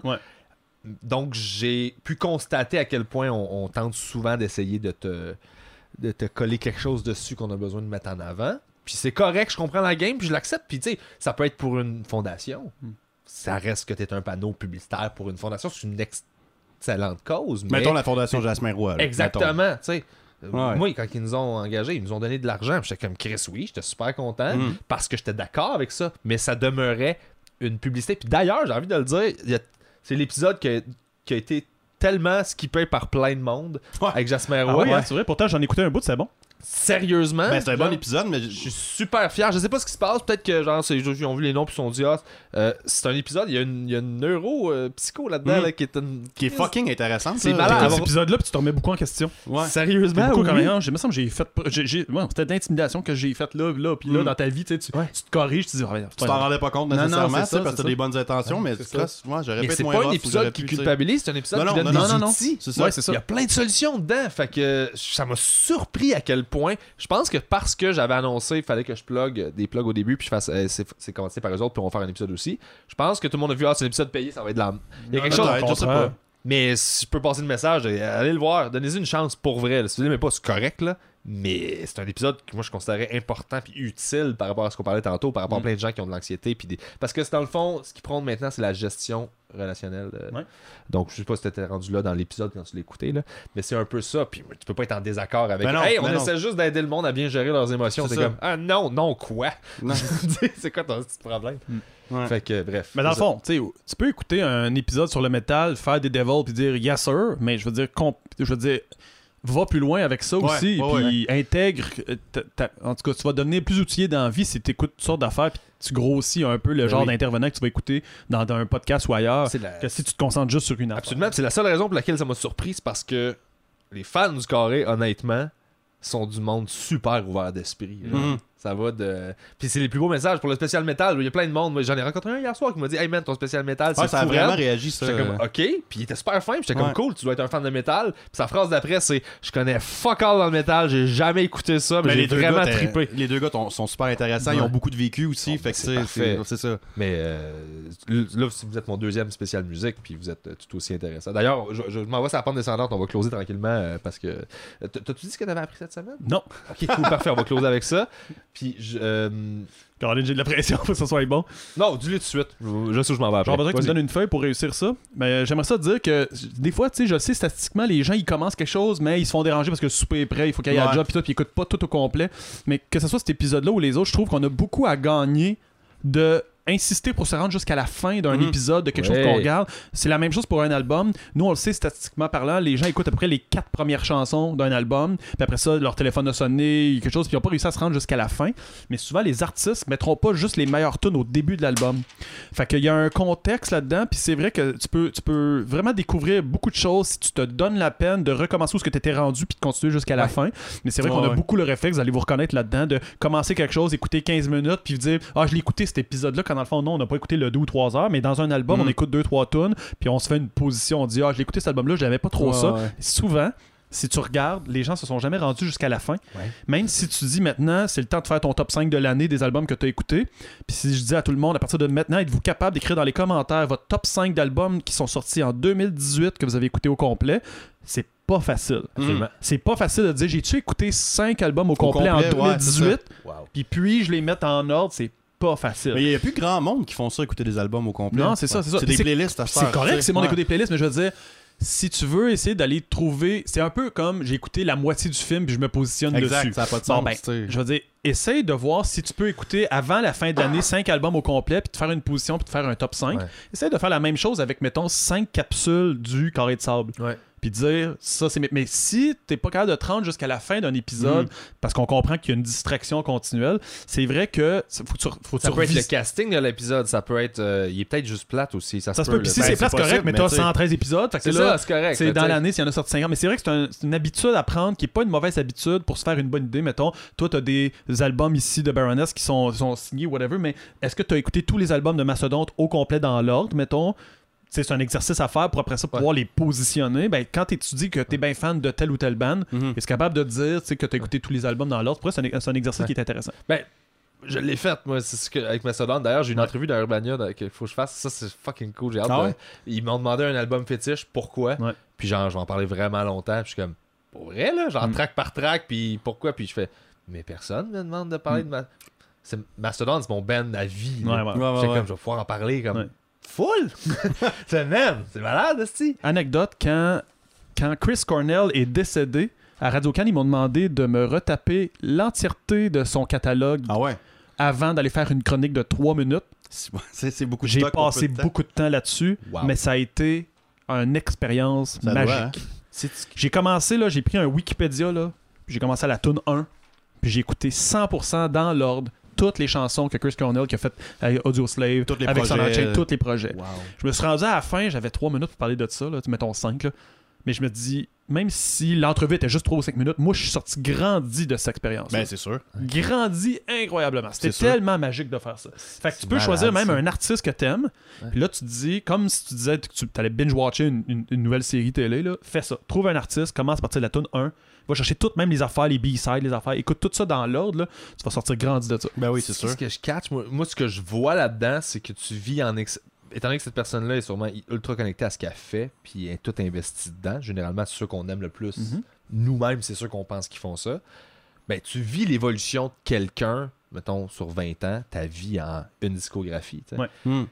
T'apprends à connaître quelqu'un à travers Exactement. son art en condensé. Là. Ouais. Fait que là, t'as comme tabarnak, j'ai une vie au complet. Ouais. Lui, c'est le langage qu'il parle. Fait que c'est ça qu'il y a pour te dire c'est qui lui. C'est ça.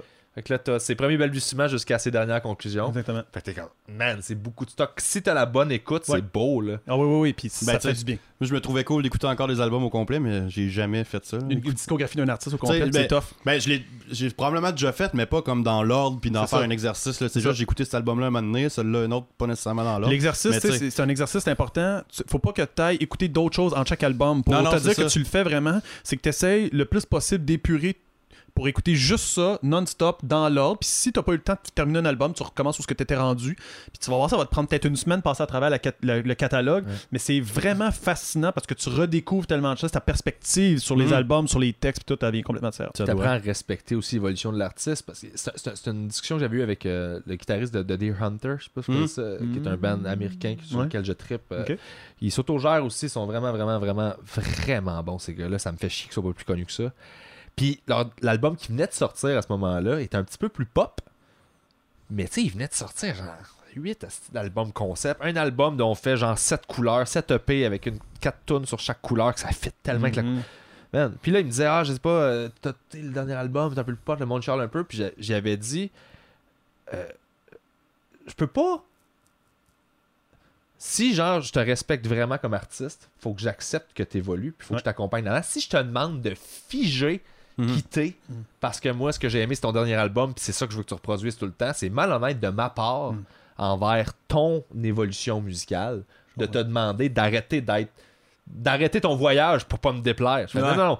Moi, il faut que j'accepte que toi, c'est ça que tu as besoin de faire. Toi, t'es pas obligé d'aimer ça. Non, mais Non, faut- c'est ça. mais tu sais, acceptant ça, c'est comme, t'as plus l'impression d'accompagner quelqu'un dans son développement, tu sais, Oui. puis de faire comme, ben cool, tu sais, ça veut dire que t'as grandi, puis ça t'aide à... Il y a des albums que t'aimais pas, que moi, je détestais au début, ça m'a pris 1 an, puis après ça, j'ai compris pourquoi, puis je trippe sur l'album, mais c'est pas parce que tu l'aimes pas dès le début qu'il fait pas du sens dans le truc global. Fait que prendre du recul avec ta technique, c'est une super bonne idée, tu sais. Mais souvent aussi, les albums, en tout cas, moi, ça me fait souvent ça que j'aime pas ou moins à la première écoute, mais que je finis par aimer. Ça devient vraiment des albums dont je me détacherai jamais. Ouais. Tandis qu'à l'inverse, des albums que je vais écouter, puis à la première écoute, je fais hey, Chris, c'est donc ben bon ça. Mais là, maintenant, je sais pas, je me tanne, puis là, tu sais, souvent, tous les albums que j'écoute, c'est ça, je l'écoute en fou, là, je laisse ça de côté. Puis maintenant, je retombe dessus, puis là, je fais hey, Chris, que c'était bon ça.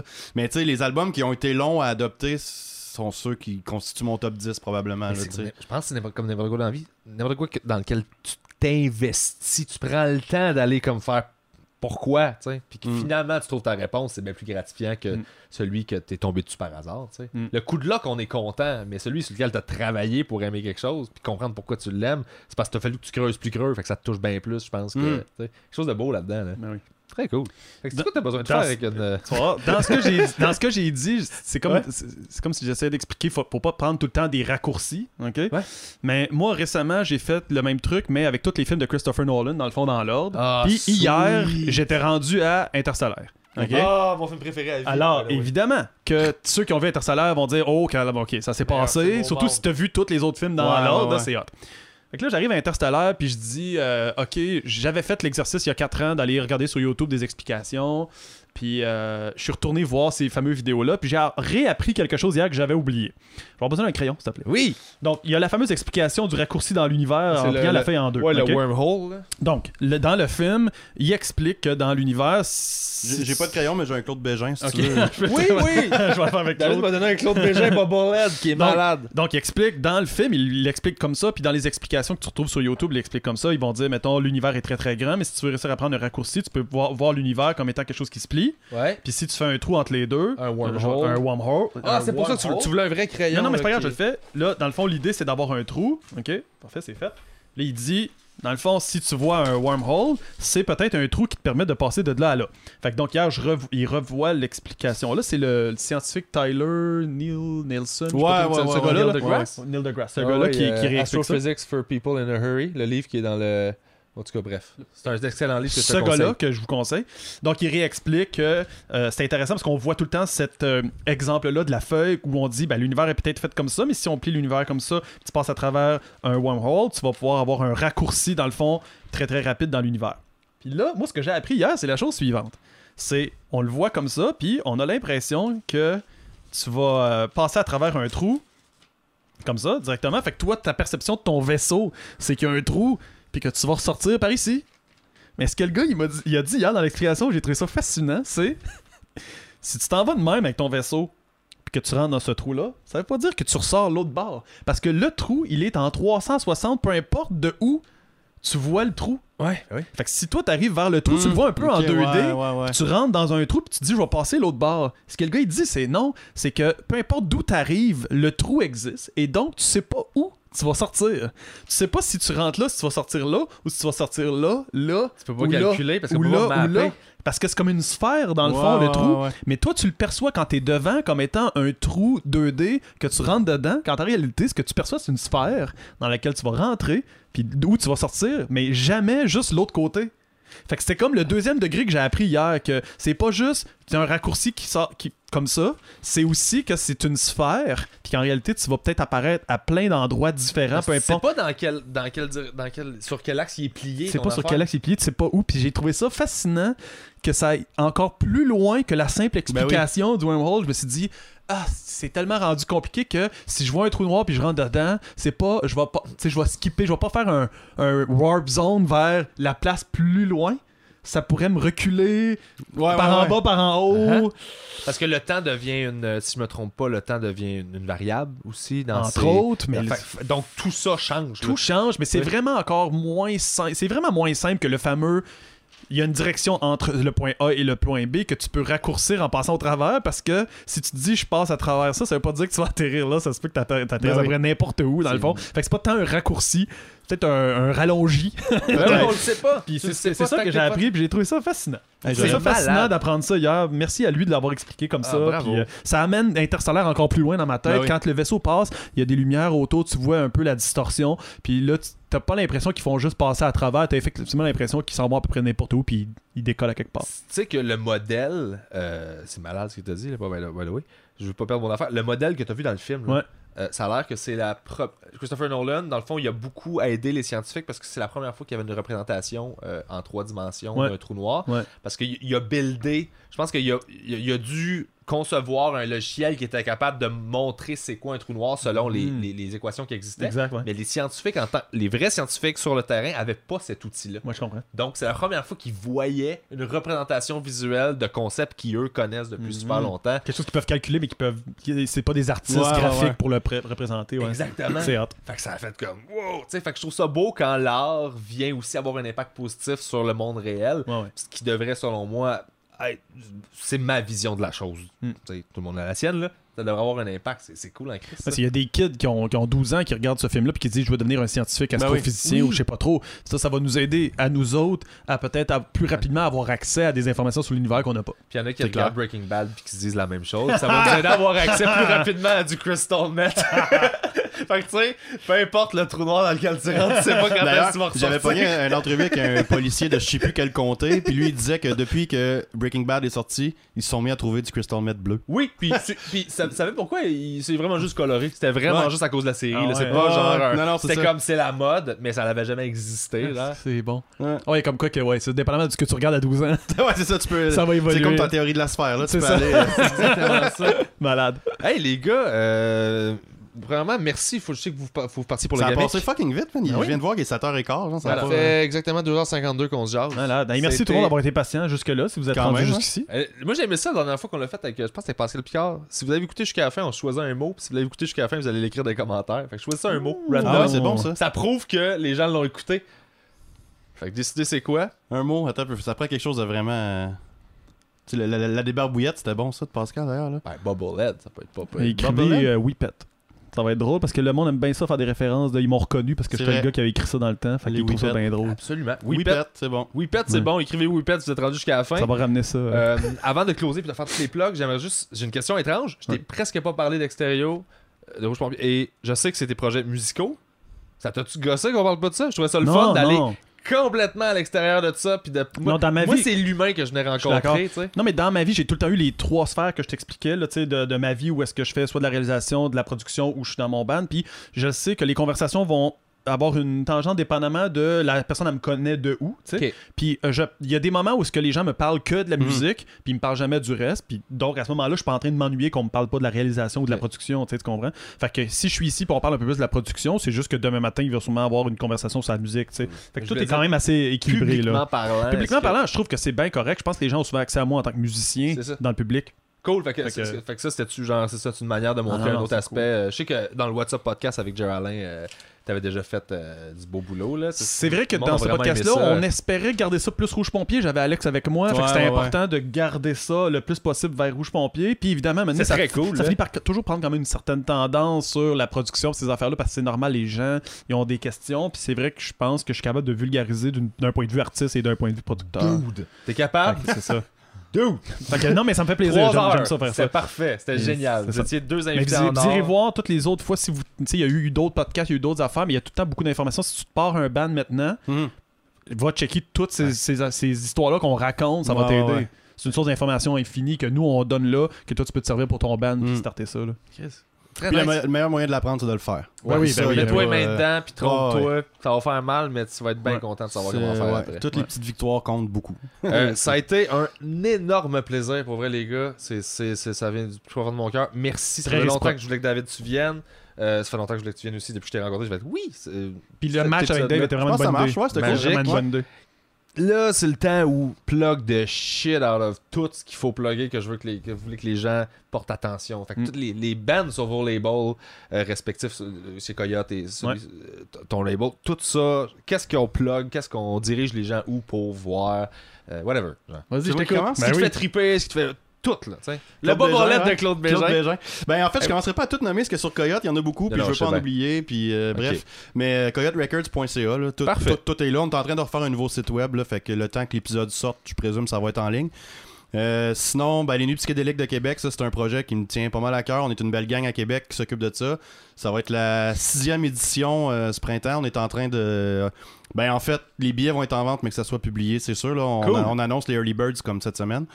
Puis ben, ça fait le tour. Il y a eu la foire brassicole que j'ai travaillé dessus aussi. Première édition, on a monté ça from scratch Ouais. avec la SDC Saint-Sauveur, avec Gabriel Sainte-Marie. C'était super nice, ça a full bien été. Fait qu'il va probablement avoir une 2e édition. C'est pas encore cané, mais on travaille là-dessus beaucoup. Puis ben, Ben, Never More Than Less. ouais, Nevermore, checker ben, les il y a trucs. rien à plugger, Là, mais je allez sais pas, voir. allez là, checker, ouais. tu sais, le but, c'est pas de plugger pour. C'est juste de Il y a rien sortir. qui s'en vient, mais allez voir. Je m'intéresse à toi, Il y a comment je d'ailleurs fais un pour clip qui a découvrir. été réalisé C'est par vrai? Jesse. Ouais, on C'est tue vrai? des zombies dans ce clip-là. C'était ton 48, 9e. Je suis rendu à 137, mais mon Ouais, 44e, gars, c'était un clip de Nevermore Than Less qui tient très bien la route encore aujourd'hui. Ouais, c'était nice, c'était drôle Nice. ça. Il faisait fret, puis on jouait dehors en manche courte. Puis il y a eu full de figurants vraiment Beaucoup nice. de en figurants plus, hein. qui battaient du monde à coups de je sais pas quoi. C'était malade. Ouais, C'était le fun ouais, de faire c'était ça. cool de faire ça. Fait que, ouais, fallait voir ça, Nevermore Than Less. Facebook. On a-tu Instagram? Je sais même plus si on a... Oui, je pense que oui. Ouais, je pense que oui. Fait que... Sinon, Vous avez quand même beaucoup d'albums puis beaucoup de clips. Là. Il y a beaucoup. Ils Ouais, il y a peuvent 4 faire albums. l'exercice de tout écouter Ouais, il y a 4 dans albums. l'ordre. Fait c'est que- hot, Puis il y là. a vraiment une grosse évolution du premier au dernier. Là, ça n'a rien à voir. Là. Ça aurait pu être 2 bandes différents, en fait, là, C'est complètement. cool, ça. là. C'est Ouais. cool de le vivre aussi en accéléré de même. Ouais. Très ouais, nice. ouais. Sinon, ben, t'es sur les pages du carré, du YouTube, Sinon, tu gères ouais, tous les c'est ça, commentaires, exact. puis, C'est ça. fait que, nice, ben merci, puis good job pour ton travail en général. Thanks. Plus sur le carré, je suis fucking content que tu fasses partie du projet. Si t'étais pas là, probablement que je ferais plus le podcast. Bah, il y aurait juste quelqu'un d'autre, là, je pense. Ça, Faut le trouver. C'est ça Ouais. l'affaire. Et moi, c'est pas juste quelqu'un, c'est la bonne personne. Si vous voulez travailler avec C'est PB, ça qui est- prenez-vous avec en show, genre, Ouais. sur une scène là, devant plein de monde, puis après ça va bien aller. Tu ris, mais ça a été honnêtement un des facteurs qui a fait que j'ai catché que c'était toi. Ben, c'est clair, c'est sûr. J'ai fait, alright, on Moi, a c'est vécu ce un que je me suis conflit, dit quand j'ai j'ai vu été te- une marde, j'ai été capable de me ramener, de faire, j'ai été une marde, excuse-moi, j'ai vu comment tu l'as reçu, j'ai vu comment on a géré ça, puis ce qui suivait après, puis j'ai fait, Chris, ça se peut ça, mais ça Ouais. fait pas ça souvent, fait que c'est, pour moi, je regrette pas d'avoir été une marde. Je suis sûr que le monde sont contents d'avoir l'inside aussi dans vous deux. Ah, ben puis oui, tout. ben oui, ben oui. ouais. ben oui. Ouais, Non, tu sais, c'est drôle. c'est un mélange, c'est un happy accident. Moi, je crois à ça. Quand il y a de l'humilité, t'as le droit de te tromper, c'est juste ça. Tu sais, je me dis Ouais. tout le temps, après tu fais excuse. Au moins, ça t'a pas servi à rien, sinon Non. t'es juste Mais j'étais trompé. pas pire en tabarnak ce soir-là, par exemple. C'est sûr, c'est sûr, Rusty. C'est sûr. Ouais, J'en ouais. veux même pas, mais regarde. Ah, non, ben moi non plus. Je suis juste humain. Ouais, c'est ça. Mais bref, merci d'être venu. Et Jesse, qu'est-ce que. Ben là, on est aussi. C'est pratique qu'on soit ici parce que tantôt, il y a un gala qui existe, un gala de la musique indépendante qui est un peu finalement la portion finalement pas trop élitiste de la musique qui se réunit, puis bon, ils se donnent des trophées, puis c'est correct. C'est pas un gala où moi j'ai eu beaucoup de succès dans les 13 dernières années. Je pense que j'ai gagné finalement aucun trophée, mais j'y vais parce que ça me permet de rester au courant de ce qui se passe en musique actuellement. Ils font un très gros recensement de tout ce qui s'est fait en musique. T'as pas besoin de t'inscrire ou de payer pour y participer. Donc, il y a un recensement de la musique. Fait que moi, j'y vais, puis je participe parce que je veux savoir ce qui a eu lieu cette année, puis ce qui va peut-être être... J'essaie de me garder au courant de la musique, la nouvelle musique, dans le fond. Fait que ça on s'en va là. Ouais, puis c'est un truc sans prétention aussi. C'est exactement, nice, là. exactement, ça va très aller là vite. bien de même, là. Y a pas c'est ça, tu rentres là, ils donnent des prix. Non, mais tu sais, dans le sens où il y a quelque chose de plus... Tout le monde est debout, il y a un bar dans le coin. C'est beau, mais c'est ce que je reprochais à la disque. Ouais. Je veux dire, je regarde ces gens-là monter, puis genre faire comme s'ils s'en crissaient d'être là. Puis je fais comme si tu t'en crissais vraiment, pointe-toi juste pas au gars-là. Ça, c'est mon premier réflexe. Non, mais il y a ça même au gars, mais qu'il y a du monde qui font semblant qu'ils sont au-dessus de ça. Ce que je veux dire, c'est que dans ce gars-là, l'intention, c'est de dire, ben, on va donner quand même une chance plus égale à tout le monde. Mais c'est beau, ça. Ouais, c'est beau. Nous autres, on s'en va là-bas. Moi, j'ai 2 clips qui sont en nomination, un pour Rouge Pompier puis un pour Octoplot. J'ai Capitaine Révolte qui ont une nomination pour le nouvel album qu'on a sorti avec Slam Disc. On a les Messieurs qui ont aussi une nomination, je me trompe pas. Fait qu'il y a toutes sortes de nos artistes qui vont être là. Puis là, on s'en va là pour voir, ben, tu sais, si les gars vont gagner ou pas. Mais j'ai une chose est sûre, c'est que je pense que tout le monde s'en va là-bas en se disant tant mieux, oui, non. Mais je pense qu'ils vont. Le monde sort de là pas mal moins en crise que dans un autre gala comme celui de la disque. C'est-tu plus un gala entre. Je sais pas, c'est ça, moins élitiste. Je pense que ça doit être le fun. Ouais, c'est beaucoup moins élitiste. Moins de bullshit, ça doit faire du bien. Oui, puis puis ça t'a juste, tu sais, que t'es allé prendre une bière, ça t'a coûté ton argent de ta bière, puis c'est ça. Fait que t'as passé une bonne soirée, fait que c'est cool. Fait que je veux quand même souligner ça. Je pense que c'est du travail important qu'ils font. Absolument. Puis, c'est le gamic? Oui, c'est le gamic. Nous autres aussi, on a du monde nominé d'ailleurs. On a Félix Diot, puis on a Larry Kidd aussi. Les Nuits psychédéliques sont en nomination pour Festival de l'année. Pour vrai? Ouais, pour vrai. Mais tu sais, contre FME puis la noce, fait que je m'attends pas à grand-chose. Ouais, la noce, c'est cette année, puis ouais, c'est des grosses affaires. Tu vois un peu le genre. Il y a les journées folk de Joliette, puis je pense je trouve ça le fun d'entendre parler de ces événements-là dans une nomination de gala. C'est juste ça que je trouve cool. Fait que ça met en lumière quelque chose. Mettons la radio web de l'année, là, genre Choc contre je sais pas quoi.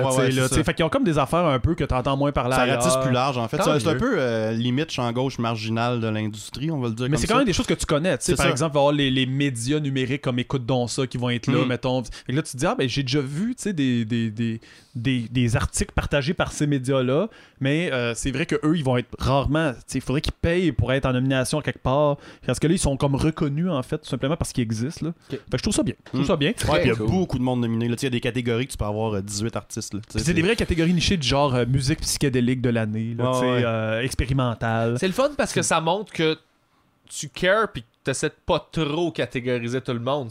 Pour moi, c'est juste ça. Il essaie surtout d'oublier personne, en fait. Dans l'intention de, regarde, genre, je sais que vous avez une petite catégorie précise, fait qu'on va prendre le temps de vous dissocier pour que vous soyez heureux. Parce que ils font jouer des bandes, excuse, je veux pas. Mais tu sais, ils font jouer des bandes aussi. Nevermore Than Less, on l'a déjà fait.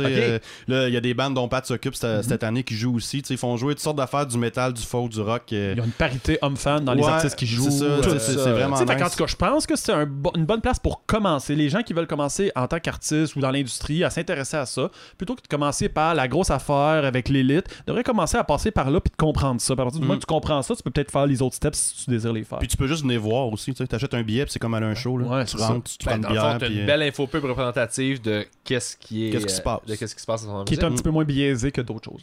Get the Shot est nominé d'ailleurs cette année aussi dans la catégorie métal.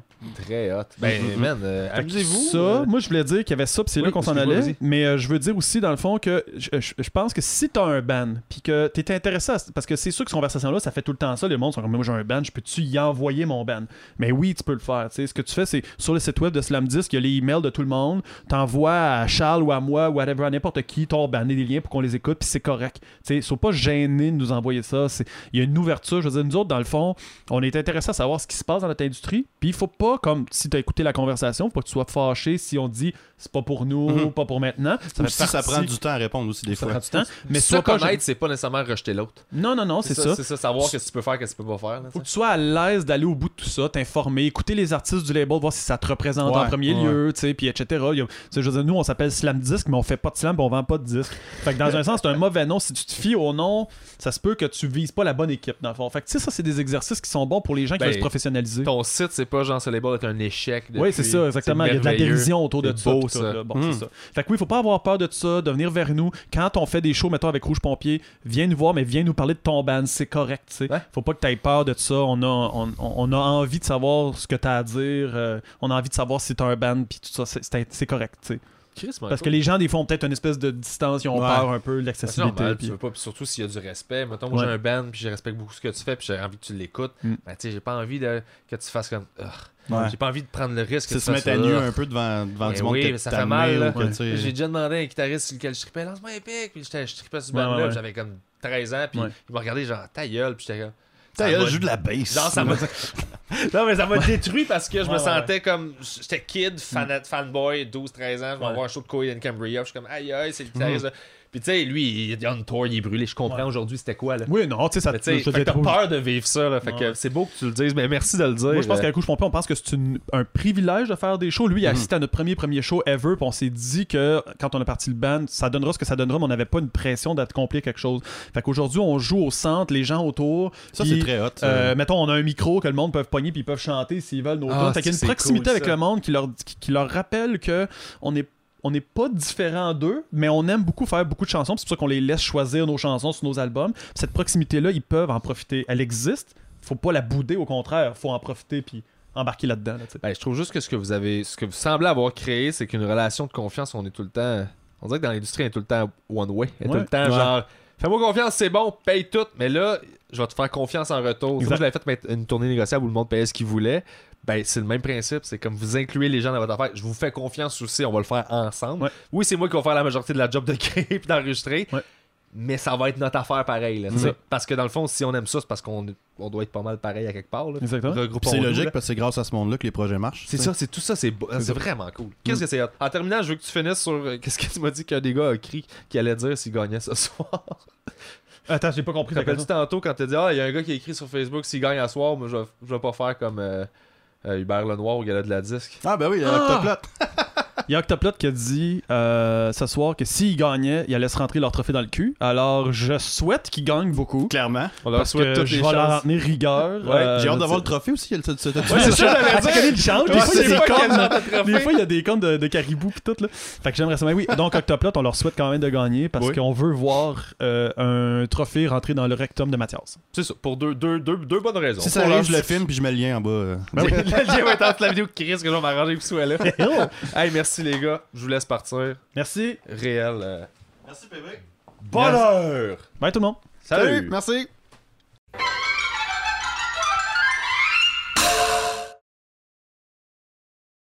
Chris. Asti, juste plate, man. Quel épisode que ça finisse. J'ai calissé. Je vous haïs. Ça fait comme 10 minutes j'attends de partir. Ouais, facile. J'avais envie de chier tout le long. Ouais, c'est ça. Je savais que ça allait être une bonne idée parce que on a quand même des choses en commun.